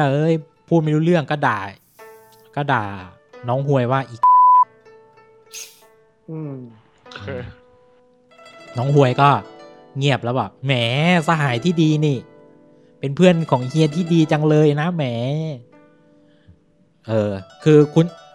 คุณชายเอี๊ยบต้องบอกว่าเป็นคุณชายมากๆคือไม่เคยด่าผู้หญิงมาก่อนในชีวิตอ่ะคือต้องแบบสุดจะทนแล้วก็เลยด่าอีสามซอนจริงมันบอกอีสามซอนนั่นแหละแต่กูแปลให้เป็นอีแค่นั้นให้มันดูเข้ากับทีเนี้ยพอคุณชายเอี๊ยบพูดไปก็ทำท่าว่าจะขอโทษบอกเฮ้ยเฮียขอโทษว่ะเฮ้ยขอโทษไม่น่าด่าเลยแต่ฮวยน้องฮวยบอกพอแล้วไม่ทันแล้วสัตว์มึงด่าไปแล้วไม่ทันแล้วไอสัตว์ไม่ทันแล้วแล้วน้องฮวยก็เดินออกไปถือกระเป๋าไปออกจากบ้านทรายทองระหว่างที่เดินออกไปก็เห็นน้ำตาไหลมาจากหน้าน้องฮวยดราม่าน้องฮวยคุณชายเอี๊ยบก็แบบเฮ้ยไม่ไหวแล้วก็กลับมากับน้องเปียน่าจะมีอะไรสักอย่างหนึ่งที่ทำให้น้องฮวยแต่งงานกับตุลาการจริงๆตอนนี้เราก็เดากันได้ถูกไหมว่าน้องฮวยน่าจะว่าอะไรวะเราควรจะไปนอนใช่ไหมเปล่าคิดว่า น่าจะเป็นอย่างที่คิดหรือเปล่าขากลับก็คือก็กลับคุณชายเอี๊ยบก็กลับกับน้องเปียอยู่ในรถม้าก็คือเป็นคุณชายครับขี่ม้าคุมอยู่ข้างนอกอะไรเงี้ยก็ขี่กลับมาระหว่างทางปุ๊บก็จำกลิ่นได้ว่าเป็นกลิ่นเดียวกับตอนที่มันโดนลอบสังหารตอนที่แบบไอ้ดาบใหญ่มันมาช่วยจำกลิ่นได้ก็เลยหันไปหวดเลยแบบไม่คิดอะไรมากชักกระบี่หวดปุ๊บไอ้คนนั้นมันรับได้ปุ๊บแล้วพอดูหน้าคือตอนที่มันลอบสังหารน่ะมันปิดหน้ามันไม่ได้ปิดหน้าผมมันยาวปิดหน้าไว้ตอนเนี้ยเห็นแล้วมันคือคนที่บอกว่ากูเคยตัดเจียวแมงวันได้คนที่ขี้โม้ในเก่งแล้วก็บอกว่ามึงฉลาดมากนะคือทำให้คนน่ะแบบขยงมึงอ่ะว่ามึงเป็นไอ้ขี้โม้อ่ะเพื่อกบเกลื่อนความเป็นมือสังหารความสามารถเอาความต่ำช้าและความอวดรู้มาบังหน้าให้คนดูแคลนให้ประมาทแต่ระหว่างนั้นมือสังหารไม่ได้มีคนเดียวอีกคนซ่อนอยู่ใต้รถน้องเปียอาศัยจังหวะนี้ แทงกระบี่เข้าไปในรถน้องเปียครับแล้วน้องเปียก็พูดขึ้นมาว่าไม่เป็นไรน้องฮวยมาช่วยไว้ปรากฏว่าน้องฮวยอ่ะแอบตามรถน้องเปียมาอ๋อไอ้เหี้ยกูนึกว่าถ้าบอกว่าน้องฮวยเป็นคนแทงกระบี่นี่แม่งจะแบบจะพลิกกันไปละจะพลิกกันไปไอ้ขี้โม้ก็เลยบอกไอ้เหี้ยมึงมีคนมาช่วยเหรอวะกูหนีดีกว่ากูชายเอียบก็ไล่มันไม่ห่วงแล้วไงในรถแบบไอ้เหี้ยน้องฮวยช่วยอยู่มีคน cover อยู่ไม่ต้องกลัวมีคน cover อยู่กูไล่ฆ่าเลยปรากฏระหว่างที่ไล่ฆ่าปุ๊บมันสัมผัสได้ว่าข้างหลังมีรังสีฆ่าฟันคือตอนเนี้ยชีวิตมันระแวงว่าไอ้เหี้ยมันมีมือธนูที่เรามองไม่เห็นอยู่นี่มึงมีสไปเดอร์เซนส์มั้ยเนี่ยคือมันจะเป็นอย่างเงี้ยแหละมันจะมีแบบเจอรังสีฆ่าฟันอ่ะเหมือนตอนที่อาซอเอายกน้ำชาไปให้อ่ะคือมึงบังไม่ได้หรอเหี้ยรังสีอย่างเงี้ยคุณชายเอียบก็แบบกลัวธนูแม่งจะมายิงน้องเปียไงไอ้เหี้ยก็ไล่ไม่สุดอ่ะคือแบบพยายามไล่แล้วมีรังสีมาแบบไอ้คีโมก็เลยแบบหนีไปได้แล้วสักพักหนึ่งคือเหตุการณ์ต่อสู้มันอยู่ในตลาดไงคือสักพักเรื่องมันก็ตื่นตูมเพื่อนที่อยู่ใกล้ๆก็มาคือหลงจีนผู้วิเศษน้ำแข็งอะไรพวกเนี้ยก็เข้ามาช่วยคือมันอยู่ในเหล่าใกล้ๆตอนนี้ผมคิดแล้วนะไอสัตว์ไอรังสีฆ่าฟันนี่มาจากเพื่อนมึงหรือเปล่ามันมาทิศเดียวกับที่เพื่อนมันมาอะไรเงี้ยจริงเป็นของเพื่อนหรือเปล่าใช่ก็อันนี้กูคิดแต่ในเรื่องไม่ได้บอกน้องฮวยก็บอกว่าคือทุกคนกลับไปที่คุยกับน้องฮวยบอกเนี่ยทีหลังไม่ต้องไปตามผู้ชายที่มันคุ้มครองมึงไม่ได้หรอกไอ้สัตว์อะไรเงี้ยคือยังโกรธอยู่ไงน้องฮวยบอกกับน้องเปียบอกไม่ต้องไปตามผู้ชายที่มันคุ้มครองมึงไม่ได้จริงเราควรจะตัดเป็น2 พาร์ทไหมจะจบเลยนี่หว่าจะจบแล้วเหรอกูยังไม่รู้สึกว่ามันจะจบเลยเดี๋ยวเล่าแบบรวบรัดน้องฮวยอ่ะทีนี้ก็เป็นคนที่ชอบทะเลาะกับพี่เกียงเฮียเกียงแต่ว่าสุดท้ายมันมีอะไรเหมือนกันบางอย่างทำให้แบบสนิทกันคือไม่ใช่คนรักแต่เป็นเพื่อนเพราะรู้ว่าเฮียคิดถึงเมียเก่าบ่อยแต่ไล่ตอนที่ออกมาจากหอนางรมที่คุณชายเอียบด่าว่าสามซ่อนน่ะแล้วร้องไห้อ่ะเพราะมันไม่ได้ร้องไห้เพราะโดนด่านะมันร้องไห้ว่าในที่สุดก็มีคนทำอะไรเพื่อเฮียแล้วคือเฮียโดดเดี่ยวมานานคนในพรรคไม่ช่วยในที่สุดก็ยังไม่ช่วยไอ้สัตว์ต้องบอกว่าคุณชายเหยียบตีนนี่จะฮามากเลยนะเฮียผมเข้าตาสุดท้ายอ่ะที่ร้องไห้เพราะว่าสุดท้ายมันมีคนแบบลุกขึ้นมาทวงถามความยุติธรรมให้เฮียแล้วถึงแม้ว่าจะไม่ใช่คนในพรรคถึงแม้ว่าจะไม่ใช่เพื่อนอ่ะแต่แบบมีคนทำเพื่อเฮียแล้วอ่ะมีรถปะวะผมเข้าใจอารมณ์นั้นเลยคือแบบไม่ได้ร้องไห้เพราะโดนด่าแต่การโดนด่าแบบนี้คือรู้ว่าด่ากูเพราะว่าเฮียเกียงก็ยอมอ่ะ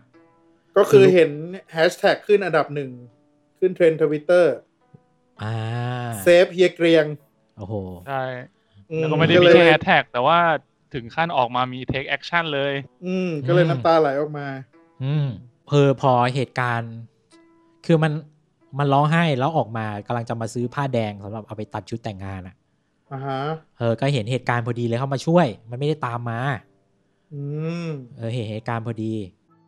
คือคุณชายเอียบก็มองน้องฮวยในอีกมุมนึงอ่ะเพราะเห็นร้องไห้แล้วแบบไงแต่ไม่รู้ไงว่าร้องไห้เพราะอะไรแต่แบบคือเห็นน้ำตาผู้หญิงแล้วแบบไม่เชื่อแสดงว่าที่เราเข้าใจว่าเป็นสัมสอนนะมันเราเข้าใจผิดหรือเปล่าสิ่งนี้มันเกิดผลยังไงน้องเปียแฟนคนที่สนิทกับคุณชายเอียบอ่ะกิ๊กอ่ะรู้สึกว่าคุณชายเอียบเปลี่ยนไปตั้งแต่ไปเจอน้องฮวยหึงคืออารมณ์หึงอ่ะคือน้องเปียเนี่ยสวยมากๆนะเหมือนทิ้งที่บ้านมาเพื่อมาอยู่ใกล้ๆคุณชายเอียบอ่ะหึงมากๆ คือก่อนไปเจอน้องฮวยอ่ะก็เคยถามคุณชายเอี๊ยบนะได้ข่าวว่าน้องฮวยสวยนะคือจะไปเจอจริงๆเหรออะไรเงี้ยแบบจะเปลี่ยนใจไหมอะไรเงี้ยจริงคุณชายเอี๊ยบก็บอกน้องเปียว่าคือเราไม่กลัวหรอกใครสวยไม่สวยเพราะว่าเราเจอน้องเปียแล้วอะไรเงี้ยแค่ใช่ได้ธรรมดาคุณชายเอี๊ยบบอกแบบนั้นแต่น้องเปียก็สัมผัสได้ว่าคุณชายเอี๊ยบแม่งเปลี่ยนไปว่ะคุณชายมึงให้ความหวังไว้สัสทีเนี้ยหลังจากที่น้องฮวยเก็บของออกมาจากหอนางรมนะคือน้องฮวยอ่ะก็กลับมันก็ต้องไปบ้านใหม่ของมันอ่ะซึ่งก็คือบ้านตุลาการก็น้องฮวยก็มาถามตุลาการพี่เล็กอ่ะถามว่ายังรักษาสัญญาที่ให้เกียงรอดไว้หรือเปล่าแสดงว่ามันพันธสัญญากันจริงๆใช่เอาตัวเข้าแรกตุลาการก็บอกช่วยอยู่แต่เบื้องบนสั่งมา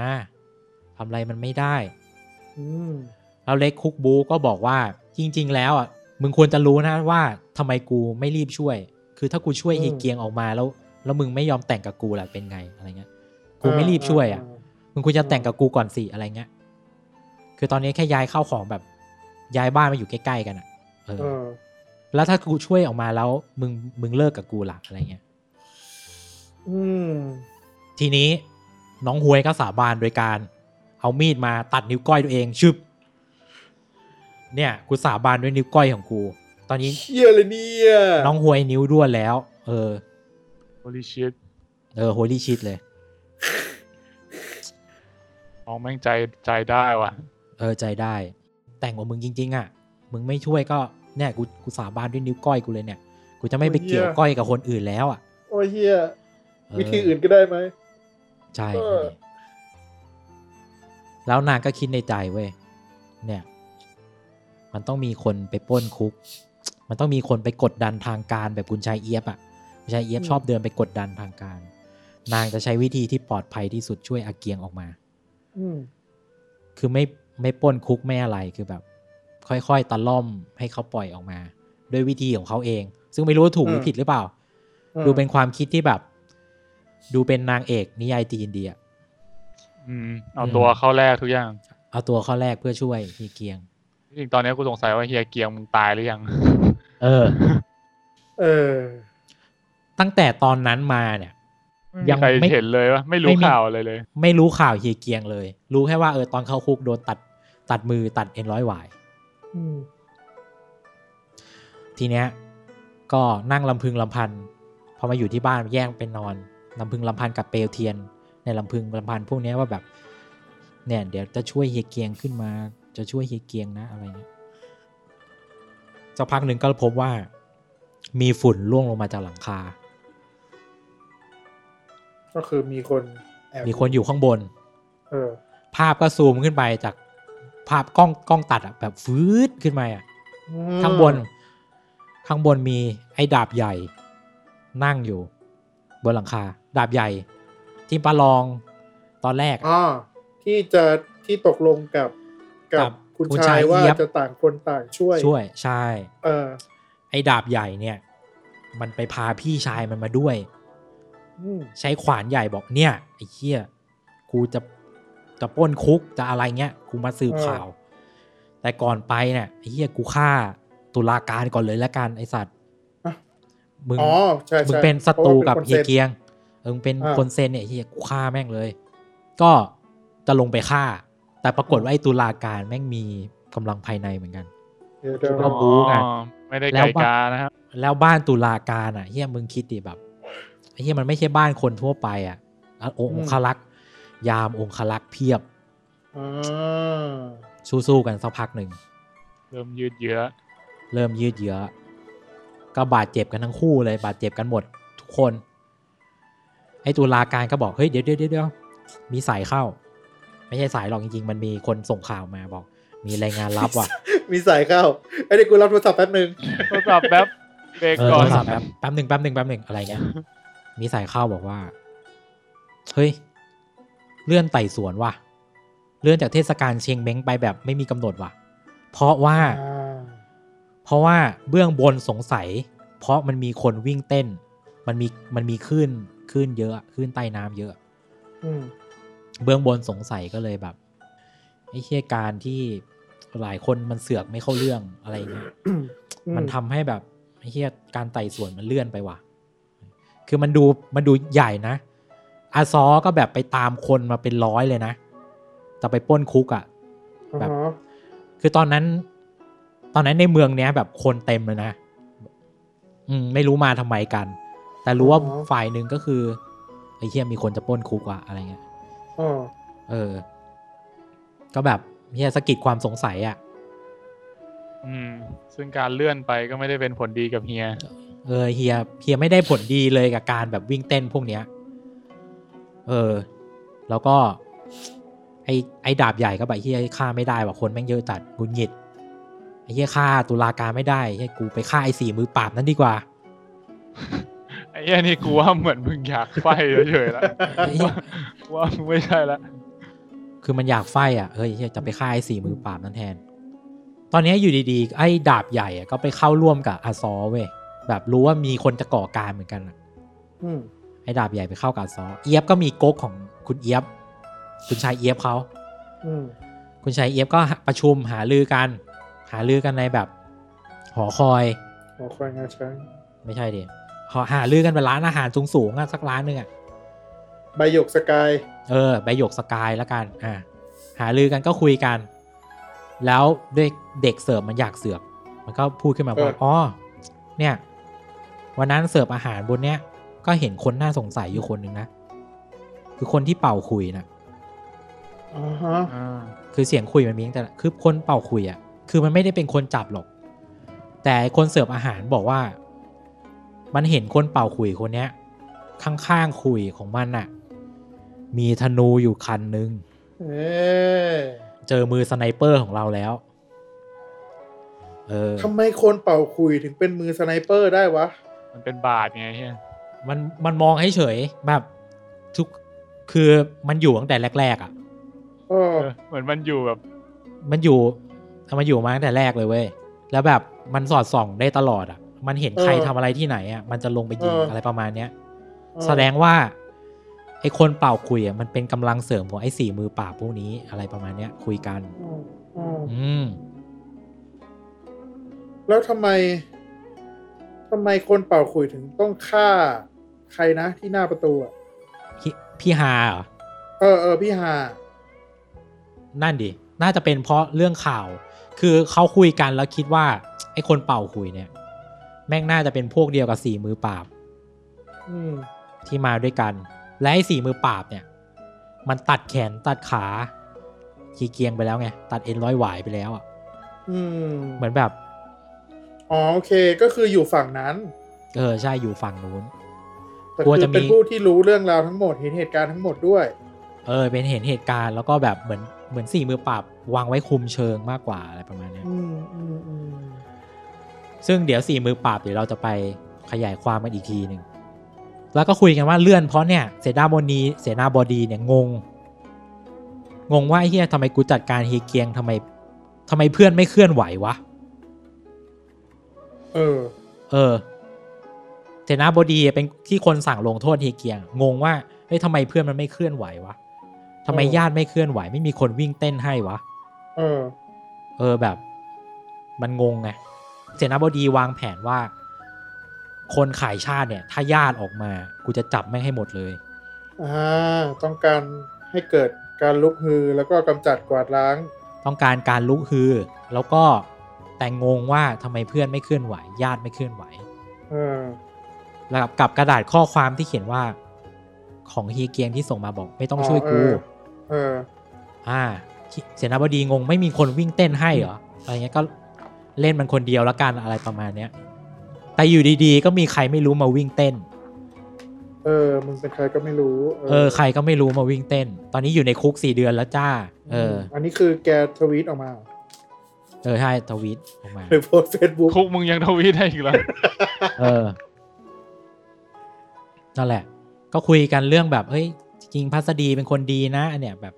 เอารูปภาพไปขอลดโทษอะไรอย่างเงี้ยทีนี้เอี๊ยบคุณชายเอี๊ยบก็หาเรื่องไปหา ตุลาการจริงๆอ่ะจะไปหาน้องฮวยแหละ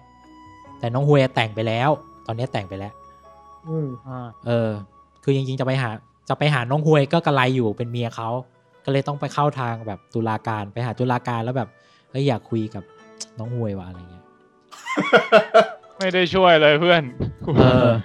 เฮียเล็กเมียอยู่ป่ะขอคุยด้วยหน่อยแต่ไม่ได้ดูดีขึ้นเลยแต่คุณชายระหว่างที่จะคุยอ่ะก็แบบคุณชายเอฟก็บอกว่าคืออยากรู้ว่าจริงๆอ่ะเฮียเล็กอ่ะเป็นศัตรูหรือสหายกันแน่วะคือมึงจะช่วยหรือมึงไม่ช่วยกันแน่วะคือแบบยังไงวะเฮียเล็กก็บอกว่าที่ลังเลที่อะไรทั้งหมดเนี่ยคืออยู่ที่น้องฮวยอย่างเดียวเลยคือตอนแรกก็จะช่วยนะเพราะเห็นเป็นเพื่อนแต่กลัวว่าช่วยออกมาแล้วจะมาแย่งน้องฮวยไปคือมันหลงรักน้องฮวยโอเคอันนี้ไม่เกี่ยวกับคดีอะไรเลยอ่ะเป็นความรักล้วนๆอ่ะคือเซ็นหนังสือไปเพราะเข้าคุกไปสัก 2-3 วันก็โอเคแบบอยู่นานๆเลยก็ได้กำจัดศัตรูความรักเรื่องแม่งบานปลายแบบความคิดมึงนี่เพราะแท้ๆเลยจุดเปลี่ยนจริงๆก็มันไม่ใช่เรื่องใหญ่คือจริงๆแล้วเสนาบดีมันก็เป็นคนสั่งอยู่แล้วคือมันแค่ไม่กระตือรือร้นในการช่วยคุยกับพี่เล็กคุยกับตุลาการแทนแล้วก็กลับบ้านไปวันถัดมาจะมาหาอีกไม่อยู่ทั้งคู่ทีนี้คุณชายเอี๊ยบก็คิดว่าเฮ้ยกูไปหาตัวการเลยดีกว่าไปหา4 มือปราบไอ้คนที่จับไปนั่นแหละไปถามว่าไอ้เหี้ยมึงยังไงกันแน่วะกูได้ข่าวมึงตัดมือตัดเท้านี่ว่ะก็เลยจะไปคุยแบบตรงๆแล้วเฮ้ยกูอาศัยอำนาจแห่งความ VIP ของกูนี่แหละจะไปคุยไปหา4 มือปราบก็พบว่า4 มือปราบกำลังรับแขกอยู่ซึ่งคนที่มาหาก็คือตุลาการกับน้องฮวยเอาแล้วไม่ใช่ปลอมตัวหรอกมันแบบแต่งตัวแปลกๆติดหนวดแล้วก็พูดว่าเจ้าฮะเจ้าฮะเจ้าฮะเฮีย แต่พอเข้าไปใกล้ๆตอนแรกนึกว่าแบบสุมหัวรวมกันว่าแบบไอ้เชี่ยมึงพวกเดียวกันเหรอวะพอเข้าไปใกล้ๆก็ได้ยินเสียงพี่เล็กถามว่าคือพวกเองไปตัดเส้นเอ็นทำร้ายฮีเกียงเหรอคือพี่เล็กมาทวงถามเหมือนกันทำร้ายเหรอไอ้พวกนั้นก็บอกอ้าวข่าวมาจากไหนไม่เห็นรู้เรื่องเลยเนี่ยมีคนมาเห็นว่าเองตัดก็แบบพยายามบ่ายเบี่ยงสุดท้ายก็พี่เล็กก็ขอตัวออกมาแต่น้องฮวยนั่งอยู่คือพี่เล็กแกเป็นตุลาการไงแกจะคุยกับตำรวจแกแบบมันมีบางเรื่องที่คุยแบบไอ้นี่ไม่ได้พอตุลาการออกไปน้องฮวยก็ถามไปเลยบอกกูต้องจ่ายเท่าไหร่เพื่อเอาพี่เกียงออกมาคือตุลาการขอออกไปเพราะไม่อยากคุยเรื่องผิดกฎหมายนึกออกปะก็เลยให้น้องฮวยเจรจาเหมือนของจริงไหมหน้าที่มันค้ำคออยู่ต้องหน้าที่มันค้ำคอกูจะพูดตรงๆก็ผิดไอ้เหี้ยเดี๋ยวมีกล้องวงจรปิดทำไงอะไรเงี้ยให้น้องฮวยพูดดีกว่าล้ำเลยฉลาดก็แบบไอ้4 มือปราบก็ไม่ได้อะไรนี่คือก็ไม่บอกไม่ช่วยก็ไม่ช่วยไม่อะไรก็แบบพูดปัดไปทุกคนก็เดินออกมาจากบ้านทุกคนออกมาหมดแล้วเหลือ4 มือปราบ4 มือปราบอันนี้ในบทมันจะเป็น4 มือปราบคุยกันเอง4 มือปราบเนี่ยก็เริ่มคุยกันเรื่องมัน what the fuck ตรงนี้4 มือปราบคุยกันว่าเนี่ยไอสัตว์วันนั้นที่มีนโยบายมาว่า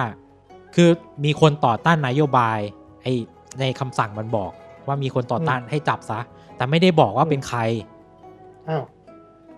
แต่ไอพวกนี้ปักใจเชื่อว่าเฮียฮีเกียงแน่เลยว่ะไอเฮียกูเข้าใจแล้วคือจับตัวมาตอนแรกไปจับตัวมาก็ตั้งหงิดตั้งหงิดมาว่าเฮ้ยเชี่ยกูไปจับคนดังมาว่ะ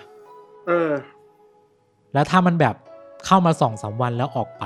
มันจะมาแก้แค้นกูปะวะก็เลยตัดมือตัดเส้นเอ็นให้แบบแก้แค้นกูไม่ได้ไปเลยดีกว่ากำจัดซะเลยคือกูพังมือไปแล้วก็แบบเชี่ยแล้วมันก็คุยอีกคนก็บอกไอสัตว์แต่เรื่องมันใหญ่เลยนะเว้ยไอเชี่ยเรื่องมันไปกันใหญ่แล้วนะเว้ยเนี่ยคือถ้าต่อไป คือถ้าเราปล่อยให้การไต่สวนเริ่มแล้วแบบเฮียเกียงรอดเงี้ยสำนัก8สีสันสำนัก8สีสันที่มันทะเลาะกันน่ะก็อาจจะกลับมารวมกันแล้วก็มาเล่นงานพวกมันอีกนะไอ้พวกนี้ก็เลยแบบเป็นไปได้ก็เลยคิดว่าระหว่างที่เฮียอยู่ในคุกเนี่ยมันจะทำลายสำนัก8สีสันก่อนเฮียเรื่องมันคล้ายๆบางประเทศอ่ะเรื่องมันบางทีแบบใช่ไหมเริ่มมาจากจุดเล็กๆแล้วก็บานปลายไปเรื่อยๆเลยวะทีเนี้ยระหว่างที่มันคุยซุบซิบกันอยู่ในห้องไอ้4มือปราบอ่ะที่แบบไอ้เหี้ยทำไงดีวะอะไรเงี้ยก็ภาพมาตัดมาที่คุณชายเอี๊ยบแบบเห็นน้องฮวยเดินออกมาแล้วก็คือจินตนาการภาพน้องฮวยว่าเฮียน้องฮวยแบบแม่งขาวว่ะเชียแม่งสวยว่ะกลิ่นนี่แบบหอมว่ะไอ้เฮียน้องเปียเนี่ยไม่อยู่ในจิตใจแล้วนะไอ้สัตว์ลืมน้องเปียละลืมน้องเปียไปแล้วปรากฏว่าไอ้เฮียพอพูดถึงกลิ่นไอ้เฮียกลิ่นนี้มันคุ้นๆว่ะไอ้คนที่ตัดเจียวยุงอ่ะแม่งเข้ามาสู้เข้ามารอบสังหารคือตอนนี้เรารู้แล้วว่าน้องฮวยแบบวิทยายุทธไม่ธรรมดาว่ะแต่ระหว่างที่แบบมองซึมเศร้าดูน้องฮวยนึกถึงกลิ่นนึกถึงอะไรอยู่ระหว่างที่น้องฮวยสู้เนี่ยคือแม่งนึกอะไรก็ไม่รู้เนี่ยก็รู้พอต้องไปที่น้องฮวยน้องก็รู้สึกว่าน้องฮวยเหมือนกลัวอะไรสักอย่างหนึ่งอยู่แล้วสักพักหนึ่งก็แบบรู้แล้วน้องฮวยกลัวธนูมันได้ความรู้สึกของนักธนูอีกคนหนึ่งคนเล่นคุยมาแต่ไม่เห็นตัวเพราะฉะนั้นช่วยเพื่อให้น้องฮวยสู้กับไอ้คนตัดเกี๊ยวได้เนี่ยคุณชายเอี๊ยบก็จะไปสู้กับนักธนูแทนก็กลายเป็น2คู่ทีเนี้ยคนที่มาด้วยไอ้ตุลาการไปไหนวะตอนนี้ตุลาการไปไหนไม่รู้ช่วยกันอยู่ขอตัวออกมาก็หายไปเลยใช่หายไปเลยคือเหมือนไปให้ไกลแล้วอยู่ๆก็มีชายคนหนึ่งเดินเข้ามาร่วมวงต่อสู้ลากโลงศพเข้ามาลากโลงศพคือเป็นคนแปลกๆอ่ะมันจะมีใครบ้างในโลกนี้ที่ลากโลงศพไปไหนมาไหนวะมันลากโลงศพเข้ามามันเหมือนจะล้อเรื่องไหนสักเรื่องนึงจำไม่ได้แล้วคือเรื่องนี้แต่ละคนมันล้อเกือบทุกเรื่องเลยถึงได้บอกว่าเรื่องนี้แบบมึงต้องอ่านตอนที่มึงอ่านนิยายจีนมาเยอะพอสมควรเป็นเดดพูลป่ะเนี่ยมันจะอินหน่อยจะรู้จักเยอะ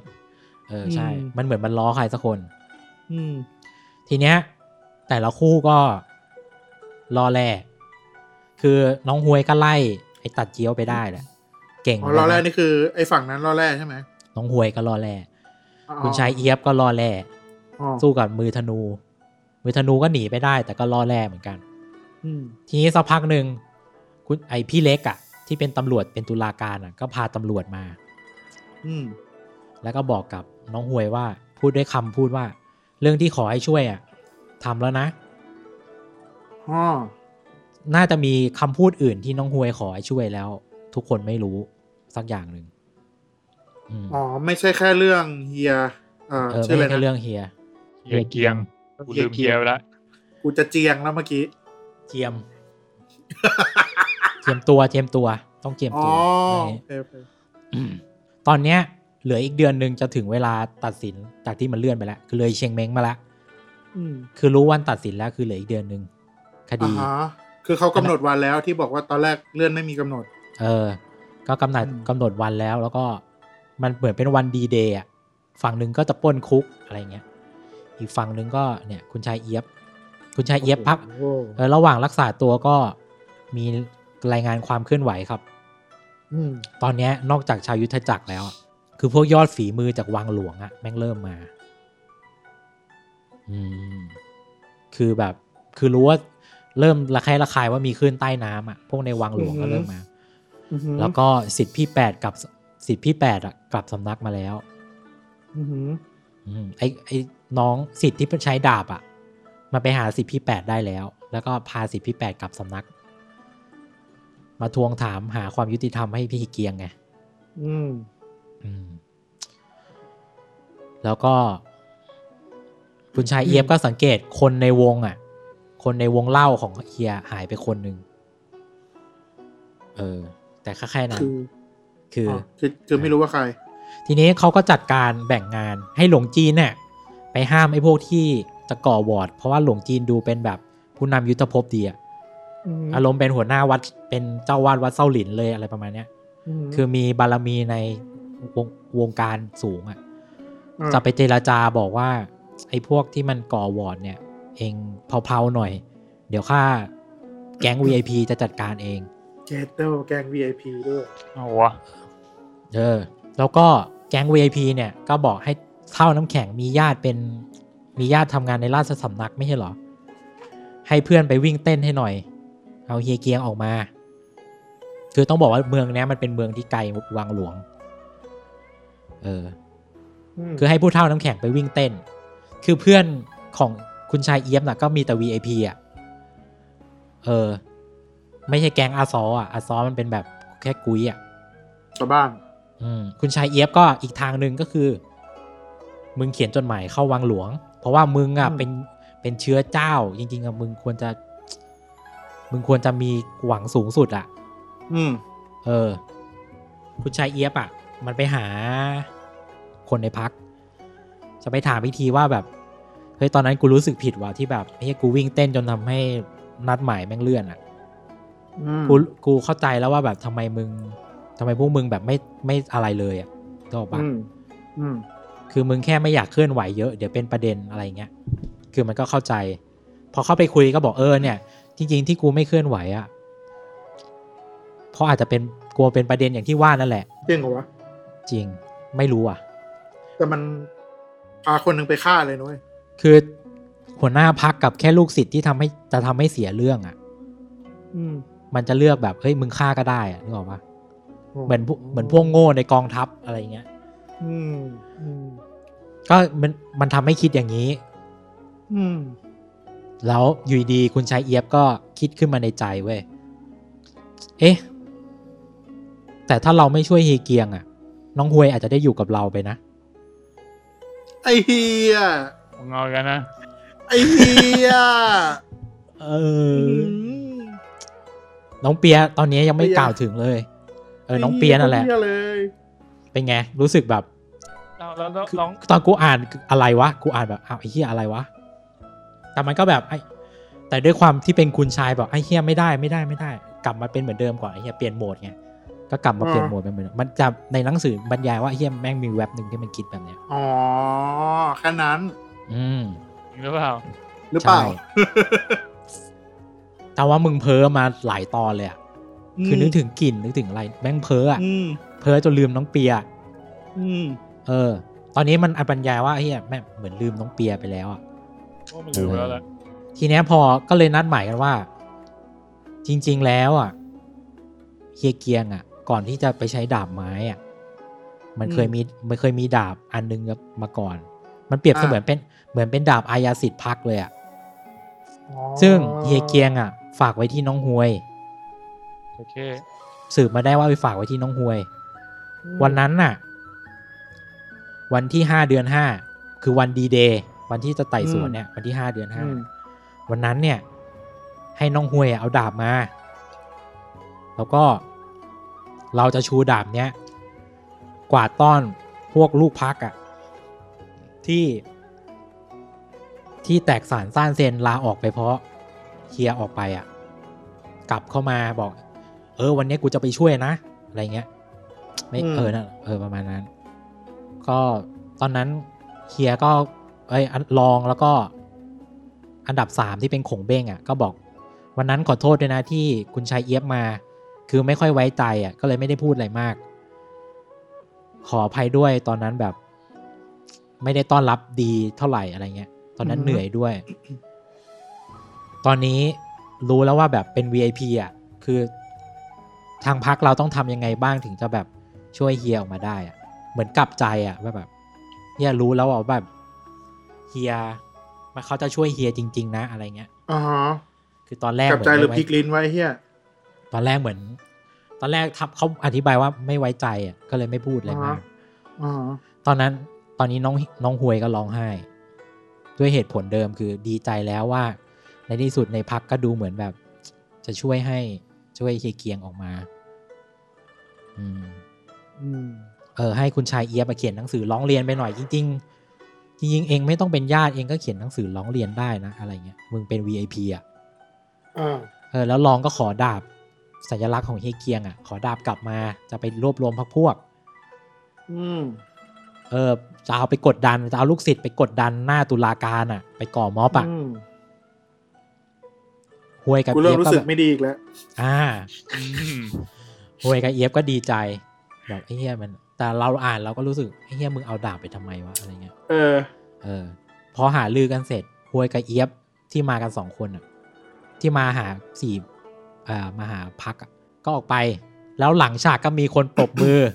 แปะแสดงได้ดี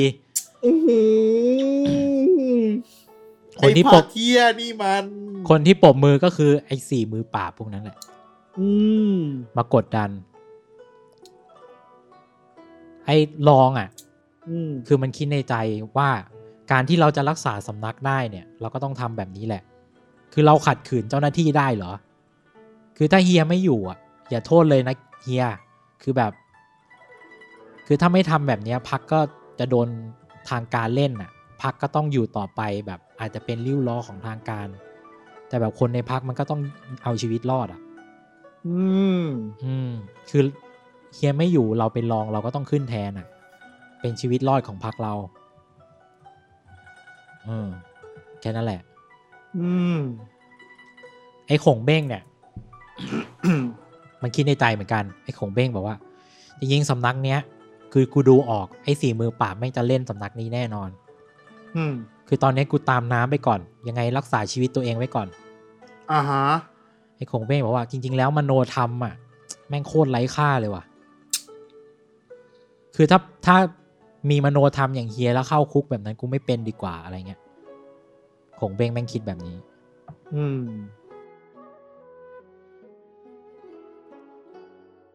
โอ้โหก็อย่างนั้นแหละเป็นมึงจะทำไงดีวะไม่รู้ว่ากูควรต้องอยู่ฝั่งไหนวะมึงควรจะอยู่ฝั่งไหนแค่นั้นแหละมันเฮียมันเป็นคนดีจริงๆหรือเปล่าเราควรจะต้องช่วยเฮียจริงหรือเปล่าแต่ว่าหรือจะเอาให้สำนักรอดคือมันอยู่ที่มุมมอง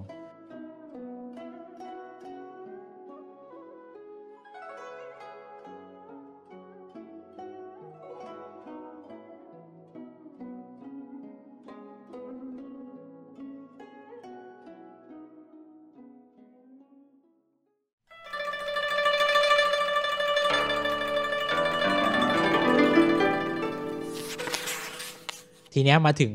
วันดีเดย์ละก่อนถึงวันนั้นวันหนึ่งเรารู้กันว่ามีแก๊งชาวยุทธมากมายนำโดยซ่งซ้ออาซ้อมึงนึกถึงอาซ้อในเรื่องคนเล็กหมัดเทวดาที่แบบเฮียแบบแกร่งที่มีไฟนะที่มีไฟอาซ้ออย่างนั้นเลยตอนเนี้ยอาซ้อก็มาบอกเพื่อนทุกคนที่กำลังจะเตรียมก่อการว่ามีอีก3คนที่มาไม่ได้นะเพราะว่าที่เขตอื่นมีคนลุกฮือแบบเนี้ยเหมือนกันแต่โดนจับเข้าคุกไปแล้วทำให้มาช่วยไม่ได้แต่ตอนนี้คือมันโฟกัสไปที่เนี่ยคือเหมือนกับตอนนี้ทางเบื้องบนน่ะระคายแบบรู้สึกว่ามันจะเป็นเรื่องใหญ่แล้วล่ะก็เลยจับพวกแกนนำ3คนไปก่อนแล้วคือมันจะตัดสินกันตอนประมาณเย็นเพราะฉะนั้นคืนนั้นน่ะมันก็มาชุมนุมกันอย่างนี้แหละแต่ไอ้ที่มันมาเข้ากับอาซ้อเนี่ยมันจะมีดาบใหญ่กับไอ้ขวานใหญ่ที่เป็นพี่น้องกันมาด้วยใหญ่ทั้งพี่ทั้งน้องเลยใช่พี่ดาบน้องดาบใหญ่พี่ก็ดาบใหญ่ไอ้ขวานใหญ่ก็มาประชุมด้วยก็บอกไม่เป็นไรเว้ยยังไงเราก็ต้องช่วยให้ได้แล้วพอประชุมกันเสร็จก็ไอ้ขวานใหญ่กับดาบใหญ่ก็ไปหาลือกันไอ้เชี่ยถ้าไปช่วยกันเราไม่ดังนะเว้ยเราจะไปช่วยกันวันก่อนหน้าอีกแล้วเราจะ ชิงตัดหน้าช่วยก่อนเว้ยเออเป็นเหี้ยอะไรกันเนี่ยพวกมึงเป็นเหี้ยอะไรกันด้วยความที่อยากดังไงเหี้ยกูจะช่วยก่อนเว้ยโอเคฮะกูไม่รอแล้วดาบใหญ่กับขวานใหญ่ก็แบบไอ้เหี้ยแต่กูโง่กูไม่รู้จะวางแผนไงไอ้เหี้ยกูไปนอนเฝ้าคุกคืนนี้กูไปอยู่คุกก่อนแล้วกันmake sense กูว่ามึงโง่จริงกูไปอยู่ที่ไปจับตาดูบนคุกก่อนแล้วกันโอเคก็ไปจับตาดูเสร็จก็ฉวยโอกาสที่แบบเปลี่ยนกะจับตัวผู้คุมคุกคนนึงถามเค้นถามไปเรื่อยถามจนรู้รหัสลับขโมยชุดแล้วปลอมตัวเข้าไปดูฉลาดไหมก็พอได้ดูหนังมากไปเข้าไปเรื่อยๆก็เดินเข้าไปถ้ามองซ้ายมองขวาแบบเนี่ยเจอแต่นักโทษแปลกๆพอเข้าไปชั้นในสุดก็พบว่ามันมีคนนึงกำลังจะโดนเข้าห้องไต่สวนคือมันเหมือนกับจับจากออกจากคุกแล้วแบบกำลังเข้าห้องไต่สวนแต่สองคนนี้ไม่รู้จักแต่พอเห็นแล้วคือผู้หญิงคนนี้โซมมากเป็นผู้หญิงเว้ยโซมมากแล้วนิ้วมือโดนรัดเหมือนโดนทันทรมานคือทันรัดนิ้วในเปาบุญจิ้นเคยดูไหมที่แบบเขาจะบีบนิ้วซึ่งทรมานสมัยนั้นใช่ก็ไอ้ที่มันปลอมไปก็เดินไปใกล้ๆห้องไต่สวนแล้วก็แอบฟังผู้คุมถามชื่ออะไรผู้หญิงตอบมาห้วนว่าชื่อเปียซาแกน้องเปียนั่นเองเปียมาทำอะไรวะก็นั่นแหละพอห้องไต่สวนผู้คุมก็ถามอีกเจ้าทำผิดเราพูดถึงน้องเปียครั้งสุดท้ายเมื่อไหร่วะตอนที่น้องหวยไปช่วยหาน้องหวยแล้วไปช่วยแล้วก็หายแล้วก็ไม่ได้พูดถึงอีกเลยใช่คือตัวเอกมันฝักใฝ่น้องหวยแล้วไงลืมกิ๊กเก่าก็เลยไม่ได้พูดถึงผู้คุมก็ถามว่าเจ้าทำผิดอะไรน้องเปียก็บอกเราก็ไม่ทราบเหมือนกันว่าเราผิดอะไรผู้คุมก็บอกไม่ทราบงั้นโดนแล้วก็โดนบีบโดนบีบอะไรบีบนิ้วไอ้ดาบใหญ่ที่ฟังอยู่ข้างนอกก็งงไอ้เหี้ยชื่อนี้คุ้นๆว่ะกูว่าคุ้นแฟนไอเอียบหรือเปล่าวะเพราะเคยได้ยินพูดถึงไงคือมันไม่เคยเจอคือมันไปกลับมันไม่เคยเจออยู่กับผู้หญิงแต่น่าจะแบบรู้จักไม่เคยเห็นหน้าแต่คุ้นชื่อคุ้นชื่อนี่มันก็ฟังต่อผู้คุมก็ถามจะรู้จักโจรกบฏที่ชื่อเอียบหรือไม่เอียบอั้งโจรกบฏด้วยน้องเปียก็บอกทำแบบไม่ยอมรับคือแบบพยายามจะปกป้องรู้ไหมว่าเนี่ยเอียบอั้งเนี่ยมันวิ่งเต้นช่วยเหลือโจรกบฏมันเป็นโจรกบฏด้วยกันอะไรเงี้ยแบบผู้คุมพยายามจะคาดคั้นให้แบบมึงพูดออกมาทรมานจนจะให้มึงพูดจนสุดท้ายเว้ยคือน้องเปียโดนจับมัดอยู่ผู้คุมเขาหนังสืออธิบายว่าผู้คุมเนี่ยก้มลงไปเลียแก้มน้องเปียไอ้เหี้ยถือมีดด้วยเลียแก้มแล้วก็แบบคือค่อนข้างแบบโจ๊กเกอร์มันนึกถึงโจ๊กเกอร์ลงไปเลียแก้มไอ้ดาบใหญ่บอกไอ้เหี้ยทนไม่ไหวแล้วเว้ยพังประตูเข้าไปช่วยเลยไอ้เหี้ยผู้คุมมึงเลวจัดแล้วมึงเลียแก้มเลยอะไรเงี้ยทันใดนั้นเทียนก็ดับที่สัมภาษณ์อยู่ในคุกเทียนก็ดับแล้วก็จุดเทียนขึ้นมาใหม่ไอ้ผู้คุมคนเดิมหายหมดแล้วมีจอมยุทธจากวังหลวงมาล้อมไว้50 คนแล้วก็คิดว่ากูคิดไว้แล้วว่าต้องมีคนมาช่วยต้องมีพวกโง่มาช่วยก่อนแน่นอนตอนนี้คือวางกับดักไว้ว่าเนี่ยกูรู้แล้วคือเฮียเกียงแกเป็นอย่างเงี้ยต้องมีคนมาช่วยแน่ๆตอนนี้น้องเปียคือตาลอยไปแล้วเหมือนคนแบบทรมานจนแบบตาลอยไปเลยหลอนไปแล้วหลอนไปคือโดนสารพัดไอ้50 คนก็ล้อมเข้ามาแล้วคนพบว่าไอ้พวกนี้เป็นยอดฝีมือจากวังหลวงหมดเลยขี้แหขี้ตาข่ายไว้มารอรับคนมาช่วยคนที่มารุมก็บอก นอกจากมึงแล้วยังมีใครอีกมันเป็นคำพูดตัวละครนะโอเคไล่หัวตัวละครหัวหน้าของไอ้คนจากวังหลวงก็เข้ามาพูดว่ามึงรู้หรือเปล่ากูรอเวลานี้มานานเท่าไหร่ถ้าประเทศสงบสุขพวกมือปราบในวังหลวงอย่างกูก็ไม่มีความสำคัญอีกกูจะจับเคียเกียงไว้เนี่ยแล้วรอพวกมึงลุกฮือมานานแล้วดีแล้วถ้าหากพวกเจ้าไม่ก่อการเราก็ไม่รู้ว่าจะมีข้าวกินไหมกูรอพวกมึงก่อการมานานแล้วกูจะได้มีข้าวกินสักทีดีแล้วที่เองเข้ามาเนี่ยจริงๆแค่จับน้องเปียมาโดยที่น้องเปียไม่รู้ว่าเป็นอะไรคือกูจับมาทรมานกูก็ไม่จำเป็นต้องใช้ฮีเกียงก็ได้กูจับน้องเปียมาเลียแก้มก็ได้อะไรเงี้ยคือไอ้พวกทหารยศใหญ่ๆจากในเมืองมันรอเวลานี้มานานแล้วคนที่คนลุกคือเพื่อจะได้รางวัลอะไรพวกเนี้ยนั่นแหละฮะครับ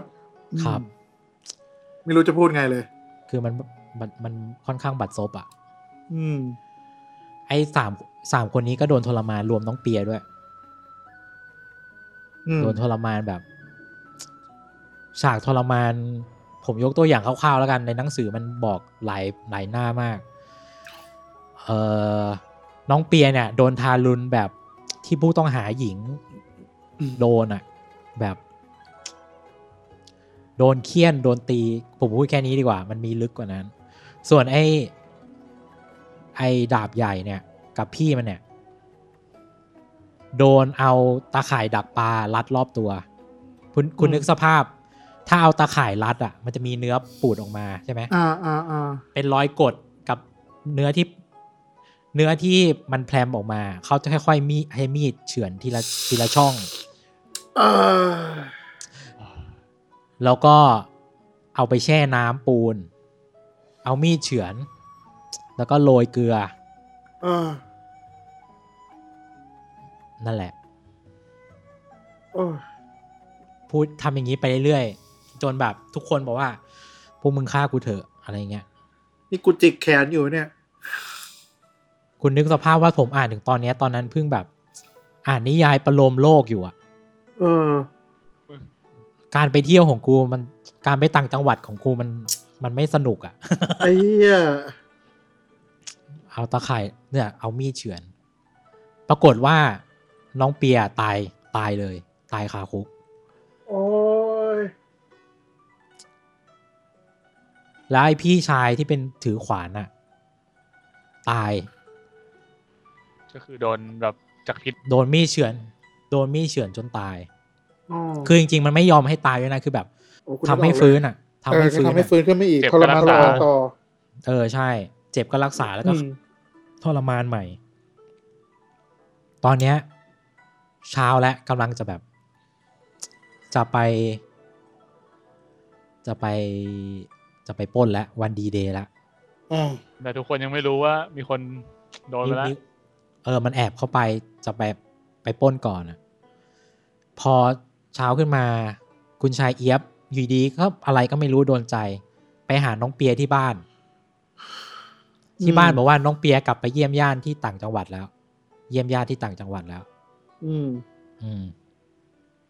คุณนึกถึงตอนสุดท้ายของแฮร์รี่พอตเตอร์คือเช้านะทุกคนรับมีดรับดาบเตรียมตัวแบบเป็นฉากแบบนั้นเลยแต่ละคนเตรียมใจแบบวันเนี้ยวันดีเดย์คือกูจะไปปล้นคุกนะอะไรเงี้ย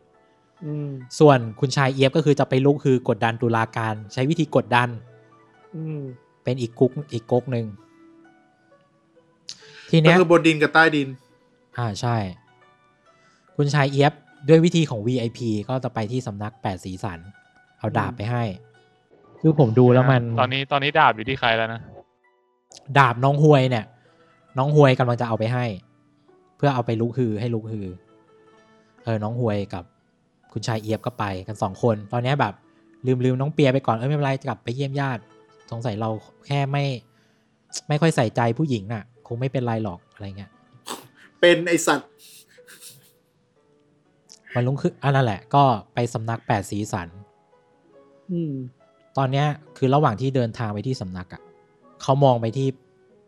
เมืองทั้งเมืองอ่ะตอนนี้เมืองทั้งเมืองแบบมันมีความตึงเครียดบางอย่างอยู่อ่ะคือคนทุกคนแบบตึงเครียดคือทุกคนรู้อ่ะว่ามันจะมีการปล้นคุกอ่ะทหารตำรวจก็เยอะอ่ะคือมันไม่ใช่ตัวนักโทษธรรมดาแล้วอ่ะทีนี้กลับมาที่สำนักทีนี้ในสำนักอ่ะเขาก็จะมีพิธีการแบบปลุกระดมคือแบบทำพิธีบวงสรวงก่อนเปิดกล้องบวงสรวงไงก็คุณชายเอี๊ยบก็เข้าไปร่วมพิธีด้วยพอดีจะบอกไงดีไอพิธีบวงสรวงอ่ะมันต้องดื่มน้ำแต่คุณชายเอี๊ยบด้วยความที่มันเก่งไงมันจมูกมันดีมากอ่ะอย่างที่เคยบอกคือมันไม่กลัวยาพิษอยู่แล้วซึ่งมันดมมันก็รู้ว่าไอ้เหี้ยน้ำที่ให้ดื่มอ่ะมันไม่มียาพิษเว้ยก็ให้ส่งสัญญาณให้น้องฮวยดื่มด้วยคือตอนมันยังคลางแคลงใจอยู่อ่ะว่ายาเนี่ยมันคือยาพิษหรือเปล่าแต่ว่ารู้สึกว่าไม่ใช่ยาพิษว่ะก็ไม่ใช่แต่มีอะไรอยู่ข้างในนั้นเป็นน้ำคือมันเป็นน้ำเลือดเว้ยคือดื่มน้ำเลือดแบบบวงสรวงอ่ะอีกฝั่งหนึ่งระหว่างที่ดื่มน้ำเลือดบวงสรวงอาซอก็งงว่าทำไมพรรคพวกที่รวมๆอ่ะบางคนมันหายไปวะก็สืบทราบได้ว่าไอ้ที่หายไปอ่ะคือมันมีหลวงจีนคนหนึ่งอ่ะมาเกลี้ยกล่อมให้แกนนำบางคนอ่ะล้มเลิกซึ่งไอ้หลวงจีนคนนี้ก็คือแก๊ง VIP นั่นแหละคนหนึ่งโดนให้มาเกลี้ยกล่อมคนก็หายไปหน่อยนึงทีนี้หลวงจีนอ่ะพอมันไปกับแกนนำ2คนนั้นอ่ะสุดท้ายหลวงจีนอ่ะโดนฆ่าเพราะไอ้แกนนำที่มันดึงไปอ่ะแม่งคือแบบเป็นไส้ศึกของทางการอีกทีนึงไอ้แกนนำของคนนั้นที่มันไปฆ่าหลวงจีนมันก็บอกว่า ไอ้พวกชาวยุทธจักรอ่ะเพียงคิดจะช่วยเหลือเฮียเกียงปลุกปั่นคนแต่พวกเองยังลืมพวกมึงลืมกฎหมายกันไปแล้วเหรออะไรเงี้ยคือไอ้พวกเนี้ยมันคิดว่ามันถูกเว้ยมันไม่ใช่พวกวังหลวงโดยแท้มันเป็นแค่พวกชาวยุทธจักรที่รู้สึกว่ากฎหมายอ่ะยังศักดิ์สิทธิ์อยู่แล้วพวกมึงอ่ะไม่ทำตามกฎหมายเพราะฉะนั้นกูเนี่ยจะพิพากษาพวกมึงเองอะไรเงี้ยนี่มันดูเป็นอีกพวกนึงใช่ไหมขนมไทยชนิดนึงมันดูเป็นอีกพวกนึงอ่ะดูเป็นขนมไทยดีใช่ทีเนี้ยมันก็บอกว่าไอ้พวกชาวยุทธจักรอ่ะมักจะใช้คำว่าเที่ยงธรรมเสมอตัวคิดว่าตัวเองอยู่ฝ่ายที่ถูกต้องเสมอไอ้พวกชาวยุทธจักรอ่ะจนมักจะลืมเลือนว่าจริงๆแล้วอ่ะกฎหมายมันยังมีอยู่นะ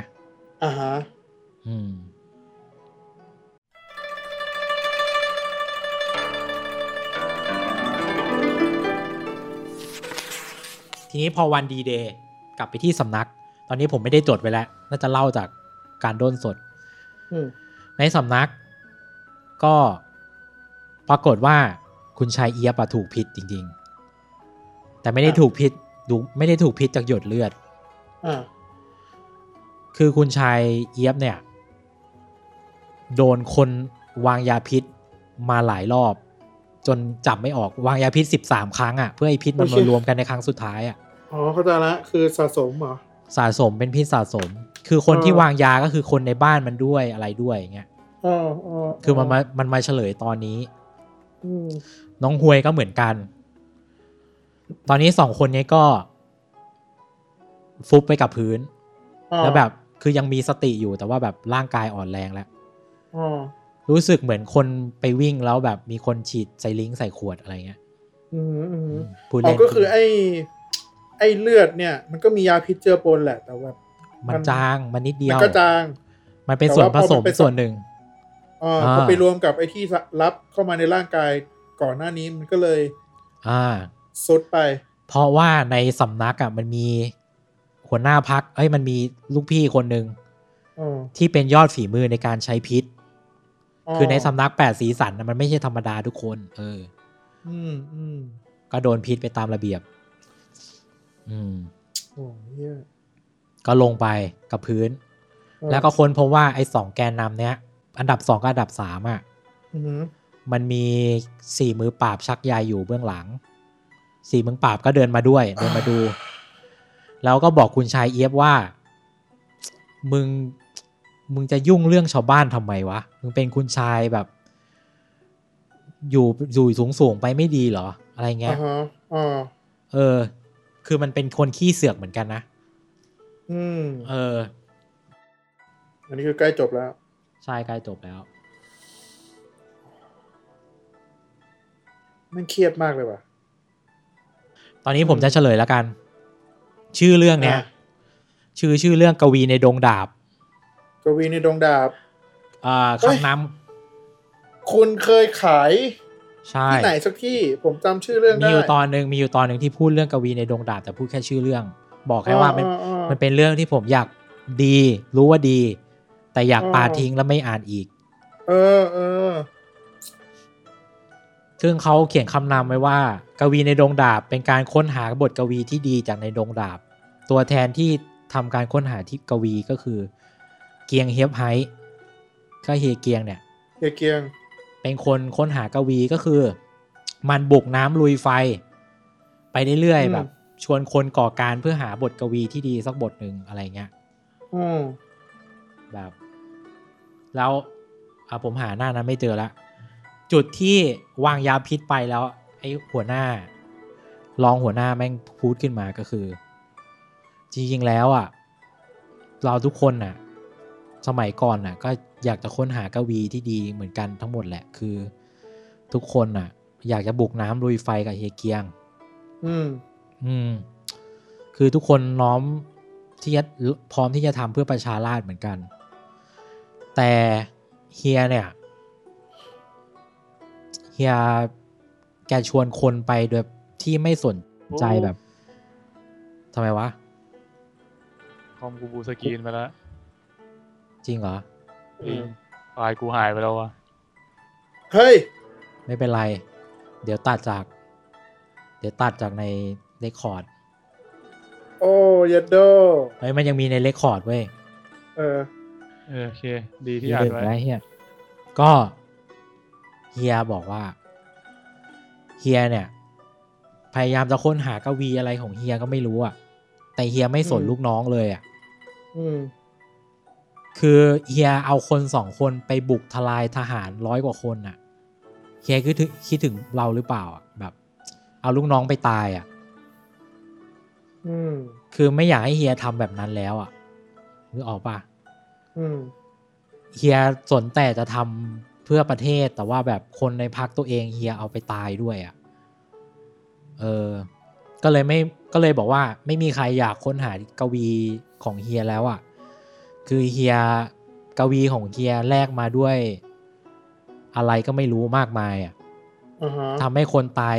เยอะแยะโดยที่แบบมันอาจจะดีในสายตาคนอื่นแต่คนในพรรคมันไม่ใช่เฮียอะไรเงี้ยคือมันเป็นเรื่องของการปกครองคนในพรรคที่แบบคนในพรรคไม่ค่อยเห็นด้วยแต่คนข้างนอกเขาก็สรรเสริญพรรคนี้สุดท้ายก็คือก็มีคนตัวละครหนึ่งที่ผมข้ามไปคือชายแบกโลงศพชายแบกโลงเดินเข้ามาแล้วก็บอกว่าคนไหนที่ต้องมีเพลงประกอบด้วยป่ะชายแบกโลงใช่เพลงอะไรไม่รู้เดี๋ยวไปใส่เพลงอะไรวะไอ้สัตว์ชายแบกโลงศพไงที่มันแบกแล้วเต้นไอ้ชายคอฟฟินแดนนะ อันนี้เขาลากมาก็พบว่าไอ้คนเนี้ยแม่งคืออันดับ8เว้ยไอ้ที่มาวันที่น้องฮวยกับเอี๊ยบสู้กันอยู่กลางสายฝนแล้วมีคนแบกที่กลับมาซึ่งไอ้คนเนี้ยที่เคยบอกมันไม่ค่อยสูงสิงกับคนในพรรคแต่ว่ามันรักเฮีย พอมันกลับเข้ามามันก็บอกว่าไหนใครทำเฮียวะอะไรเงี้ยแล้วไอ้อันดับ2กับอันดับ3ก็บอกเนี่ยจับไว้ให้แล้วไอ้คนที่นอนอยู่ที่พื้นอ่ะแบบมันเป็นคนยุยงแจ้งทางการว่าเฮียให้เฮียเข้าคุกเดี๋ยวนะตอนนี้คนที่โดนจับนี่ใครนะคุณชายกับน้องหวยคนที่คุณชายกับน้องหวยโดนยาพิษนอนอยู่ที่พื้นนอนอยู่ที่พื้นเนี่ยจัดการให้แล้วนอนอยู่ที่พื้นตรงนั้นน่ะใส่ความแล้วก็บอกว่าเนี่ยส่วนอีนางเพชรสยาเนี่ยเนื่องจากว่าหลงรักตุลาการก็เลยใส่ร้ายป้ายสีเฮเกียงให้เป็นผู้พ้นทางคือใส่ร้ายคือไม่มีใครรู้ว่าน้องหวยแต่งงานกับตุลาการเพราะว่าจะช่วยเฮเกียงนึกออกป่ะมันก็เลยแบบเพื่อพูดใส่ความไปอย่างนี้ไปเลยส่วนไอ้อันดับ8ที่เพิ่งมาก็ไม่รู้เรื่องก็แบบไอ้เหี้ยกูจะฟันก็แย่งดาบมาจากแย่งดาบของเฮียเกียงอ่ะไอ้ดาบนั้นนะดาบอายาสิทธิ์อ่ะแย่งดาบมาแล้วก็ฟันแต่ปรากฏว่าฟันไปที่อันดับ2หัวหน้าพรรคแล้วสักพักนึงปุ๊บในโรงศพที่ลากมาก็มีผู้วิเศษน้ำแข็งกับเพื่อนๆของเอี๊ยบคุณชายเอี๊ยบอ่ะอยู่ในโรงผู้วิเศษน้ำแข็งนี่คือแก๊ง VIP อ่ะแอบมุดอยู่ในโรงรอเหตุการณ์ทั้งหมดขี้คายโรงมึงใหญ่แค่ไหนเนี่ยโรงใหญ่มากแล้วคนก็ไปเบียดกันอยู่แล้วมันก็เฉลยว่าคุณชายเอี๊ยบก็บอกเนี่ยกูเจอคนแบกโรงมาตั้งนานแล้วตั้งแต่วันที่สู้กันแล้วเราคุยกันนี้เรื่องนี้กันแล้วเองไม่ต้องมาหลอกใช้มันเลยอะไรเงี้ยสุดท้ายในพักก็ตะลุมบอลกันเว้ยแล้วไอ้4 มือปราบก็เดินออกมาแล้วก็บอกว่าเป็นไปตามแผนพักนี้ล่มจมแล้วไอ้เหี้ยโอ้ยนั่นแหละแล้วมันไอ้4 มือปราบไอ้คุณชายเอี๊ยบก็ยังอยู่นะแล้วน้องหวยก็ยังอยู่แต่แบบคือต้องบอกว่าไอ้อันดับ8เนี่ยมันเก่งมากๆอ่ะเก่งแบบเก่งสัสๆอ่ะแต่เพื่อนคุณชายเอี๊ยบเนี่ยก็ตายกันเหมือนกันอ่ะ4 มือปราบก็ออกมาแล้วก็บอกว่าเนี่ยทุกอย่างเป็นแผนของกูเองอะไรเงี้ยแต่แล้วคุณชายเอี๊ยบก็หนีออกมาได้อะไรประมาณนี้ทีนี้ภาพตัดมาที่แก๊งของที่จะไปปล้นคุกอาซอรออยู่จนเที่ยงรถปล้นคุกไม่มาว่ะรอจนถึงเย็นไอ้เหี้ยรถปล้นคุกไม่มาว่ะแบบมันเลทเกินไปอ่ะก็ไม่โทรตามวะนั่นดิ 4-5 ชั่วโมงไม่ออกคนมารอกันแบบเลิกไอ้แค่บางคนบางคนก็กลับไปเลยกลับไปสักพักนึงก็มีเสียงเฮ้ยมาแล้วเว้ยก็มี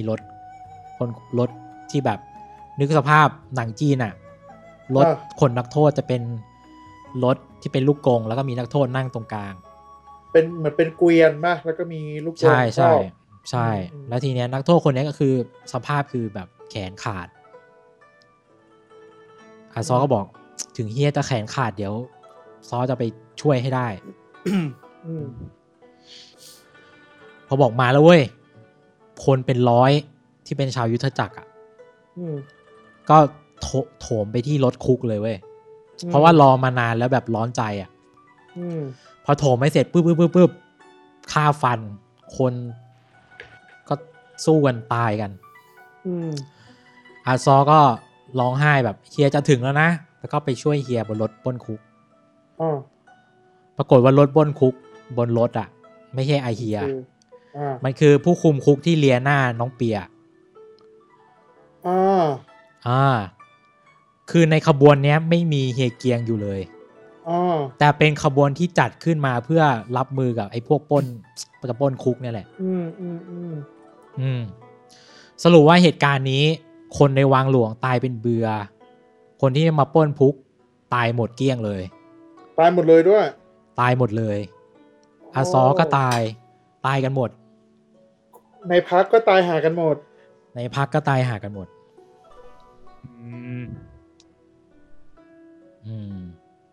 เหลือคุณเอียบแก๊ง VIP ตายก็ตายไปเยอะคุณชายยังรอดอยู่กับใครคนจำไม่ได้น่าจะเป็นน้องฮวยอยู่ปะน้องฮวยยังอยู่น้องฮวยแต่ที่แต่งงานกับตุลาการไงตอนนี้มีข่าวมาว่าน้องไอตุลาการอ่ะจำได้ไหมวันที่ไปหาลือกับสี่มือปราบอ่ะ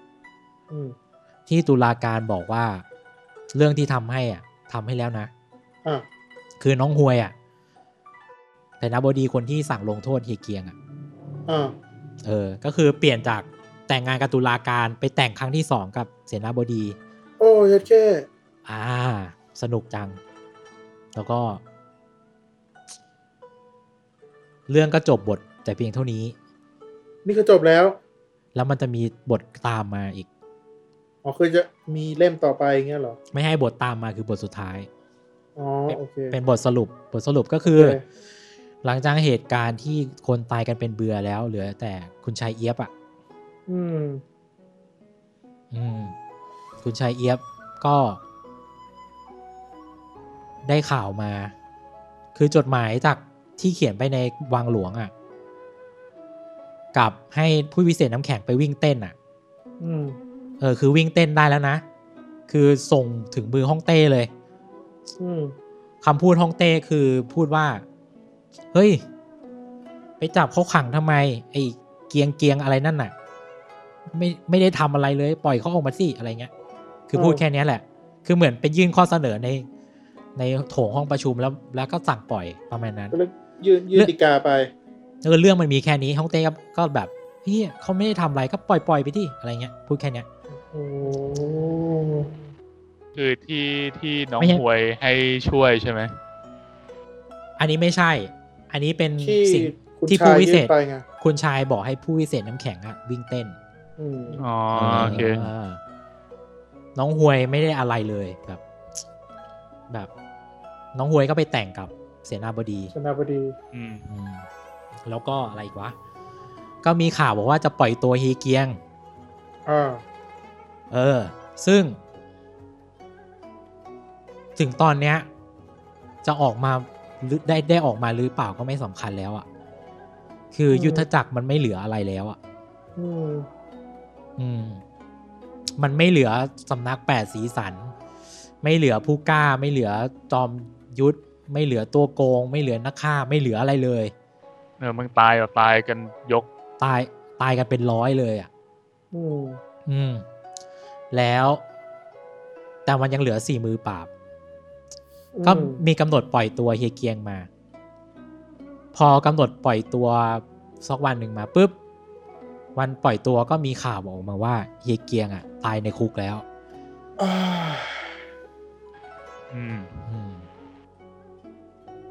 จริงๆคือตายไปตั้งแต่เมื่อไหร่ก็ไม่รู้ป่ะ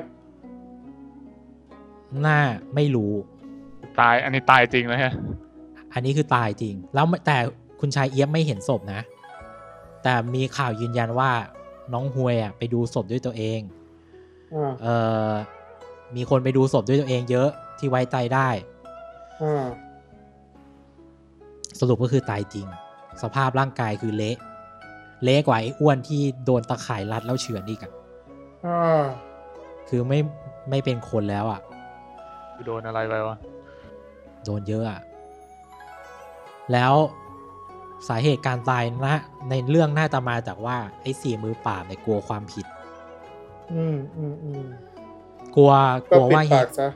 ฮียเกียงออกมาแล้วแบบจะมาแก้แค้นเพราะมันเป็นผู้มีอิทธิพลมากๆก็เลยสัตว์ก็เลยบอกทนคุกไม่ไหวตายอาจจะเป็นติดเชื้อในกระแสเลือดอะไรเงี้ยสุดท้ายคุณชายเอี๊ยบก็พอมาถึงวันที่เฮียเกียงปล่อยตัวเป็นครบรอบปีพอดีที่เฮียเดินมาที่ถนนที่กำลังหนาวคือในเรื่องมันแบบดอกไม้มันมีดอกไม้ดอกนึงโผล่ขึ้นมาพอดีเหมือนกันคือดอกนั้นใช่ไหมดอกนั้นมันบานขึ้นมาอีก ครบ1 ปีพอดีเหลือคุณชายรอดอยู่คนเดียวโคตรคูลสัส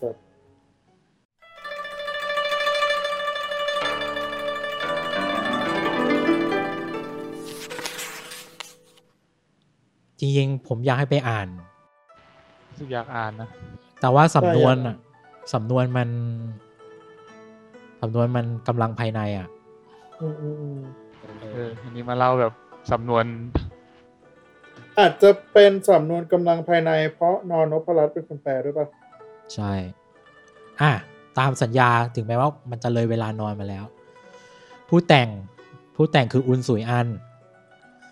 อุนสุยอันเคยแต่งเรื่องที่หลิวอี้เฟยแสดงด้วยคือเรื่อง4 ยอดมือปราบเป็นหนังโรงหลิวอี้เฟยแสดง3 ภาคThe Four ใช่ครับนี่เป็น4 มือปราบเหมือนกันมั้ยเนี่ยคือเรื่องนี้มันล้อ4 มือเรื่องนี้มันล้อ4 มือปราบแก๊งนั้นเว้ยคือ4 มือปราบเหมือนกันใช่4 มือการพยายมเรื่องนี้มันล้อไอ้4 มือปราบคนนั้นแหละคือกูบอกแล้วมันล้อเรื่องนี้มันล้อหลายๆเรื่องแล้วอุนสวยอานแต่งเรื่องเนี้ยคือต้องบอกอุนสวยอานเป็นชาวมาเลแล้วไปฮ่องกงแล้วมันเป็นเด็กเก่งมากๆแบบเป็นเด็กดีเด่นเป็นเยาวชนตัวอย่างอะไรเงี้ยแล้วคือคำว่าเยาวชนตัวอย่างมันจะโดดเด่นในมหาลัยโดดเด่นในเนี่ยมันก็จะมีอิทธิพลต่อคนหลายๆคนมันก็แล้วมันก็เป็นหัวหน้ากลุ่มแบบแก๊งปลุกปั่นอ่ะเหมือนเป็นแกนนำนักศึกษามันเลยโดนจับเข้าคุกทหารคนเขียนนะคนเขียนอ่ะอุนสวยอันโจโฉวองโดนจับเข้าคุกทหารแล้วมันโดนสั่งห้ามนู่นห้ามนี่เยอะมากแต่มันบอกแค่ว่าแบบคุกทหารมันเลวร้ายมากๆพอออกจากคุกทหารมาปุ๊บมันเขียนเรื่องนี้เลย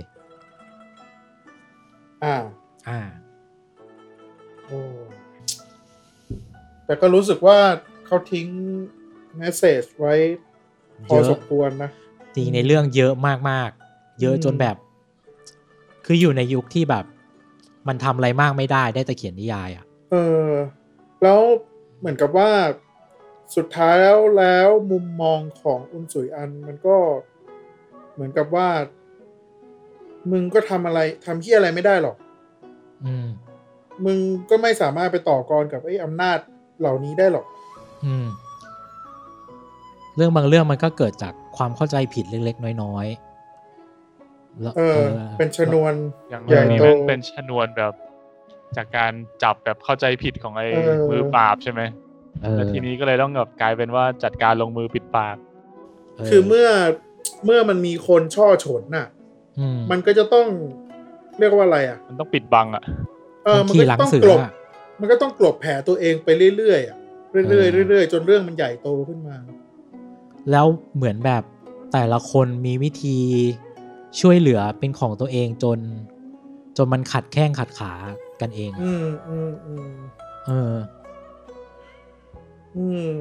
เรื่องนี้มันเลยออกมาเละเทะไปเลยผมสะเทือนใจจุดที่มันบอกว่าคือมันวางแผนไว้แล้วอ่ะแล้วก็แบบรอดูพวกมึงลุกฮือขึ้นมาไม่คือแผนของกูอะไรเงี้ยคือตอนแรกงงนะว่าทำไมไม่มีใครออกมาลุกฮือเลยจนมีคุณชายเอี๊ยบนี่แหละขึ้นมาวิ่งเต้นแต่คือถ้ามองอีกมุมนึงอ่ะไอการที่ไม่ทำอะไรเลยอ่ะมันก็ไม่ช่วยให้อะไรมันดีขึ้นเลยนะเว้ยอย่างที่บอกเฮียเกียงแม่งตายไปตั้งแต่เมื่อไหร่ก็ไม่รู้อ่ะจริงเพราะว่าอย่างไรไอ้พวกนั้นมันก็ต้องการปิดปากอยู่แล้วอ่ะใช่ใช่มันเลยกลายเป็นสิ่งที่เราเพราะมันรู้อยู่แล้วว่าไอ้พวกมือปราบพวกนั้นอ่ะ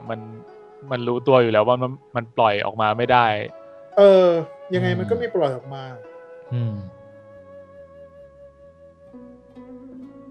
นั่นแหละมันเป็นสิ่งที่แบบมันเกิดจากอะไรก็ไม่รู้อ่ะ แต่มันผูกชนวนให้ทุกคนตายหมดเลย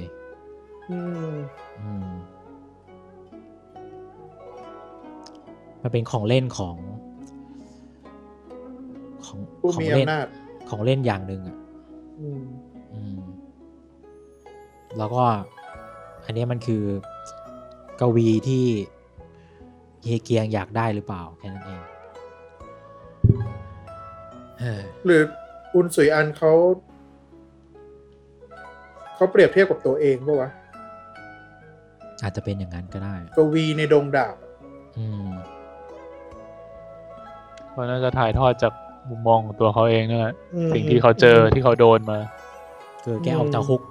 คุกมาแกก็เขียนอ่ะชัดเลยอ่ะ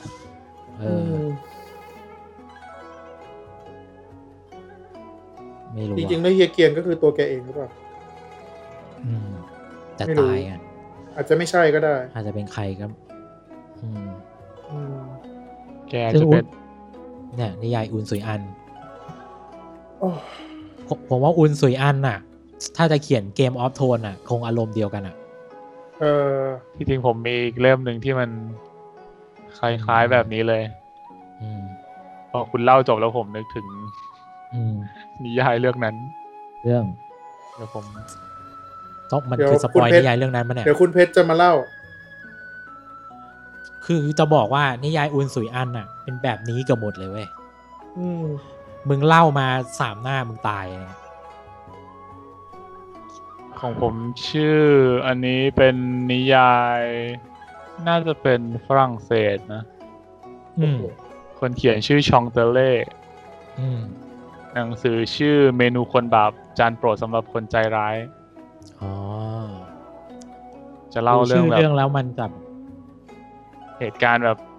ช่วงแบบประเทศฝรั่งเศสกำลังทำสงครามกับพวกรัสเซียคือจะบอกว่าเรื่องนี้ราชวงศ์ซ้องกำลังจะโดนตี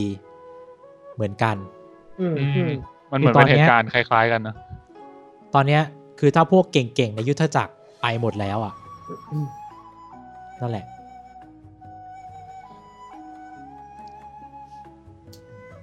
นั่นแหละก็ผมกำ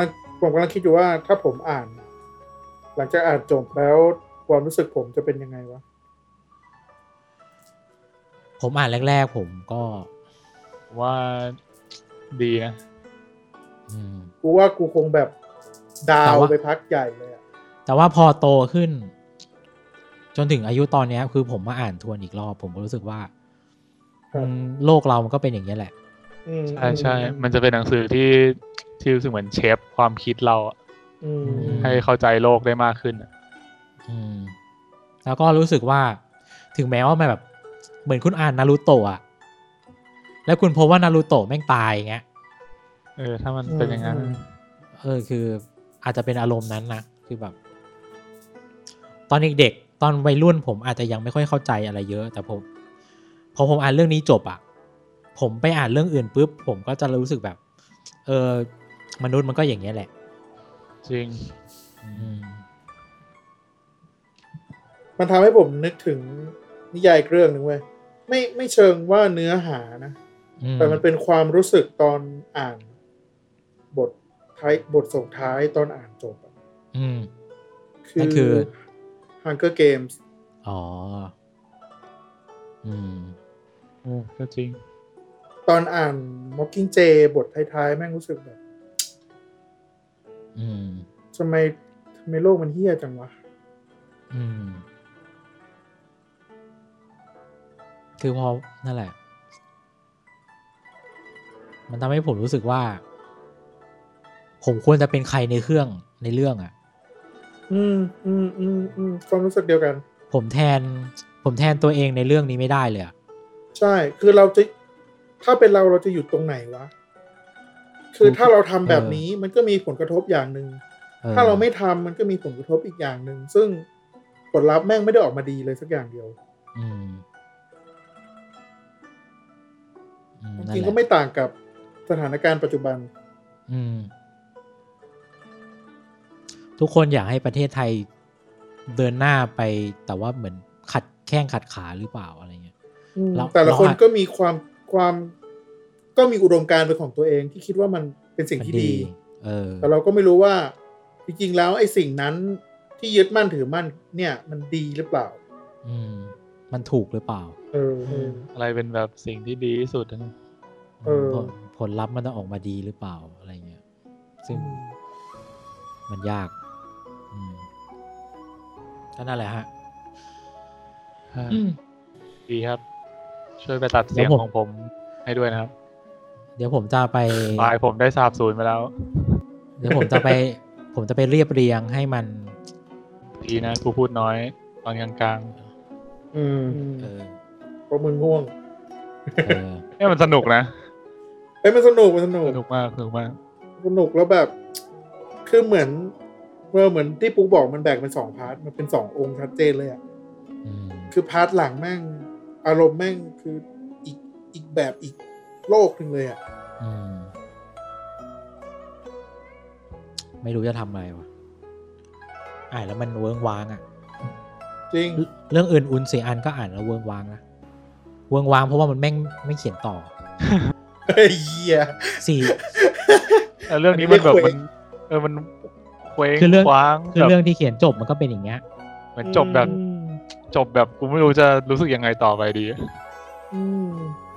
นี่มึงบอกชื่อหนังสือยังนะหรือไม่บอกกวีในดวงดาวครับกวีในดวงดาวในชื่อภาษาอังกฤษมันเป็นเขาแปลเป็น poet in source เลยอ่ะคือแบบชื่อตรงตัวแบบนี้เลย poet in source ซึ่งเดี๋ยวบอกก่อนเรื่องนี้ถ้าไปถามในกลุ่มกำลังภายในจะมีคนบอกว่าจะมีคนถามว่าเรื่องสั้นเรื่องไหนดีที่สุด3เรื่องยกมาครับจะมีคนยกเรื่องนี้ขึ้นมาจะต้องมีเรื่องนี้ติดมาแล้วถ้ามีกระทู้ถามว่ามีเรื่องกำลังภายในสั้นๆให้อ่านไหมครับขอแบบมือใหม่จะไม่มีเรื่องนี้ติด แล้วก็วงเล็บไว้ว่าห้ามอ่านกวีในดวงดาวอะไรคือเขาไม่แนะนำไม่เหมาะกับมือใหม่อย่างยิ่งไม่แนะนำเลยคือสำนวนจริงๆมันกำลังภายในจ๋าเลยนี่เรียบเรียงมาให้ฟังง่ายแล้วนะ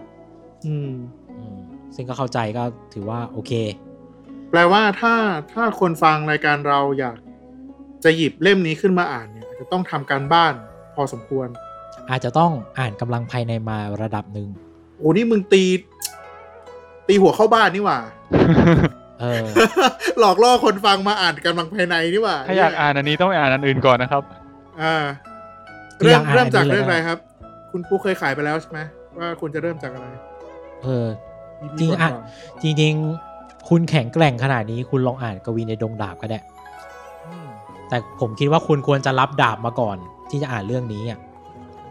ไม่ควรอ่าน2เรื่องนี้ผมว่าคุณโดนเพื่อนแกล้งแล้วล่ะ ขนาดมือเก่าขั้นเทพยังเลี่ยงจะอ่าน2เรื่องนี้เลยนี่เฮียปุ๊กก็อักเลือดไปแล้วนี่ไงเรื่องอะไรเสี่ยวฮื่อยีเจาะเวลาหาจินซีแล้วที่ไม่แนะนำคืออะไรกวีในดงดาบกับให้ปุ๊กทายจริยะวีรชนไม่ใช่มันจริยะวีรชนไอ้เหี้ยจริยะวีรชนรู้เปล่าใครเขียนคนเดียวกันวะ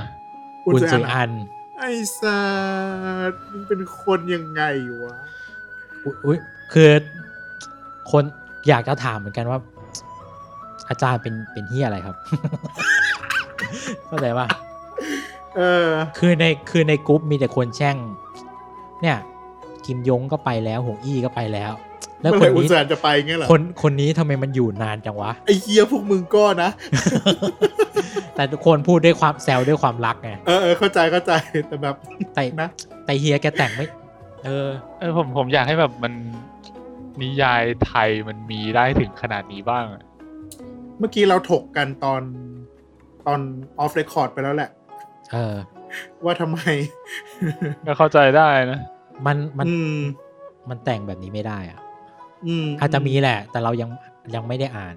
แต่เรื่องนี้มันหรือไม่ก็เป็นแบบเฮียเกียงมาแล้วมันติดเชื้อในกระแสเลือดไปแล้วนึกถึงนี่เลยเร็วๆนี้มันจะมีหนังสือที่ของอเมริกาที่เหมือนอดีตคนที่ทำงานกับทรัมป์เขาออกมาเขียนหนังสือแล้วก็ออกมาตีแผ่เรื่องราวภายในทำเนียบขาว อ๋อเหรอตอนนี้เขายังอยู่ดีป่ะ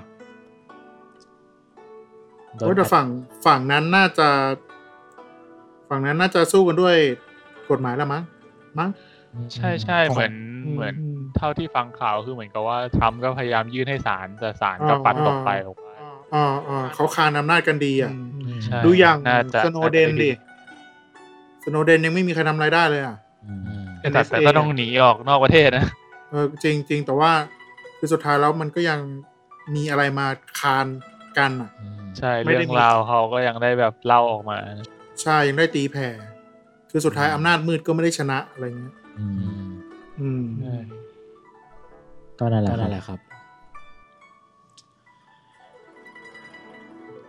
นิยายยุคหลังๆก็เลยมีอย่างของเยี่ยกวนหรือของใครก็ตามครับพระเอกถ้าเป็นเรื่องการเมืองอ่ะพระเอกจะมีคติอยู่เสมอว่าถ้าตัวเองสู้อย่างไม่รู้อะไรเลยอ่ะสู้แบบผู้ห้าวหาญอ่ะอย่าสู้ขอให้ตัวเองมีชีวิตรอดให้ไว้ก่อนแล้วสู้อย่างใจเย็นจนกว่าจะชนะนิยายจีนหลังๆจะเป็นแบบนี้แหละอาจจะอ่านเรื่องนี้กันหมดจนได้แนวคิดว่าจริงๆมันก็ควรจะเป็นแบบนั้นซึ่งมันก็เข้ากับแนวทางการต่อสู้ทางการเมืองของหลายๆกลุ่มหลายๆประเทศเนาะ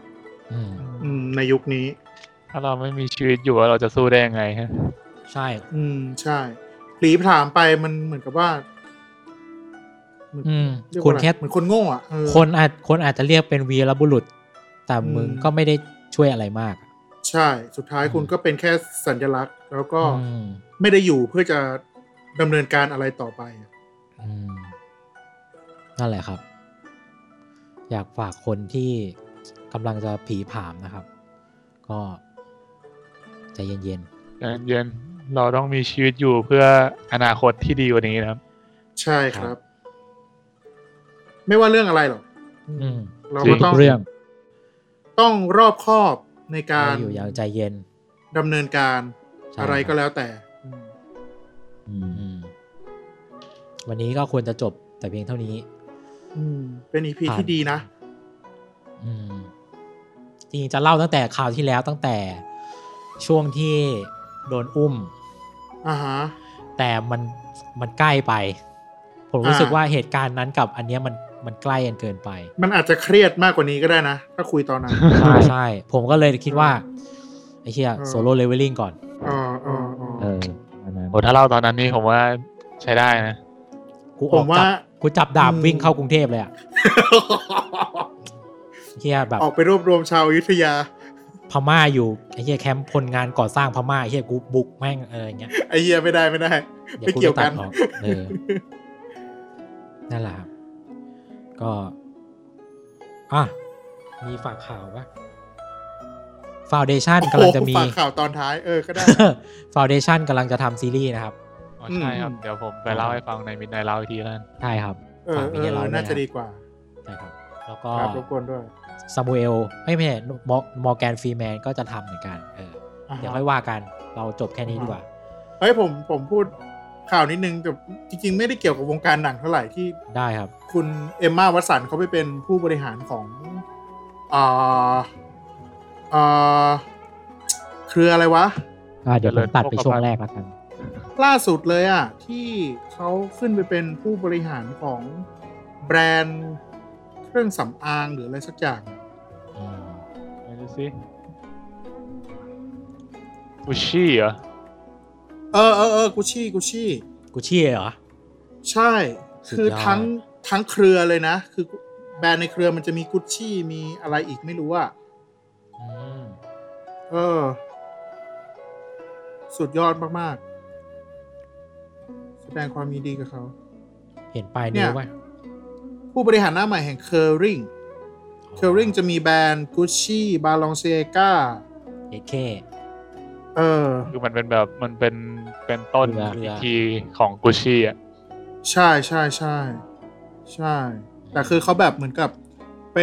ป็นคนหนึ่งในคณะกรรมการดูแลแบรนด์อะไรเงี้ยเขาเข้าไปได้ยังไงวะโอ้ไม่รู้ว่าแต่คือเขาเคลื่อนไหวเยอะนะใช่เขาเคลื่อนไหวเรื่องพวกสิทธิสตรีเรื่อง สิทธิมนุษยชนดีกว่าใช้คำนี้ดีกว่าน่าจะได้แรงบันดาลใจมาจากบ๊อบบี้เป็นไปได้นะเอลไปตามบ้านเขาก็ได้รับการปลูกฝังมาไม่รู้อ่ะก็อาจจะเป็นไปได้จะบอกว่า JK Rowling อาจจะเขียนบทให้เอมมาวัตสันใช้ชีวิตก็ได้